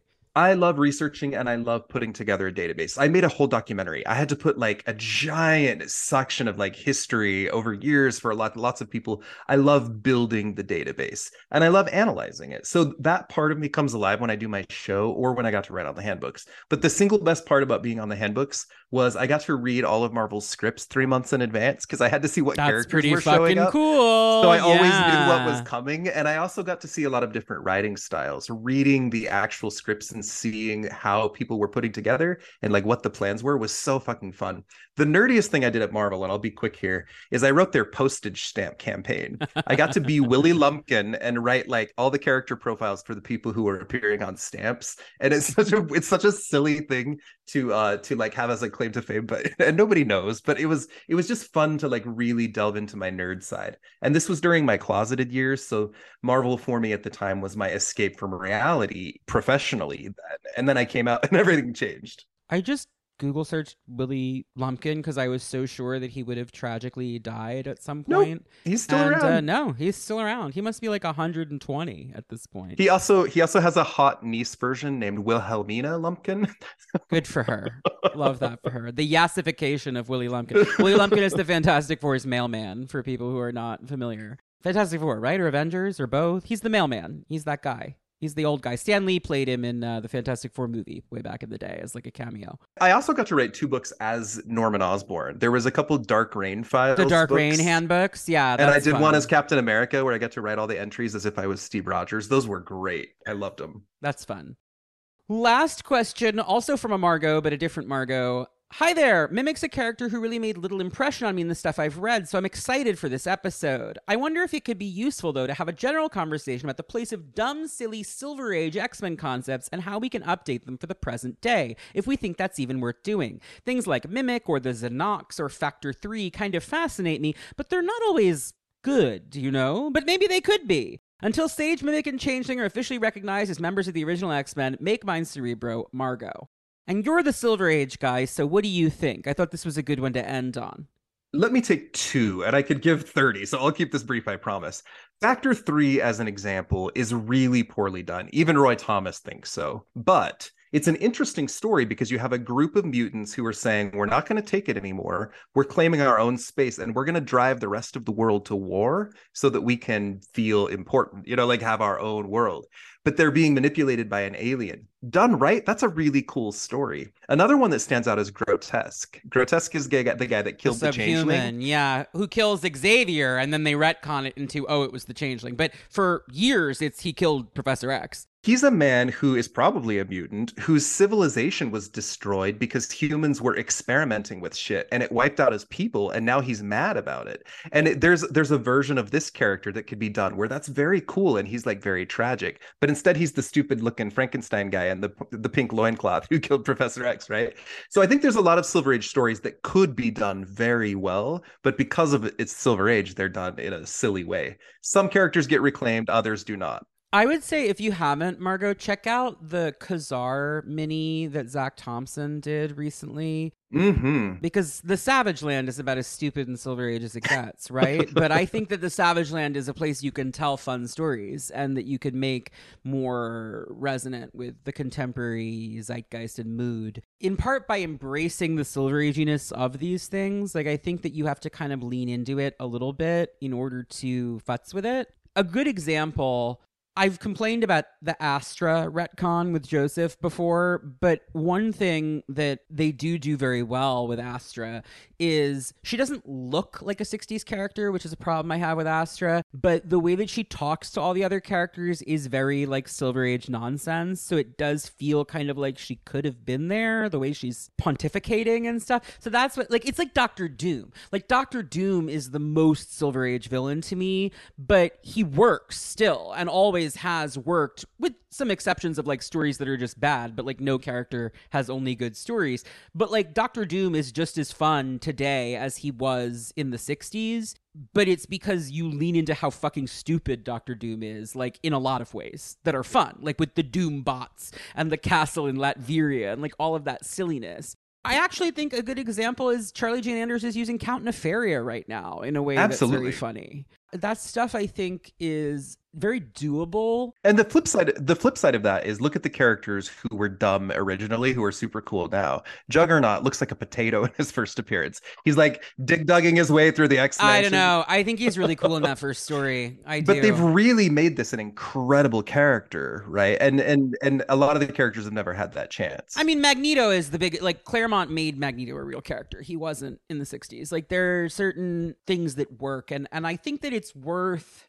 I don't know that we need to see the Xenox, but, like, I think that there are certain things... I would love to see, like, an Unus the Untouchable story, maybe with Una Shone and Blob, and, like, you could do stuff. It's just a matter on some level of, like, why do stuff when that's not the X-Men era that most people are nostalgic for. The X-Men era that people are most nostalgic for is the 90s, and if it's not the 90s, then it's late 70s, early 80s, right? So there is a Xenox story though, because Professor X, the way he defeated that race was by making them feel compassion. They're this warlike race, and then they tossed him into another dimension. They did. They could pop back out anytime. I would love to see Lucifer back. I know he's not a great character, but I feel like they could do some cool stuff with him. He's the guy that paralyzed Professor X. I know, but I don't think there's more to that story that makes it good. I think that story is just bad. I'm sorry. It's just not good. It's not for me. Sorry. Not my favorite. I think Grotesque the Subhuman's a good shout. I don't think he's a mutant, but I think that makes him interesting in his own way, because I think he's like maybe a different subspecies, and it's sort of...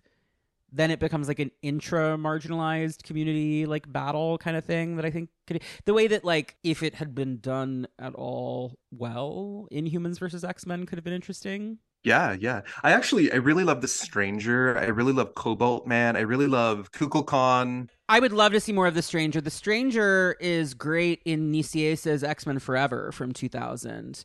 There's just a lot you could do with a lot of that weirdness. I wouldn't be shocked if The Stranger is part of Hickman's Gods. The single worst 60s X-Men villain is Meccano. You can go look him up on your own. He's terrible. He's not great. I wouldn't mind if now that Scott and Jean are having marital problems, what if Ted, the Cobalt Man's brother, shows up and like takes Jean on a date?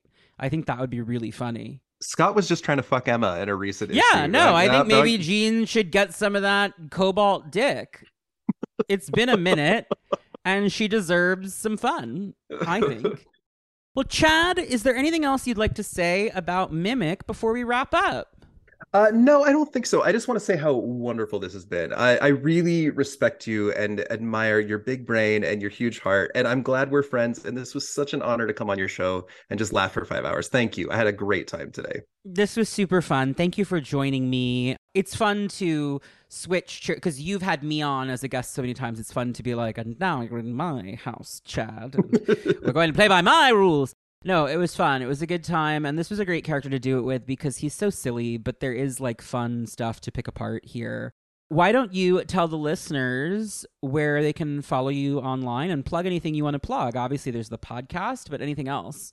Yeah, I've got, I keep my own social media private because I've got kiddos, but if you would like to follow me online on the podcast, I'm at Grey Malkin PP Like Podcast on Twitter, Grey Malkin _Lana on Instagram. That's Grey Malkin with an A. Yeah, GrayMalkin. It's the street the X-Mansion's on, if you're not familiar. And the reason I named this podcast that is I do a lot of queer analysis, and the X-Men leave their families and form a home. So it's all about found family, which I create every episode with new people. I'm putting out 5 episodes a month, 4 issue reviews with professional interviews, and 1 character trial. I also have a Patreon. I'd love it if you'd follow. If you'd like to follow any of my personal work, I have published 2 books. One is called The Mushroom Murders. It's a graphic novel. One is called Gay Mormon Dad, which is my memoir. Both are available on Amazon. And I'm currently adapting Gay Mormon Dad into a graphic novel format. And the art has started to come in, and I love it. That's so exciting. I also made the movie Dog Valley, which is available through YouTube or Amazon Prime, about a hate crime here in Utah. That was my huge project that I worked on for years before the pandemic. So if you'd like to look at any of that stuff, I'd love to hear from you anytime. Feel free to reach out. And definitely check out Grey Malkin Lane if you haven't. I don't cover the Silver Age material that often on this show just because most of the characters we're talking about didn't exist yet. So it's not, it just doesn't come up as often. And Chad has really paid loving attention to all of that stuff. And I'm on like 5 episodes of it. So Yeah, check yeah. those out at least if you're a fan of Cerebro. We're in the middle of the hidden years and the early 2000s stuff, which is set in the early continuity. But by this fall, we will be in the early 70s run, building toward giant size. So it's really fun taking my time getting there. It's been a blast being part of this podcast community. Thank you, everybody, for the support. You can follow Cerebro on Twitter and Instagram at CerebroCast. You can follow me on Twitter at Dream of Organon or on Instagram at Connor Goldsmith. You can find all of the episodes plus links to the Discord server, the merch store, and much, much more at CerebroCast.com, the official landing page for the podcast. For $5 a month at the House of Zaladane tier at Patreon.com/CerebroCast, you can get ad-free versions of every episode the moment they come out, plus exclusive access to the secret files, bonus episodes, including the Claremont Marathon, which is back. Thank you for your patience on that. We're back and we're rolling, and I'm excited to be on pace with that read-along project again. The Patreon is also home to the Cerebro Appendix on characters who aren't quite major enough for their own episodes. The most recent one of those is an episode with Jordan Block on Gossamer of the New Mutants, but there's a couple more funny ones coming down the pipe. And soon I will be launching the series Worrying About It, about complicated continuity tangles. The first episode of that will be about the Black Womb Project, which we mentioned earlier in the episode. Please check out the Patreon, $5 a month. It is the thing that keeps this show going, so if you love what I do, I really appreciate it. Next week's episode will feature returning guest Patrick Sullivan on Trish Tilby, reporter to the stars, problematic ex-girlfriend of Hank McCoy. I love her. Questions are closed for that, but are open for the 4 episodes to follow, with Anna Peppard on Amanda Sefton, Anthony Oliveira on Kane Marco the Juggernaut, Alex Abad-Santos on Laurie Collins, Wallflower, and Annalise Bissa on Arcade. Send your questions to cerebrocast@gmail.com. I was watching Chad's reactions because he hasn't heard the announcement for those yet. I'm like, yay! Yeah, those are pretty good, right? I know all 4 of those people now, and I'm wildly excited for all of those episodes. But Arcade is one of my all-time favorite villains. I love him. That's going to be fun. So excited. That's going to be fun. He is such a fucking Looney Tune. As always, thank you so much for your support, and until next time, everybody, bye. Bye! X-Men. In the 21st century, evil mutants led by Magneto aim to destroy the world. The only hope is